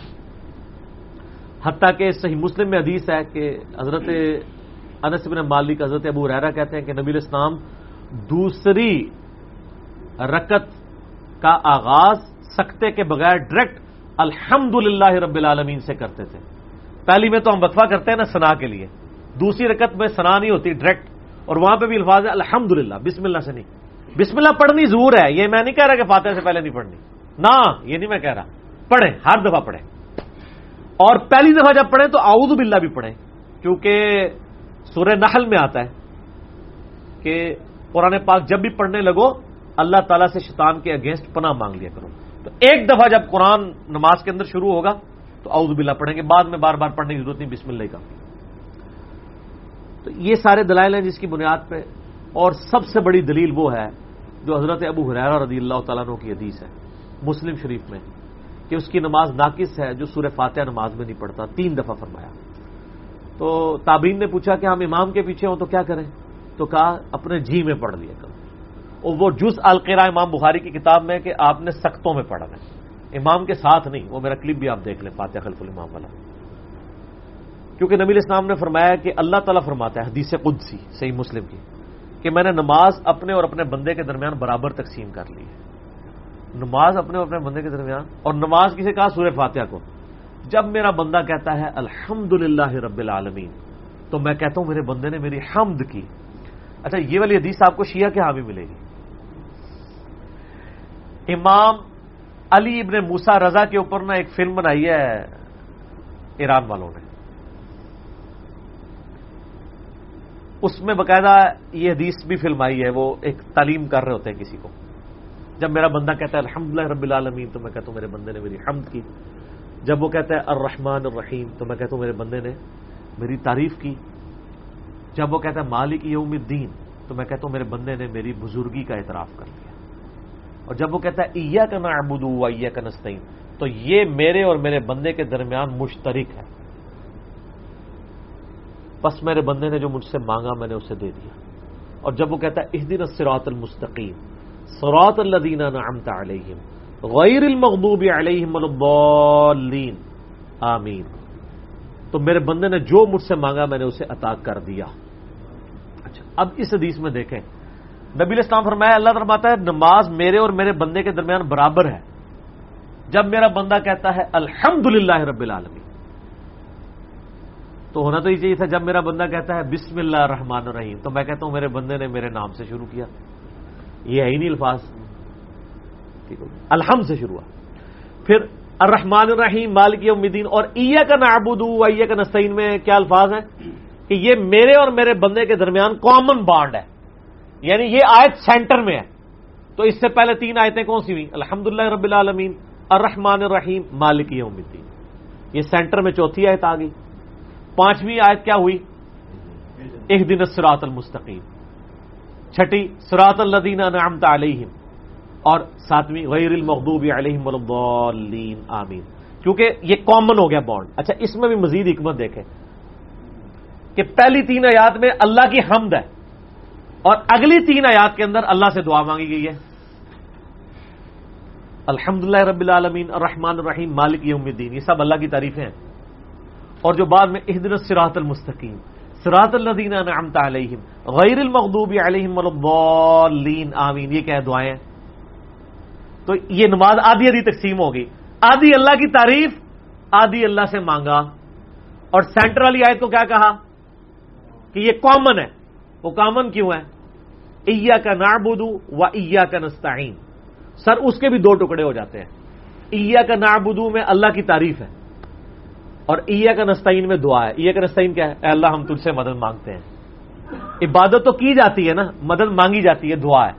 تو سورہ فاتحہ ایگزیکٹ سینٹر ہو جاتی ہے واو کے اوپر. ایاک نعبد و ایاک نستعین. یہ جو درمیان والی واو ہے نا، اگر آپ اس کو ادھر کر لیں تو 3.5 آیات اس طرف، 3.5 اس طرف ہو جاتی ہیں. اور اگر اس کو کامن سینٹر میں مان لیں، 3 ادھر 3 ادھر، یہ سینٹر میں. اہل حدیث تو پہلے ضد پہ اڑے ہوئے تھے.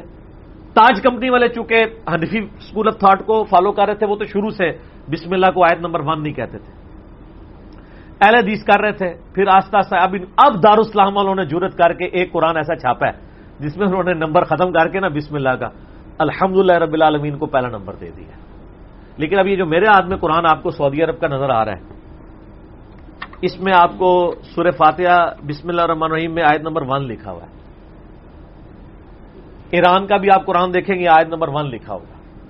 اب حنفی اب قرآن چھاپتے ہیں، وہ پھر غیر المغضوب علیہم ولا الضالین میں یہاں پہ چھوٹی سی انہوں نے 6 ڈالی ہوتی ہے. اور لوگ کہتے ہیں دیکھیں جی یہاں وہ دائرہ نہیں ڈلا ہوا، اس سے لگ رہا ہے کہ یہ بعد میں کسی نے کیا. یہ دائرے دورے تو بعد میں ہی ڈلے ہیں نا سر. آیات تو لوگوں کو یاد تھی، دائرہ ہونا کوئی ضروری نہیں ہے. دائرے کے بغیر بھی اگر انا اعطینا کل کوثر ایک صحابی کو یاد ہے، آپ دائرے نہ بھی ڈالیں، وہ اس کو پتا ہوگا یہ 3 الگ آیات ہیں. یہ ہو سکتی ہیں. قرآن کی آیات کی تعداد میں بھی اختلاف اس لیے آیا ہے. کتنی آیات ہے قرآن کی؟ کوئی نہیں ہے. اے کہانی جے، اے بھی کہانی جے ہے ہی نہیں ہے. ٹھیک ہے، یہ 6,500 کے قریب ہے. 6,634 یا 39 کے قریب. آپ اس کو کاؤنٹ کر لیجئے گا.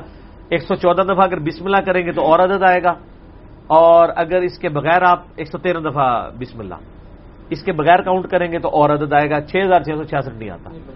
لیکن اگر کوئی بنا بھی لے آیات کو توڑ کے، تب بھی قرآن وہی رہے گا. آیات کے بارے میں اختلاف سے قرآن مصحف میں فرق نہیں پڑتا، کیونکہ وہ قرآن مصحف کا حصہ تو ہے نا. تو یہ یعنی لوگوں میں نا اس حوالے سے بھی کنفیوژن پائی جاتی ہے. تو میں نے اس کو مسئلے کو ضمن کلیئر کر دیا. سورہ فاتحہ بسم اللہ کے بغیر نہ پڑھیں، ضرور پڑھیں بسم اللہ کے ساتھ. بل میں نے اپنے ذرائع سامنے رکھ دیے. اس کے باوجود امت میں ایک اچھے خاصے علماء کا طبقہ ہے جو بسم اللہ کو سورہ فاتحہ کا حصہ سمجھتا ہے. لیکن اینڈ رزلٹ یہ ہے کہ جو فاتحہ کا حصہ مانیں، جو نہیں مانتے، دونوں صورتوں میں وہ قرآن کا حصہ اسے مانتے ہیں. تو اس لیے کوئی جھگڑا نہیں اس پہ کرنا چاہیے. میں نے دلائل رکھے ہیں. میں اگرچہ امام حنیفہ رحمہ اللہ سے کئی معاملات میں شدید اختلاف رکھتا ہوں، اور وہ ڈھکی چھپی بات نہیں ہے، لیکن بخاری مسلم کی احادیث کی روشنی میں اس مسئلے میں میں امام حنیفہ کو باقی ائمہ سے دلائل میں مضبوط سمجھتا ہوں، نبی اسلام کی احادیث کی روشنی میں. یعنی مجھے کوئی یعنی کسی کے ساتھ چڑھ نہیں ہے. اگر دلائل سامنے آئیں گے تو میرے سامنے جب یہ احادیث آئی ہیں تو ان کی روشنی میری، بلکہ اہل حدیث کے ایک بہت بڑے عالم تھے شیخ زبیر علی رحمہ اللہ، ان سے باقاعدہ بحث ہوتی تھی اس پہ. وہ چونکہ وہ کہتے تھے بسم اللہ حصہ، میں کہتا تھا یہ دلائل تو آپ کو سپورٹ نہیں کرتے ہیں. وہ لاجواب ہو جاتے تھے، لیکن کہتے تھے نہیں وہ جی امام شافعی. میں نے کہا اس کا مطلب ہے یہ مسئلہ اجتہادی ہو گیا نا، اجماع امت تو نہ ہوا. جب اجماع امت نہ ہو اور مسئلہ اجتہادی ہو، پھر دلائل دیکھنے چاہیے کس کے مضبوط ہیں. کیا شیعہ جب قرات شروع کرتے ہیں جاری نمازوں میں تو بسم اللہ سے شروع کرتے ہیں یا الحمدللہ سے؟ اونچی آواز بسم اللہ پڑھتے ہیں ہر دفعہ. اچھا، لیکن اہل سنت کے ہاں الحمدللہ اونچی آواز میں پڑھی جاتی ہے. ٹھیک ہے، یہ جو سرن نماز ہے، ٹھیک ہے. تو یہ نہیں مجھے پتا ہے شیعہ کے قرآن میں نے پہلے ہی بتایا کہ وہ بسم اللہ کو اس طریقے سے لے کے چلتے ہیں، لیکن اختلاف کوئی نہیں ہے اس لیے کہ مصحف کا حصہ دونوں مانتے ہیں. یہ نہیں ہے کہ وہ کہتے ہیں بسم اللہ خارج ہے اور یہ کہتے ہیں نہیں بسم اللہ داخل ہے، اور پڑھتے بھی دونوں ہیں. یعنی حنفی کہیں یہ نہیں کہتے ہیں کہ آپ فاتحہ کو بغیر بسم اللہ کے پڑھیں. فقہ حنفی کی آپ کتابیں اٹھا کے دیکھیں، اس میں ہر دفعہ لکھا ہوگا کہ سورہ فاتحہ سے پہلے بسم اللہ پڑھنی ہے. بسم اللہ ضرور پڑھیں، اس کو نہ چھوڑیں. باقی یہ جو دلائل میں نے سامنے رکھ دی ہیں، یعنی مجھے مضبوط دلیل، اور یہ کوئی ایسی بحثیں نہیں جن کے اوپر جھگڑا بنایا جائے، چونکہ ہم نے یہ ایک میٹرو کھولی ہوئی ہے، ادھر ہم ہر مسئلہ ڈسکس کرتے ہیں. کسی بندے کے لیے کوئی مسئلہ امپورٹنٹ ہوتا ہے، کسی کے لیے کوئی. پھر ہم چاہتے ہیں کہ دنیا میں کوئی بھی بندہ کسی مسئلے کو لکھے تو میری خواہش ہوتی ہے کہ ہمارا کلپ اوپر آ جائے، چاہے وہ نماز کا طریقہ لکھے، چاہے وہ داڑھی کی لمبائی لکھ رہا ہو، چاہے روزہ توڑنے کے اسباب لکھ رہا ہو، چاہے حج کا طریقہ لکھ رہا ہو، چاہے جنگ جمل لکھ رہا ہو، چاہے صفین لکھ رہا ہو، چاہے سورہ فاتحہ بسم اللہ کا حصہ، کوئی دنیا کا اسلام سے ریلیٹڈ موضوع لکھے تو میری خواہش ہوتی ہے کہ ہماری ویڈیو اوپر آئے تاکہ کسی ذریعے سے اس تک بات پہنچ جائے. لوگ ایک کوئی ویڈیو سننا شروع کرتے ہیں تو باقی بھی باتیں بھی وہ مان لیتے ہیں. تو ایک ذریعہ ہوتا ہے، کسی کے لیے کوئی چیز امپورٹنٹ ہوتی ہے، کسی کے لیے کوئی. تو اس لیے میں ان ٹاپکس کو انٹرٹین کر لیتا ہوں. یہ نہیں ہوتا کہ لوگوں کو خام خواہ کوئی علمیت جھاڑنا مقصد ہوتا ہے کہ یہ لوگوں کے لیے بہت بڑا مسئلہ بنا ہوا ہوتا ہے اور اس کو وہ ایک مصیبت کھڑی کی ہوتی ہے. ڈاکٹر اسرار صاحب نے باقاعدہ نا ایک دفعہ اس کے اوپر پورا ایک ترازو بنوایا تھا. انہوں نے واؤ جو ہے نا وہ ترازو کا سینٹر رکھا تھا اور باقی وہ 3 آیات اس طرف 3.5 اور 3.5 اس طرف کر کے نا پورا وہ ڈیزائننگ کی تھی. وہ بڑی خوبصورت انہوں نے دکھائی ہوئی تھی اپنے بیان القرآن کے اندر. تو ان کا بھی یہ موقف تھا کہ بسم اللہ سورہ فاتحہ کا حصہ نہیں، لیکن بسم اللہ فاتحہ کے ساتھ پڑھنا چاہیے. ٹھیک ہو گیا علی بھائی، حالیہ کلپ انجینئر محمد علی مرزا فتنہ کیوں ہے، بہت ہی شاندار ویڈیو ہے، لیکن اس ویڈیو میں علی بھائی نے فرقوں کی دم پر پاؤں کی جو بات کی ہے وہ درست نہیں ہے. اس کی جگہ پہ اگر وہ یہ کہہ دیتے کہ گلے کا پھندا استعمال کر لیتے تو زیادہ مناسب ہوتا. میرا یہ پیغام علی بھائی تک ضرور پہنچا دیں تاکہ وہ دعوت کام مزید حکمت کے ساتھ لے کر چلے. جی آپ حکمت کر کے اپنے مولوی صاحب کو کہیں کہ یہ جو میں نے قرآن حدیث بیان کیا یہ آپ کے گلے کا پھندا ہے تو آپ پہ دہشت گردی کا مقدمہ لگ جائے گا. آپ اس سے خطرناک کھیل مجھے بتا رہے ہیں. یہ گلے کا پھندے کا مطلب پتا ہے آپ کو کیا ہے؟ وہ کہیں گے یہ تو دہشت گردی پہ لوگوں کو مار رہا ہے. یاد رکھیں جو چیزیں محاورتاً بولی جا رہی ہوتی ہیں میرے بھائی ان کو محاورہ لینا چاہیے. اردو زبان کے اندر یہ کہنا کہ کسی کی دم پہ پاؤں آیا، اس کا یہ مطلب نہیں ہے کہ ہم یہ کہہ رہے ہوتے ہیں کہ علماء کی کوئی دمیں ہیں جن پہ فزیکلی پاؤں آ رہا ہے. اس سے مراد ہوتا ہے ان کے مفادات کے اوپر زد پڑ رہی ہے. یہ بھی لفظ استعمال ہوتا ہے دکھتی رگ کے اوپر ہاتھ رکھ دیتے. ویسے تو ایک بھائی نے نیچے کامنٹس کیے تھے کہ علی بھائی نے دم پہ پاؤں نہیں رکھا، دمیں ہی کاٹ دی ہیں. یہ پتہ ہے دم کاٹ جائے نا، اگر مچھلی کی آپ دم کاٹ دیں تو مر جائے گی، وہ دم کی وجہ سے تو چلتی ہے. ٹھیک ہے نا؟ آپ دیکھتے ہیں یہ کبھی قربانی کے گائے اور یہ بیل گرائے جاتے ہیں دم کے ساتھ. سر دم بڑی مضبوط چیز ہے. تو یہ جس نے بھی محاورہ بنایا نا بڑا سوچ سمجھ کے بنایا کہ اس کی دم پہ میرا پاؤں آیا. یہ دم کے بارے میں بہت سینسٹیو ہوتا ہے جانور. یہ ایک ایگزامپل دی جاتی ہے جس طرح وہ سینسٹیو ہوتا ہے نا، انسان کے کچھ سینسٹیو ایریا ہوتے ہیں. قطعاً اس سے مراد فزیکلی دم نہیں ہوتا. خدا کے لیے بدگمانی نہ کیا کریں. آپ خام خواہ یعنی الزام نہ لگا دیا کریں کہ ہم کسی کو جانور کہہ رہے ہیں، نعوذ باللہ من ذالک. ایسا نہیں ہے. میں نے اس میں کہا تھا کہ ہمیں بعض مسائل ایسے بیان کرنے پڑتے ہیں جس سے ایک مکتبہ فکر کی دم پہ پاؤں آ رہا ہوتا ہے اور دوسری مکتبہ فکر کے گلے میں ہار جا رہا ہوتا ہے. وہ کہتا ہے بڑا صحیح مسئلہ بیان کیتا جائے. مجھے آج تک کسی نے نہیں کہا کہ علی بھائی یہ جو آپ آئے دن مزارات کی مذمت کرتے ہیں تو ہمارے بریلوی بھائیوں کے چڑیا جتنے معصوم دل دکھ جاتے ہیں. کوئی اہل حدیث آ کے مجھے سمجھا رہا ہو کہے گا بالکل صحیح، چوک کے رکھو کام. کیوں؟ کیونکہ اہل حدیث مزارات کے خلاف ہیں. یہ اگر میرے سے ہمدردی کرتے ہو نا تو مجھے آ کے دوسرے فرقوں کے بارے میں سمجھا رہے ہو. مجھے دیوبندیوں نے آج تک کبھی آ کے نہیں سمجھایا کہ علی بھائی آپ آئے دن ننگے سر نماز پڑھنے پہ جو اہل حدیث کو ٹانٹ کرتے ہیں نا، تو اہل حدیث کی چڑیا جتنے دل دکھ جاتے ہیں. کیا ہے نماز کو ننگے سر بھی پڑھ لے نماز تو ہو جاتی ہے. کہے گا کوئی دیوبندی؟ کہے گا کام چوک کے رکھو. کیوں؟ انہوں نے خود مسئلہ کھڑا کیا ہوا ہے. ٹھیک ہے. اہل حدیث نے مجھے کبھی نہیں کہا یہ آپ آئے دن رفع الیدین پہ خام خواہ کہتے ہیں نہیں رفع الیدین سے نماز، رفع الیدین سے نماز. اب دیکھیں یہاں پہ اکثریت حنفیوں کی ہے، ان بیچاروں کے دل دکھ جائیں گے. آپ بس صرف نماز کی ترغیب دلا کے وہ کہیں گے جناب آپ رفع الیدین کی بات کریں. یہی تو گالا کرنے والی، کیونکہ ان کے گلے میں ہار جا رہا ہوتا ہے. تو اب میں یہ کہتا کہ ایک کے گلے میں ہار جا رہا ہے اور دوسرے کے گلے میں پھندا جا رہا ہے، تو کہے گا لو جی یہ تو ساڑی عوام نو کہہ رہا ہے کہ ساڈا گلا کوٹ دو آ کے. تو یہ بڑے میں نے مناسب الفاظ استعمال کیے ہیں، اور اس کو محاورتاً لیا کریں، یہ الفاظ کو اس طریقے سے نہ پکڑا کریں. اگر آپ یہ پکڑیں گے نا تو سر پھر یہ بات میرے تک نہیں رہے گی، میں اس کو بڑا اوپر لے کے جاؤں گا، اور پھر میں ان لوگوں کے الفاظ کے چناؤ کا ذکر کروں گا جن کے الفاظ کے چناؤ سے آپ کو تکلیف ہوگی کہ یہ کیا ہو رہا ہے. حالانکہ عرب کے محاورے وہ عام بولے جاتے ہیں. بخاری مسلم میں آپ کو درجنوں احادیث ملیں گی کہ جید صحابہ جب ایک دوسرے کے ساتھ بات کرتے تھے نا تو کہتے تھے وہی حق، تباہ و برباد ہو جائے تو. وہ یہ نہیں تھے کہ وہ کہہ رہے ہوتے تھے جیسے ہم بھی کہتے ہیں تیرا ستیہ ناس، اپنے بچے کو بھی کہہ دیتے ہیں. تو کیا مطلب ہے کہ ہم اس کا تیرا بیڑا تر جائے یا بیڑا غرق ہو جائے، اس کا یہ مطلب نہیں ہوتا کہ اس کا بیڑا ڈبونا چاہتے ہیں. یہ محاورت الفاظ. تو بخاری مسلم میں درجنوں موجود ہیں. تو آپ کیا کہیں گے صحابہ کرام ایک دوسرے کہتے تھے تو برباد ہو جائے، ایسا نہیں ہوتا تھا، وہ ایک محاورہ تھا. صحیح بخاری میں حدیث ہے، آل امیہ کے دور میں عبداللہ ابن عباس کے پاس اکرمہ تابعی آ کے کہتے ہیں کہ آج میں نے ایک ایسے پاگل شخص کے پیچھے نماز پڑھی ہے جس نے 4 رکعتوں میں 22 دفعہ اللہ اکبر کہا ہے. چونکہ آل امیہ نے تکبیرات چھوڑ دی تھی، یہ تو مولا علی نے بحال کرائی ہیں نا، بخاری مسلم میں آتا ہے. تو حضرت ابن عباس نے کہا تیری ماں مر جائے، یہ الفاظ ہے. وہ تو ابو القاسم کی سنت ہے، سنت چھوٹ چکی تھی. ہم 22 دفعہ ہی کہتے ہیں. پہلی رکعت میں 6 دفعہ اللہ اکبر ہوتا ہے، تیسری رکعت میں 6 دفعہ ہوتا ہے، اور دوسری اور چوتھی میں 5 دفعہ ہوتا ہے. یہ ٹوٹل 22 بنتا ہے. چونکہ یہ سنت چھوٹ چکی تھی. اب اس بندے نے پڑھی نہیں تھی کبھی نماز، اور وہ صحابی ابو ہریرہ کے پیچھے نماز پڑھ کے آیا تھا. ابو ہریرہ سنت پہ عمل کر رہے تھے، وہ کہہ رہا تھا آج میں نے ایک بوڑھے پاگل کے پیچھے نماز پڑھی ہے. تو انہوں نے کہا تیری ماں مر جائے. ماں کا کیا قصور تھا؟ یہ عربی محاورہ تھا، تیری ماں مرے. پھر وہ جو حدیث ہے سر، وہ صحیح مسلم میں جو نماز حضر میں جمع کرنے والی 1629 آن ورڈ، جس میں میرا کلپ ہے کیا نمازوں کو جمع کرنا حرام ہے، جس میں وہ عبداللہ ابن عباس جو ہیں وہ ایک بار یعنی تقریر شروع کرتے ہیں، مغرب کا وقت بھی گزرنا شروع ہو جاتا ہے.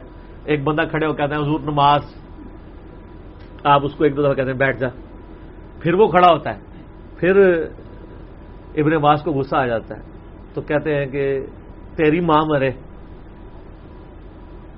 اور آپ کو بخاری مسلم کئی جگہ ملے گا تیری ماں تجھے گم پائے، مراد ہے کہ تو مر جائے. تیری ماں کب ڈھونڈے گی؟ جب تو مرا ہوگا. تو مجھے سنت سکھائے گا. اللہ کے نبی علیہ السلام نے بغیر خوف کے، بغیر بارش کے مدینہ شریف میں ہمیں زور اور اثر کی جمع کرائی نماز، اور مغرب اور عشاء کی کروائی.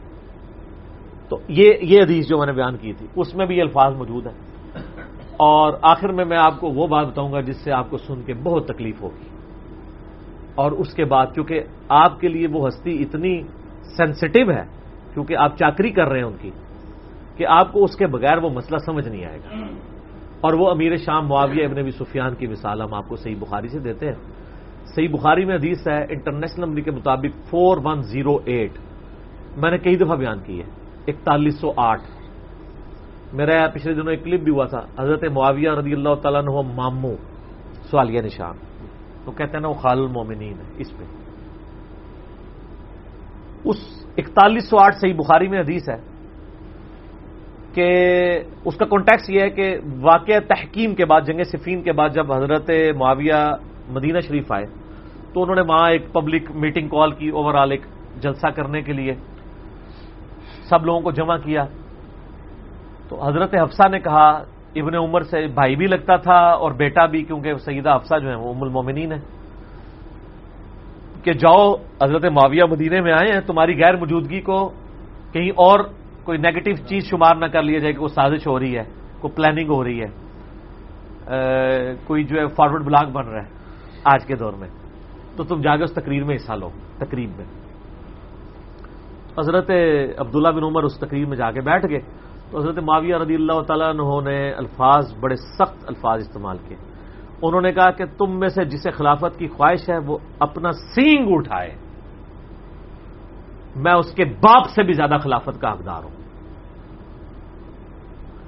یہ انہوں نے حضرت عبداللہ بن عمر کو کہا تھا. اس کا ثبوت یہ ہے کہ جب مجمع چھٹ گیا تو تابی مسلمہ کہتے ہیں کہ عبداللہ بن عمر تم نے معاویہ کو وہیں کیوں نہیں جواب دیا؟ حبیب بن مسلمہ. تو انہوں نے کہا میں نے ارادہ کیا تھا کہ میں اپنی گوٹ کھولوں، یعنی وہ ایسے کر کے دونوں گھٹنوں کو یوں لے کے بیٹھے تھے، احتبا جسے کہتے ہیں، سنت ہے یہ بیٹھنا، اور میں معاویہ کو جواب دوں کہ تجھ سے زیادہ خلافت کا حقدار وہ ہے جس نے تجھے اور تیرے باپ کو اسلام کی خاطر مارا ہوا ہے. یعنی غزوہ بدر میں، غزوہ خندق میں، غزوہ احد میں تم باپ بیٹا کافر تھے، اور میں اور میرا باپ تم سے جنگ کیا کرتے تھے، اور آج تم لوگ حضرت عمر کے نام پہ وہ پوری خلافت ہے. ظاہر ہے شام حضرت عمر نے فتح کیا ہوا ان کے دور میں، جنگ یرموک میں ابو عبیدہ بن جرح، اور آج تم لوگ ہمیں یہ باتیں کر رہے ہو. تم سے زیادہ خلافت کے حقدار وہ ہیں جن لوگوں نے اسلام کی خاطر تمہاری پٹائی کی ہوئی ہے.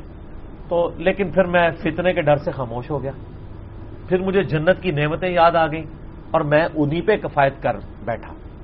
تو حبیب بن مسلمہ کہتے ہیں کہ عبداللہ بن عمر نے خاموشی اختیار کر کے اپنی عزت بھی بچا لی اور اپنی جان بھی بچا لی. کس سے؟ خال المومنین سے. کس نے؟ دوسرے خال المومنین نے. عبداللہ بن عمر بھی تو امت کے ماموں ہے نا، جو انہوں نے ماموں بنایا ہوا ہے کہ جی جو بھی حضور کی بیوی ہے اس کا کوئی بھائی ہوگا. وہ میں دسیا 20 تو زیادہ ماموں بڑھ جاتے رہے.